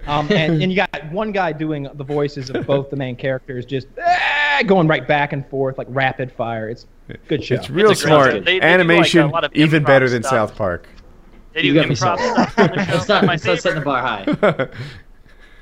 my favorite episodes of that show aren't the ones that like with the planning you're talking about. I like the like interdimensional cable specials they have where it's like so much of the episode is them just ad-libbing and making shit up as they go, and then they like go back and animate to it. So basically, like the crux of the episode is Rick comes in and he's like, you know, I got us a interdimensional cable box, and we can watch shit from all over the universe. And everybody's like loving it, and it's just them riffing on what interdimensional cable would be, and it's so fucking clever and funny and good. Great. Yeah, show. like the flu bat or whatever that device is that they have the how it's made of, Yeah. you know. The Flumbus. The flumbus. Everyone has a flumbus, but do we know how they're actually made? At the end, I always wondered how they made those. It's like It's definitely worth a watch. There's 2 seasons, and it's like candy. You know, it'll be over before you know it, and you'll be like, oh, I wonder where that season 3 is. And for us who have been watching it for a little bit, season 3 got delayed by like a year or something. So it's been over a year since season 2 or something like that, and we're right on the brink of season 3, which is pretty exciting. Good show, great So show. half hour episodes, or Yeah. And you pop them like they're Smarties or something. Like Yeah. you'll 30, quickly. 30 minutes with commercials or 30 minutes without commercials? I They're like think they're 22 really minute episodes, 22 I think. minutes. Yeah. Okay, Yeah. so it's fast. Okay. So cool. you tear through it so quickly. You what happened with me is I went through season 2, and I knew that season 2 had an ending that a lot of people were like, I guess they loved, but it tore their heart out, and then it was 18 months or something to season 3. I ripped through the first 2 seasons in like a day or two. Just watched them all. Yep. You know, Me too. I did not save them well. yeah, That no. last episode, it really is touching. They're I- playing that Nine Inch Nails song, I hurt myself today. And a lot of heavy stuff is going on. So you might do the same. Like you just. I'm probably they're- gonna tear through it tomorrow. Yeah, they're silly little cartoons, and then like it's like, oh, now I'm what I thought would be 18 months away from my next episode, and I didn't properly cherish them as I was One of my- watching them. I think my favorite that I can think of scene in the whole show is like Rick and Morty are trying to escape an intergalactic airport. And they were trying to smuggle some mega seeds inside of the boy's ass. They were all the way up there, and but they tried to put him in the new machine that finds stuff all the way up your ass. So he's like, "Run for it!" You know, they can't go through the machine because it's going to find the mega seeds up his ass. So while the grandpa genius is trying to like hack into the computer and open a portal back to Earth, he like throws a gun to the boy. He's like, hold him off. And he's like, oh, I don't know, Rick. I don't know about killing people. And he's like, they're robots, Morty. It doesn't even matter. And he's just like, all right. So and the bad guys are coming. The bad guys are like insectoid people who also have blasters. And he's just like, pew, pew, pew. And one of the insectoid's leg explodes, and this black blood starts pouring everywhere. And he's laying on his ground. Oh, it hurts so much. Oh, my wife. His friend's like, Jerry's bleeding out. Somebody help Jerry. He's going to die. And he's like, what the fuck, Rick? He's like, I meant they were bureaucrats. I don't respect them. He's like, trust me, Morty. You don't even know what prison is like here. Keep them off of us. And he just turns and he's just murdering all these insect people. It's just like he thought they were like literally robots. He's like, I just mean they're bureaucrats. I don't respect them. See, That's a good that's show. clever. Yeah. You know, Very clever writing throughout the show. There's many jokes that I'll be like, aha, but I don't even have time to stop and analyze it because there's another one coming. And Yeah. the jokes are all over the place. It's not like it's all this like highbrow humor that you're Oh, just no. like pausing and analyzing. There's a lot of Mostly not. shit jokes and fart jokes. Like there's the character's name will be like Poopy Butthole or something like that. Yeah. Literally. Yeah, Mr. Poopy Literally. Butthole is a character's name. Yeah. Yes. Yeah, I won't And- spoil that, but Yeah. it's Yeah. Great that's- show. Great that's show. a Check it thing. out. Plays a big role. And- I'll check it out for sure. So I'll it's probably watch 2 episodes tomorrow. So we were recording the show when the Dallas shooting happened last time, and since then I learned more about how they took out the shooter, and it's pretty nuts. They sent one of those like negotiation robots. Imagine this robot with rubber tank treads that has a speaker on it and a receiver, so you can carry on a conversation remotely. It also has a high-powered water jet. This high-powered water jet that can use water to cut through explosive devices, steel anything, and a shotgun on it. And they can operate this remotely. But they thought that the super high-powered water, the 12 gauge, weren't going to cut it in this case. So the mayor and the police chief have a little conversation, and within 30 minutes, they decide, let's send in 1 pound of C4 plastic explosive and give them a little gift. And so that's what the fuck they did. They went in there with a pound of C4 on the long end of this robot arm, and the guy had asked for a cell phone. He thinks that there's a fucking like iPhone coming on the end of this thing, and he's like, oh yeah, come on, little. Wah, wah, wah, wah, wah, wah, wah, wah, as it rolls up, and then they just blow him the fuck up. I got a picture on my phone of his blown up body. It's pretty gnarly. I guess one of the SWAT team was a little overzealous with posting pictures online, but they fucked his life up. They blew him up. Although I gotta say that really opens up a weird precedent for how police can handle certain situations. Now, this was a situation where I was like, yeah, blow him the fuck up. You need any advice? Like, I probably got some C4 you could use. You know, it's just like, I was fine with it here, but I don't know. What if there's some guy who's just, you know, maybe he hasn't hurt anybody yet, and the first move is to blow him up? I would hope that this isn't setting a precedent like that, but I'm glad they blew that fucker up. I don't think that from now on they're going to just jump to blowing people up, unless it's also a shooter with a high-powered rifle that, you know, shot 11 police officers. What if I were to say, you know, police are known for their measured and fair responses. They don't tend to ever make errors in judgment. Good point. Good point. It's not just Joe Blue Shirt making this decision, though. And it's certainly not a high-stress, like, short-term decision. They get to process it. I see where you're coming from. But just, you know, look, these are police. Sometimes they make mistakes. It was so funny. Kitty walks like when I first learned that, I was we were playing a video game, and I was telling Taylor and Chiz, I was like, would it be distasteful for me to make a video where I show this off? Because at first, when they said they were bringing him a cell phone and then they blew him up, I imagined a cell phone with explosives in it, and he puts it to his head and they blow his head. Also a good idea. That has been done before against like terrorists and the people of the same ilk. You know, explosive exploding cell phones. And in real life, and I was thinking, like, all I gotta do is go on eBay and buy the like outside shell to one of those old Nokia phones and put plastic explosive in a detonator and just beep beep beep, and it'll explode, you know. And I could even set it so that it'll explode when you try to when you press the on button or something like that. That's all easy shit to do. You could get a couple phones, and the joke would be the Nokia one doesn't explode. Right, because of the super durable one. Yeah, it just doesn't. Or even the smoke coming out from between the buttons. You see the huge explosion, the building falls over, and you go out there and you like pick up the Nokia, like, well, shit. Fucking works. Yeah, that would be a funny gag. I may do that anyway. But the funny thing was that as I'm thinking about this and thinking of ways to do it, Kitty walks into my bedroom and is like, and she shows me this CNN clip, and it's my buddy that I've done explosives work before with. His name is Benetti. His last name's Benetti, and that's what he does. And he's there with a CNN reporter at his ranch out in Texas, where I'm going hopefully next week. And they've got his robot with a pound of C4 on the end, and he shows her how, like, you know, you'd walk it up. And he didn't want to destroy his very expensive robot, so instead he just put it on a concrete wall and clicked it. And you got to see what it does. Now, a pound of C4 is not like a nuclear weapon or anything, but it'll fuck your car up and it'll blow you to smithereens. And it was very impressive in that demonstration, seeing all the shrapnel go and the cinder block exploding. How much space does a pound of C4 take up? Like how about the size of your fist? Yeah, and it's like super stable. You know, you could get it and massage it. You can't blow C4 is only dangerous if you got a blasting cap to stick, a detonator. I have a solution for Black Lives Matters. Like, I have this all worked out. So here's the scoop. As it stands, oh, this can't go wrong. Everybody, get your notepads I out. was waiting for like a gun or something. No. What are you about to say? So as it stands, Black Lives Matter has a couple of problems. One, it's really ineffective at making the change they're looking to make, right? That's not happening. It's not as if police are like, you know what?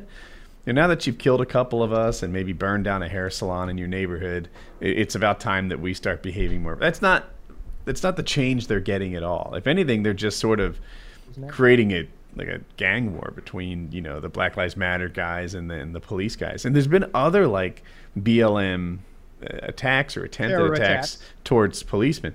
You've got the Russians declaring Black Lives Matter as like an official terrorist organization, like enemy of the state type thing. What Black Lives Matter needs to do to actually get change is work through the legal system. what it should be is a That's legal. worked so well for them in the past. No, it has. That's how change actually happens, right? Like you get Supreme Court like voting rights instated. Like this is how it works. So if you want to, like, if I were God of Black Lives Matter or King or whatever, it should be a legal defense fund. And then every time someone gets in trouble, like the police should know that they're well funded. Like this Black Lives Matter thing has all this momentum. United Negros Like Defense Fund. Yeah, and then that'll get the change. If cities knew that whenever there was this issue, like there was going to be a giant civil course and it was going to cost them millions, it would change the way police were trained. If there was a legal defense fund, because right now these people are poor that typically get into trouble with the police and they have no legal repercussions.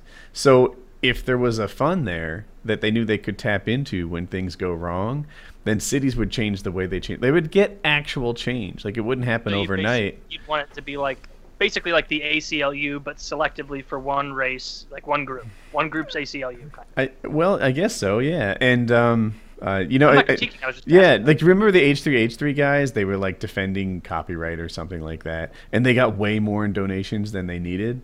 So they created a fund so that the next guy who gets sued for copyright violations can tap into that, hire an attorney, maybe the video game attorney or whatever, and defend themselves from what they feel are bad copyright claims, like that parkour pickup artist dude. I think you're giving this community a lot of credit. Yeah, I saw someone deserves the credit in the community. I mean, there's going to be someone in there who has the leadership abilities and who's not a thief to And who take won't all this steal the money. money. Right. Yeah, But, that's what'll happen every fucking time. And that's not just a black thing. Like I was about to say, like, I bet if there were a bunch of Jewish people who were being, gunned down in the streets or something, like they put something together and defend themselves, and they would. But something about the African American community, I just don't see that being their ticket out of this. I just don't. What they're doing is probably their best bet, to be honest. If you bringing want to attention affect it. change, gosh, putting snipers in buildings shooting cops, it will get you the opposite of what you want. They've gotten the change they wanted already. You've got police departments around the country doing these de-escalation tactics. It's becoming practice. Maybe I hate I'm to wrong. say it, I but don't the know. awful things they're doing are getting some attention. Get the president sitting there with George W. Bush, talking about this thing. Did you see the shooting video today that was released? I believe it was a 19-year-old black man. He's in a pickup truck. Two cops come out, guns drawn. Show us your hands. Show us your hands. It looks to me like suicide by cop, but you get he's got a body cam. So you get a first-person viewpoint of him shooting this guy 4 times. And it was a good shoot as far. Let me find it because it's visceral. The other thing that I feel like Black Lives Matter could do better is pick the right people to rally around. Like I remember in South Carolina there was a shooting. I think the cop said hey, go get your wallet, and he darts back into his truck to get his wallet, and the cop just starts shooting. Bad shooting. That was a bad one. Bad shooting. That was a bad right? one. Yep. If everyone rallied around this one and said, "Oh my God, he got shot because he's black," whatever, then people But then the Alton Sterling, right? He's a pedophile of some sort. He's been in and out of prison for so long. And when you rally around him, you don't get national sympathy. You just oh, that shucks, this guy. Well, it's because, quite frankly, there aren't a huge number of cops who are just going around shooting black people for no reason. It's not that's not happening. That's not a reality. So the entire movement there is based on a false premise of, we're being gunned down in the street for this. Disproportionately. And, we're being disproportionately gunned down in the street. And it's if you actually look, it's very difficult to have discussions with people about it. Not that I go around having discussions with people about it because it's not my number one on my checklist, but I've watched people online have little debates about it and whatnot. And the BLM side, even if they're not directly involved in the movement, any kind of question, any kind of bringing up of statistics or trying to delve deeper into the facts of the matter is immediately labeled as bigoted and racist, and it shuts down the discourse, which is very not helpful. But it is what those representatives at the top of that group want, because they know I don't think that they're stupid people. I think that they know the truth. Just like Al Sharpton is not an idiot. He's not an idiot. He plays people and he manipulates them and he riles people up and gets people going about stuff to his own advantage. That's the nature of what that guy does. The numbers show that people there. It's statistics, just not true. The statistics show that black people are not shot by police disproportionately higher than white people. What it does show is that police are more likely to get physical with a black person than they are a white person. Now you definitely need to see if there's any correlation between the fact that African Americans are more likely to commit violent crimes than white Americans are. There's probably Well, it some also- correlation there. Sorry, keep going, Kyle. No, I'm all done. The video's here in the thing, by the way, of this cop shooting. It's a good video. I mean, let me rephrase that. It's worth watching. So where do you want I- to start it? It's 6 minutes long. Like I see at 2:36 is when he gets out of the car. Does that work for you? I'm at 3:30, and they haven't done anything yet. Oh really? Let's. Is this one of the like truly This is a good shoot. cut and dry bad? Let's start at 3 minutes. That seems like a good round number. All right. I am Are we at- on 3 minutes? Yep. Yeah. Tell me when. 3, 2, 1, play.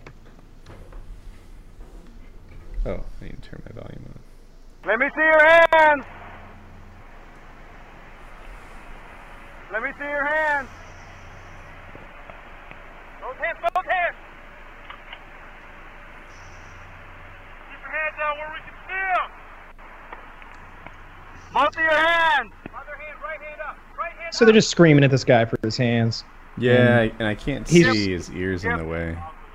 Yeah, it'll get a little better as far as that goes. He's gonna get out of the truck. He's showing them one hand, the left hand. Lay down on the ground.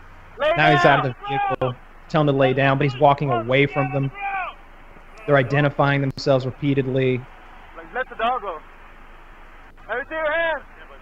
They don't have a dog. Stop. He's sticking his Stop. right hand behind his back intentionally and walking toward the officer. He's 15, 20 feet away tops, maybe the length of the vehicle. Stop. He keeps hiding his hand and pretending like he's got something He in just it. said you're gonna get shot, man. Stop it. Stop. He's gonna shoot him right Several now. times. Shot him twice. He's on the ground, Hands up. reaching for his waistband. Watch his hands. Watch his hands.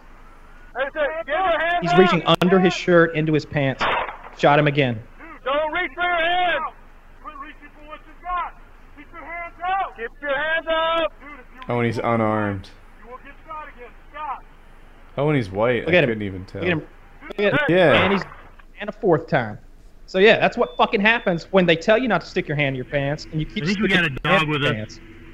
I'm gonna pause He got it shot there. 4 times and he died. So I'm gonna get it off now. So a couple things are important to note because it's hard to hear with that audio and everything. He literally said, "I hate my life," I think was his quote, something like that. And the speculation and the general consensus across the internet is that it's not only a good shoot, but a suicide by cop is how most people are viewing this. And that's what it looks like to me. If nothing else, that guy was just acting incredibly inappropriately in the most intense situation that a normal person is ever going to be in.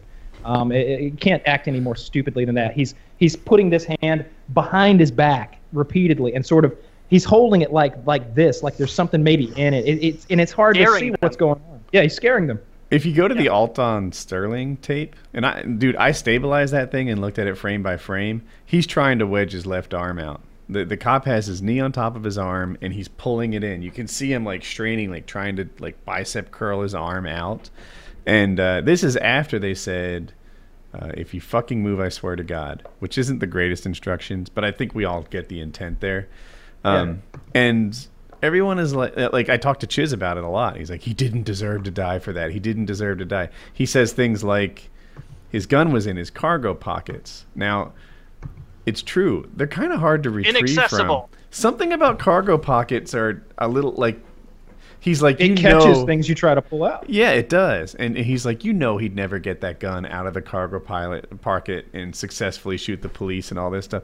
And I'm thinking, but like, if you're being held down, told not to move, and you're still trying to break your arms free, I think it's shoot time, right? It's also an I underestimation wouldn't have shot him. of, like, yeah, I agree. Like the whole that guy, like maybe he was reaching for a gun, maybe he wasn't. But I wouldn't have think shot that the kid a minute police- ago. The police could have I would've handled shot that 'em way, both. way fucking better. Especially the Philando guy. That could have. I mean, I don't know the facts of that, but from what it looks like, he could have been handled better, since the guy was still sitting there. But So the Yeah, Flander I guy, don't- I can't speak to. I don't know that one. The Alton Sterling guy, I feel like while he was on the ground, police guns drawn on him, still like trying to break free, resisting arrest. to me that was a good shooting. The real problem in that was 3 minutes beforehand or 1 minute beforehand. Like, I feel like the police, instead of cooling things off, instead of saying, "Hey man, like, you're not doing this the right way. Like, I get that you're upset, I get that you're concerned. You know, let's take a breath in here, work this out." And You can't do that. You can't have a long, calm conversation. that's how they with do someone. it. You know why I say that? Because I know this German cop, and that's how they train him. Like, diffusing is a really highly regarded skill in police outside of the U.S. In the U.S., like, your ability to get a double leg takedown is a highly regarded skill, which is pretty much what they did on the guy. You know, they tackled him and knocked him over rather than say, like, "Hey, man, like, you know, we got to handle this the right way." Sterling was not innocent in this thing. I hate it when they're like, "Show me your hands, show me your hands." Or no, they say, "Get down." And he's like, "All right." And this is like a submissive pose, but it's not the one they asked for. If I say get down and you're keeping your hands a foot from your pockets, I worry you're keeping your options open. You know? And we know you got a gun on you. That's why we were called to the scene. Why is it that you aren't getting down? Why is it like He was licensed to have the gun. Well, He was a former felon, so he couldn't have. How's that? I think Oh, what the it was second guy, Alton Philando. Sterling. Yeah, he was. Alton Sterling. I heard he was licensed, but I also Oh. heard it was open carry. So I think that maybe he's in an open carry state. I'm just trying to make sense of it in my head. Can't open carry as a felon either. Oh, Yeah, I wasn't and, sure and, about and that. in your pocket is an open carry. I'm a bit confused on that because I read Yeah. repeatedly that he was a, you know, who fucking knows? Who The way knows? I see it is, But is listen, like do you know that the police were called there because he was pulling the gun on people? I have heard that they were That's what told I've that. heard. Yeah. No, I don't know But that I he don't- did it, but the Yeah. police are there knowing, you know, but they were called there because he's armed. They're called there because he's pulling the gun on people. I was going to say threatening people with a gun. I don't know why else you pull guns on people. And so they're there with Scares the mind. Yeah, they're there with the mindset that this guy is threatening regular citizens with the gun. And when they want him to lay down and he doesn't, he's just sort of keeping his options open so he could get to his gun maybe. Like, you have to...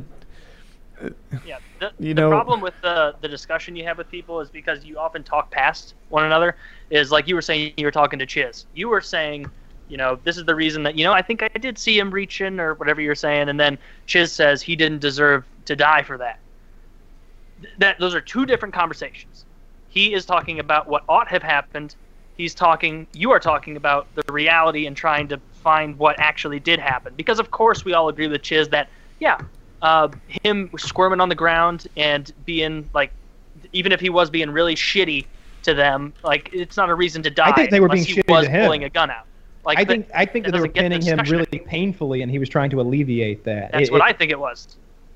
But that's also movement. But who knows? Like, It looked to me like a little Joe-jitsu. It looked like they had his arm beneath him, and you know, your arm feels tough until someone Yep. puts their knee on one side of it, and the concrete's on the other, and there's that.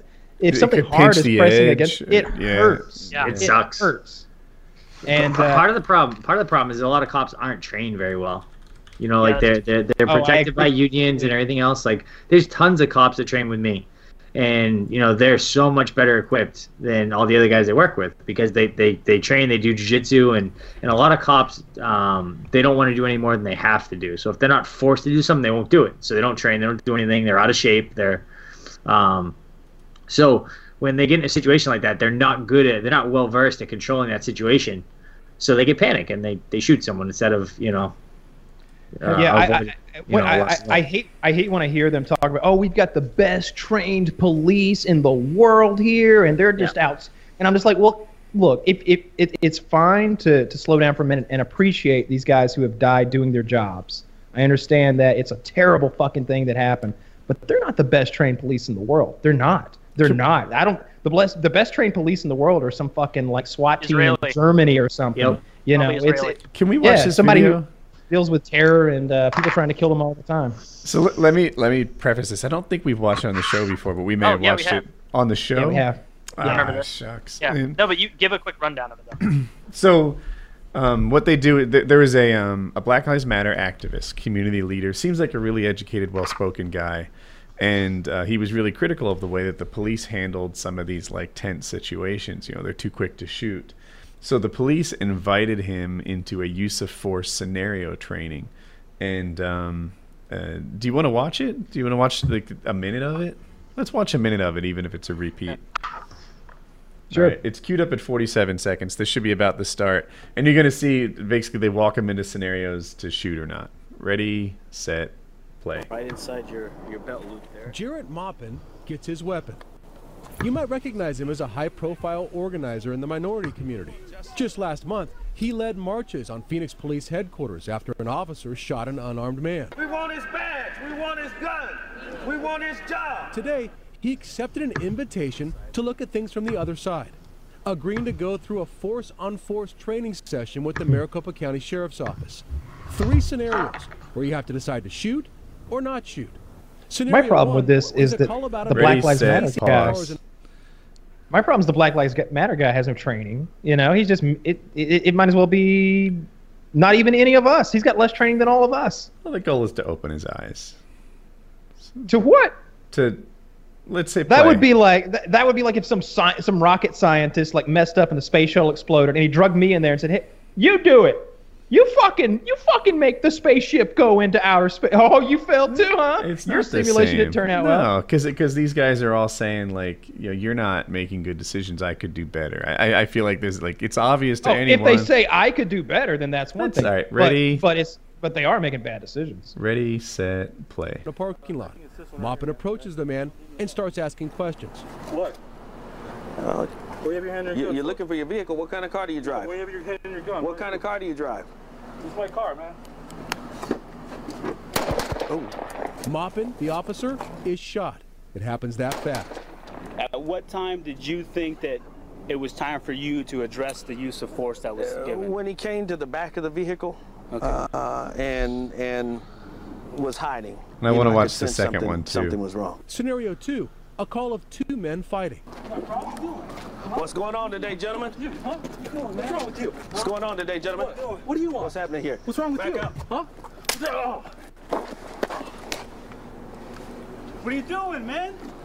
Hey. Hey, he shouldn't approach me. He shouldn't approach me. He shouldn't approach me. He shouldn't approach me. What happened in there? Yeah. What are you doing? You just shot him? Hey, he rushed me. Tell me why you shot. Well, I've shot because he was within that zone. You know, I felt there was an imminent threat. I didn't necessarily see him armed. We can but stop here he unless you want to see the clearly third to one. do some harm to the officer, to my Yeah, we person. can stop here. All right.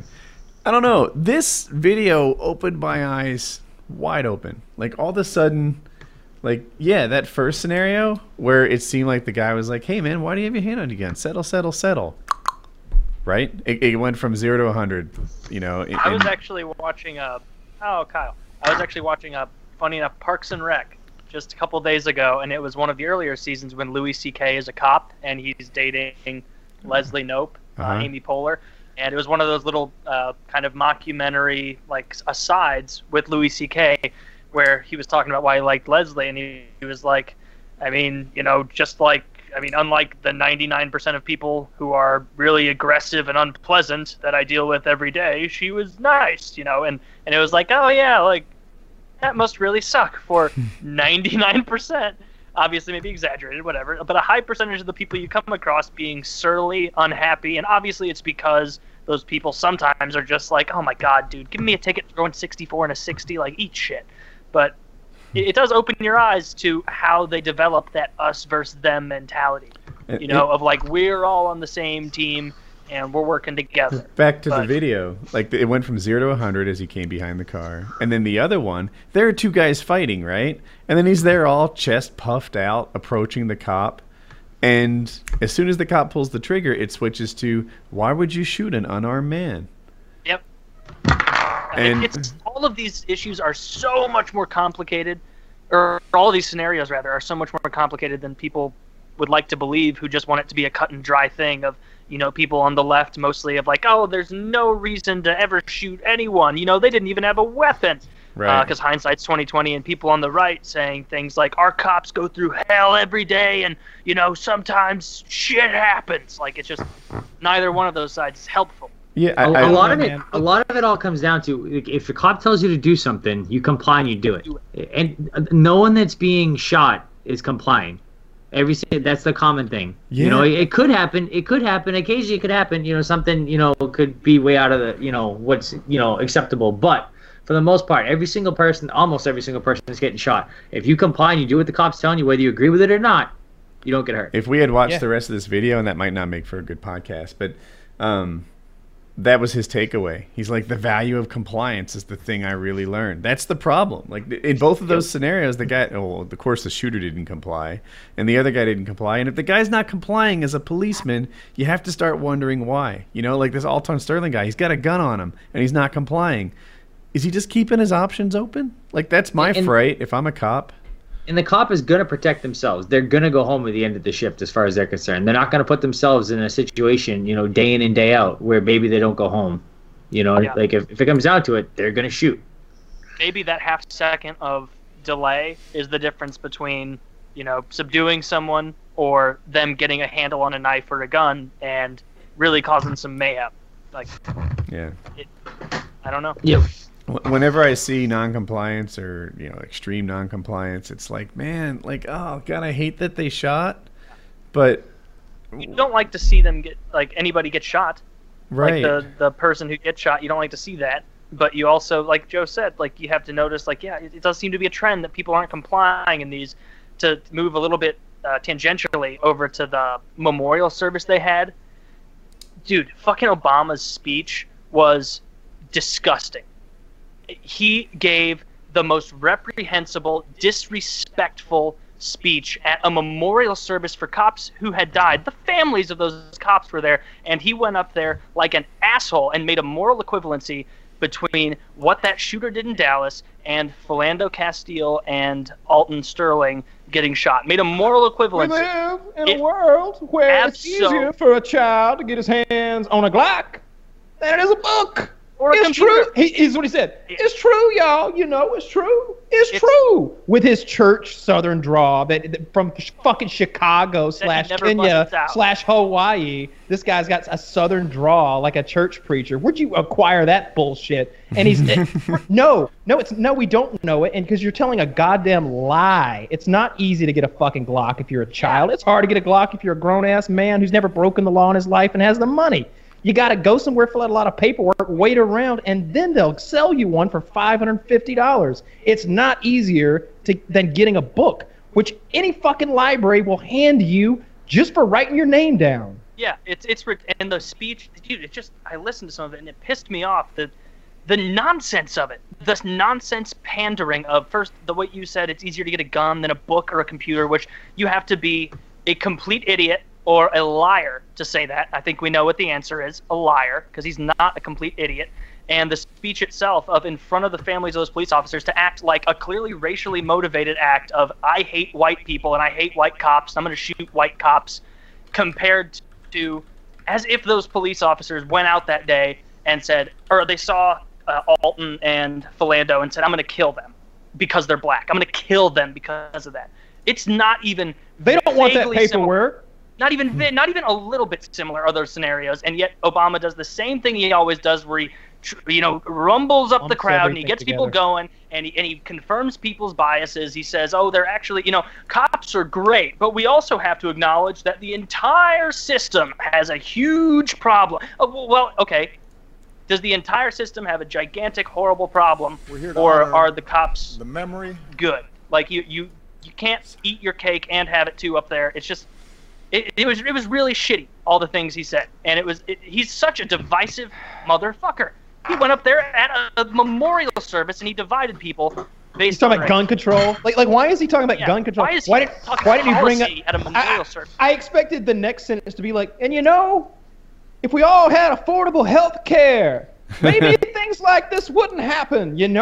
Yeah, just like, where are you going with this? What is this, a stump speech? Are you campaigning right now? Fuck you, man. Why don't you go up there and talk about the sadness that we're all feeling and give us some hope, It's pretty normal for a president to do this to me. Like, no, it's not. Did you listen to it? No.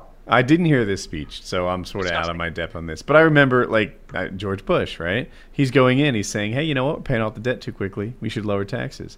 And then he says, oh, the economy's going poorly. Now we're in deficit again. We should cut taxes to fix that. Do you remember when he went to that Marine funeral and did that? No. He wanted to he raid didn't do 9/11. Well, okay, wait a minute. So he wanted to raid Iraq before 9/11, and then after 9/11, he wanted to raid it again, right? No, these are different things. We're talking about a memorial service for a bunch of cops who just got shot by someone who was racially motivated, making a false equivalency between that action there and pretending that the officers who killed Philando and Alton were racially motivated in the same way. If that person is black and I'm going to kill them because I hate black people. If you don't think he stood on the graves of the 9/11 victims to pimp his Iraq war, then you weren't watching. There is a difference between making a point about, hey, we were attacked here on a large scale from a foreign entity. We need a response to this, as opposed this is a social issue, well, then though. this is so different than that. So different. Smaller scale. Smaller completely scale. different. He's at apples the and hand service, grenades. and clearly. These are people from the United States. It's not an outside body coming in and attacking us, to which we need to go respond to, or not need, but we went and responded to. It's not the same. It's not the same. I don't see that I'm way. saying, to me, it's like a president leveraging a tragedy to get to advance one of his pet issues. They all do that, but they all usually have, like, if well, that would have been a bad example. What I'm saying is that doing it at the memorial service, listen to the speech. It honestly sounds like he's campaigning for a third term, trying to appease all of his constituents. Like, it's just phenomenally disrespectful to the police officers who died and the families of the officers who were lost. It was very frustrating because it's like there's a lot of stuff that you need to talk about right now, and you're just glossing over it. And then he talks about the racial bias that still exists in police departments around the country and blah, blah, blah. And it's like, why are you even fucking talking about that? Why are you saying, we love the cops. They're great. The cops are he's like, I feel like he's Trump all of a sudden. Oh, the cops are the best. They're the greatest in the world. But, well, yeah, the cops are awful too. They're real racist and stuff. And sometimes I guess they deserve to get, I don't know where he's going with that shit. It's like he can't make his mind up if the cops are good or bad. And I just hate listening to that fucker talk. I wish he would just be honest. Yeah. And that seemed like a moment to bring people together and have some healing. And I just felt dirty after listening to it. Yeah, like when he makes that equivalency between those two, I guess 3 events, it's a tacit admission, in a way, that what was done in retaliation in Dallas is understandable. And when you make that understandable, you open the door to more people to think, yeah, you know what? We are at war. We are being, hunted down in the streets. Like, it's not helpful. It is divisive. It drives people apart. It escalates. You see what I mean? Like, it's. Yeah, and if he had told us to go attack Iraq again, that would have actually made some fucking sense. Like if he had said that, I'd have been okay with that. That would have made a lot more sense than what he actually said. Attack Iraq again. I wish George Bush had gotten him. Like, I got a little something for you, Obama. I think we need to go back into Iraq. That's what we need to go. I wanted that. Guy's got one note in his song. Yeah, I saw that Bush went. Yeah, that'd be funny if like Bush got up and all he could talk about was invading Iraq again. Yeah. Talking about WMDs. Like, and estate taxes. It's like, we found him. They got him in Fallujah. He's talking about ISIS has the WMDs and they've been hiding them from us this whole time. I knew they were there. Yeah, I don't know. Yeah, I do get that he's at the memorial service. He could have been. Maybe that wasn't the time. But I also feel like this is almost standard operating procedure.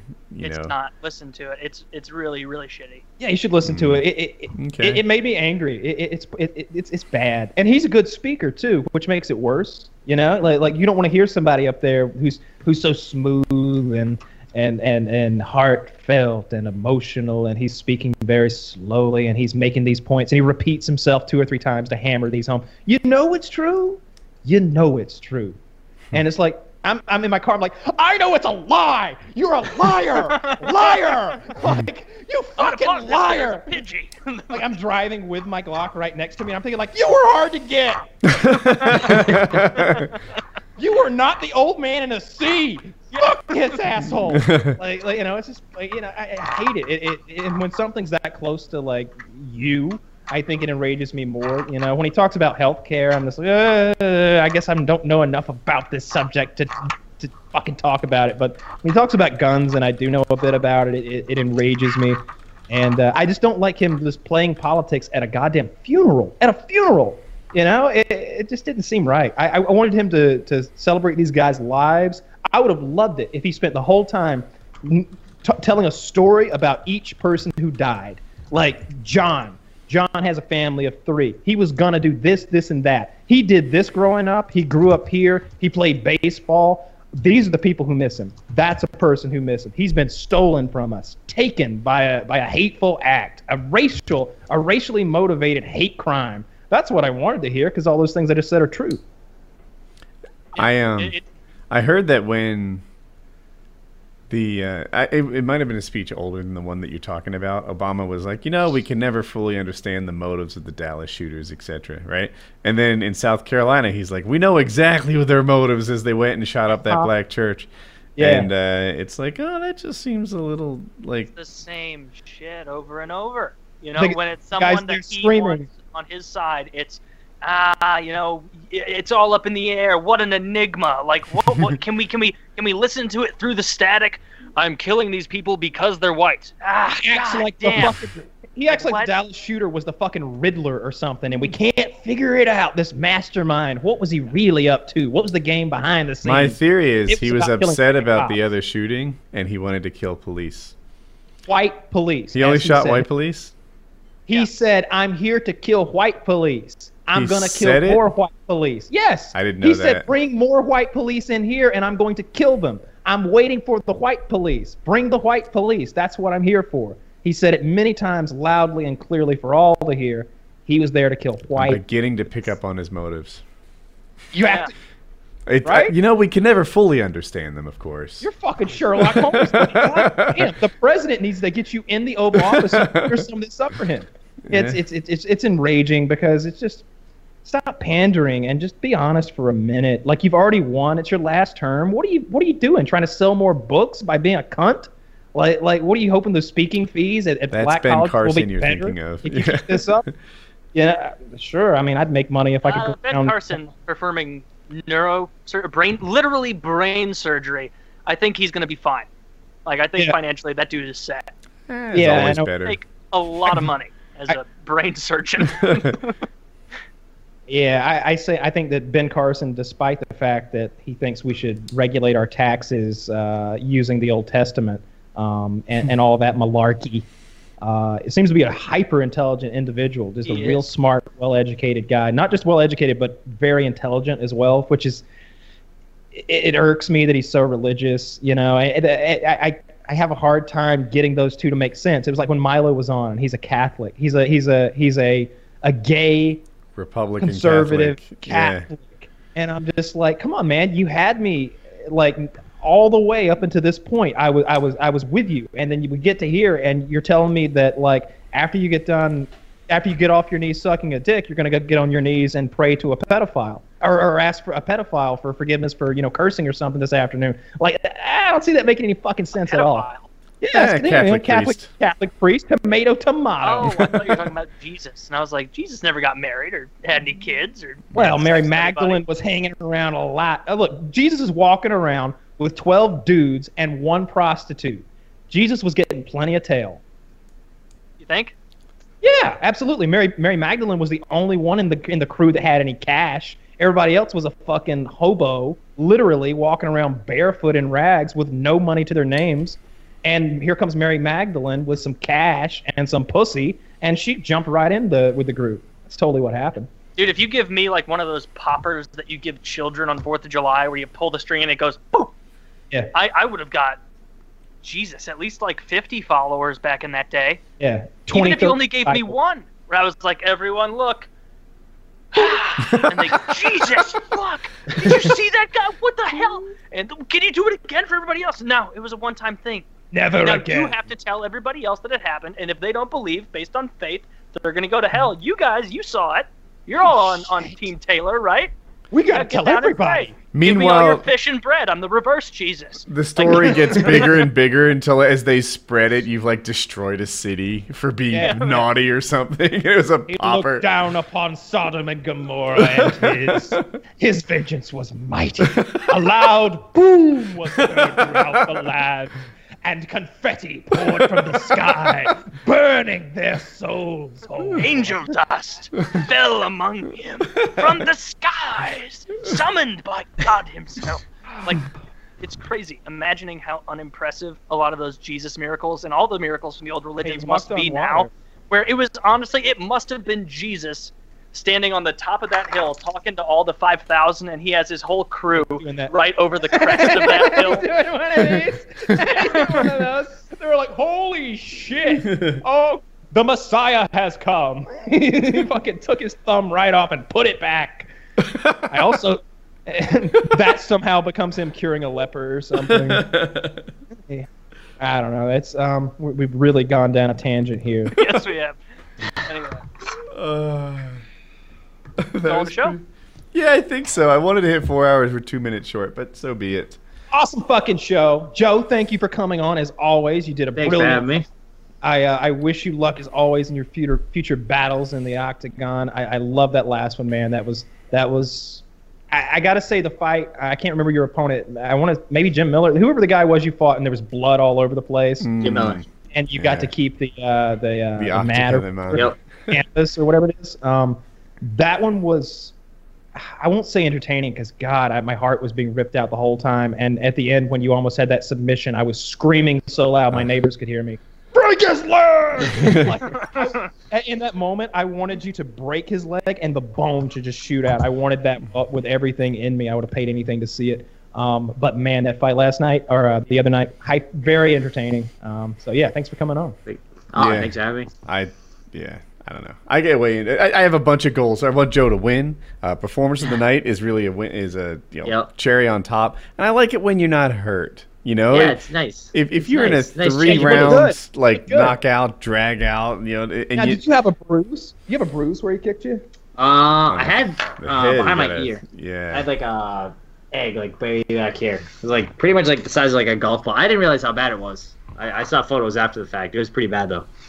Not as bad as him. No, definitely not. I think he got a broken face. I think he had a broken orbital. Good job. Oh, yeah. I don't know. It's very cool when you win and you don't take damage. It's nice. It's a nice change of pace. I mean, I was fully prepared to go to the hospital and then get rushed back so I could see the main event and watch Brock and all that, and didn't even have to do that. Skip the hospital altogether. It's awesome, man. Yeah, it was good. Very cool. All right. Well, that was Painkiller already. Episode 291. Thanks, Joe. Good night, everyone.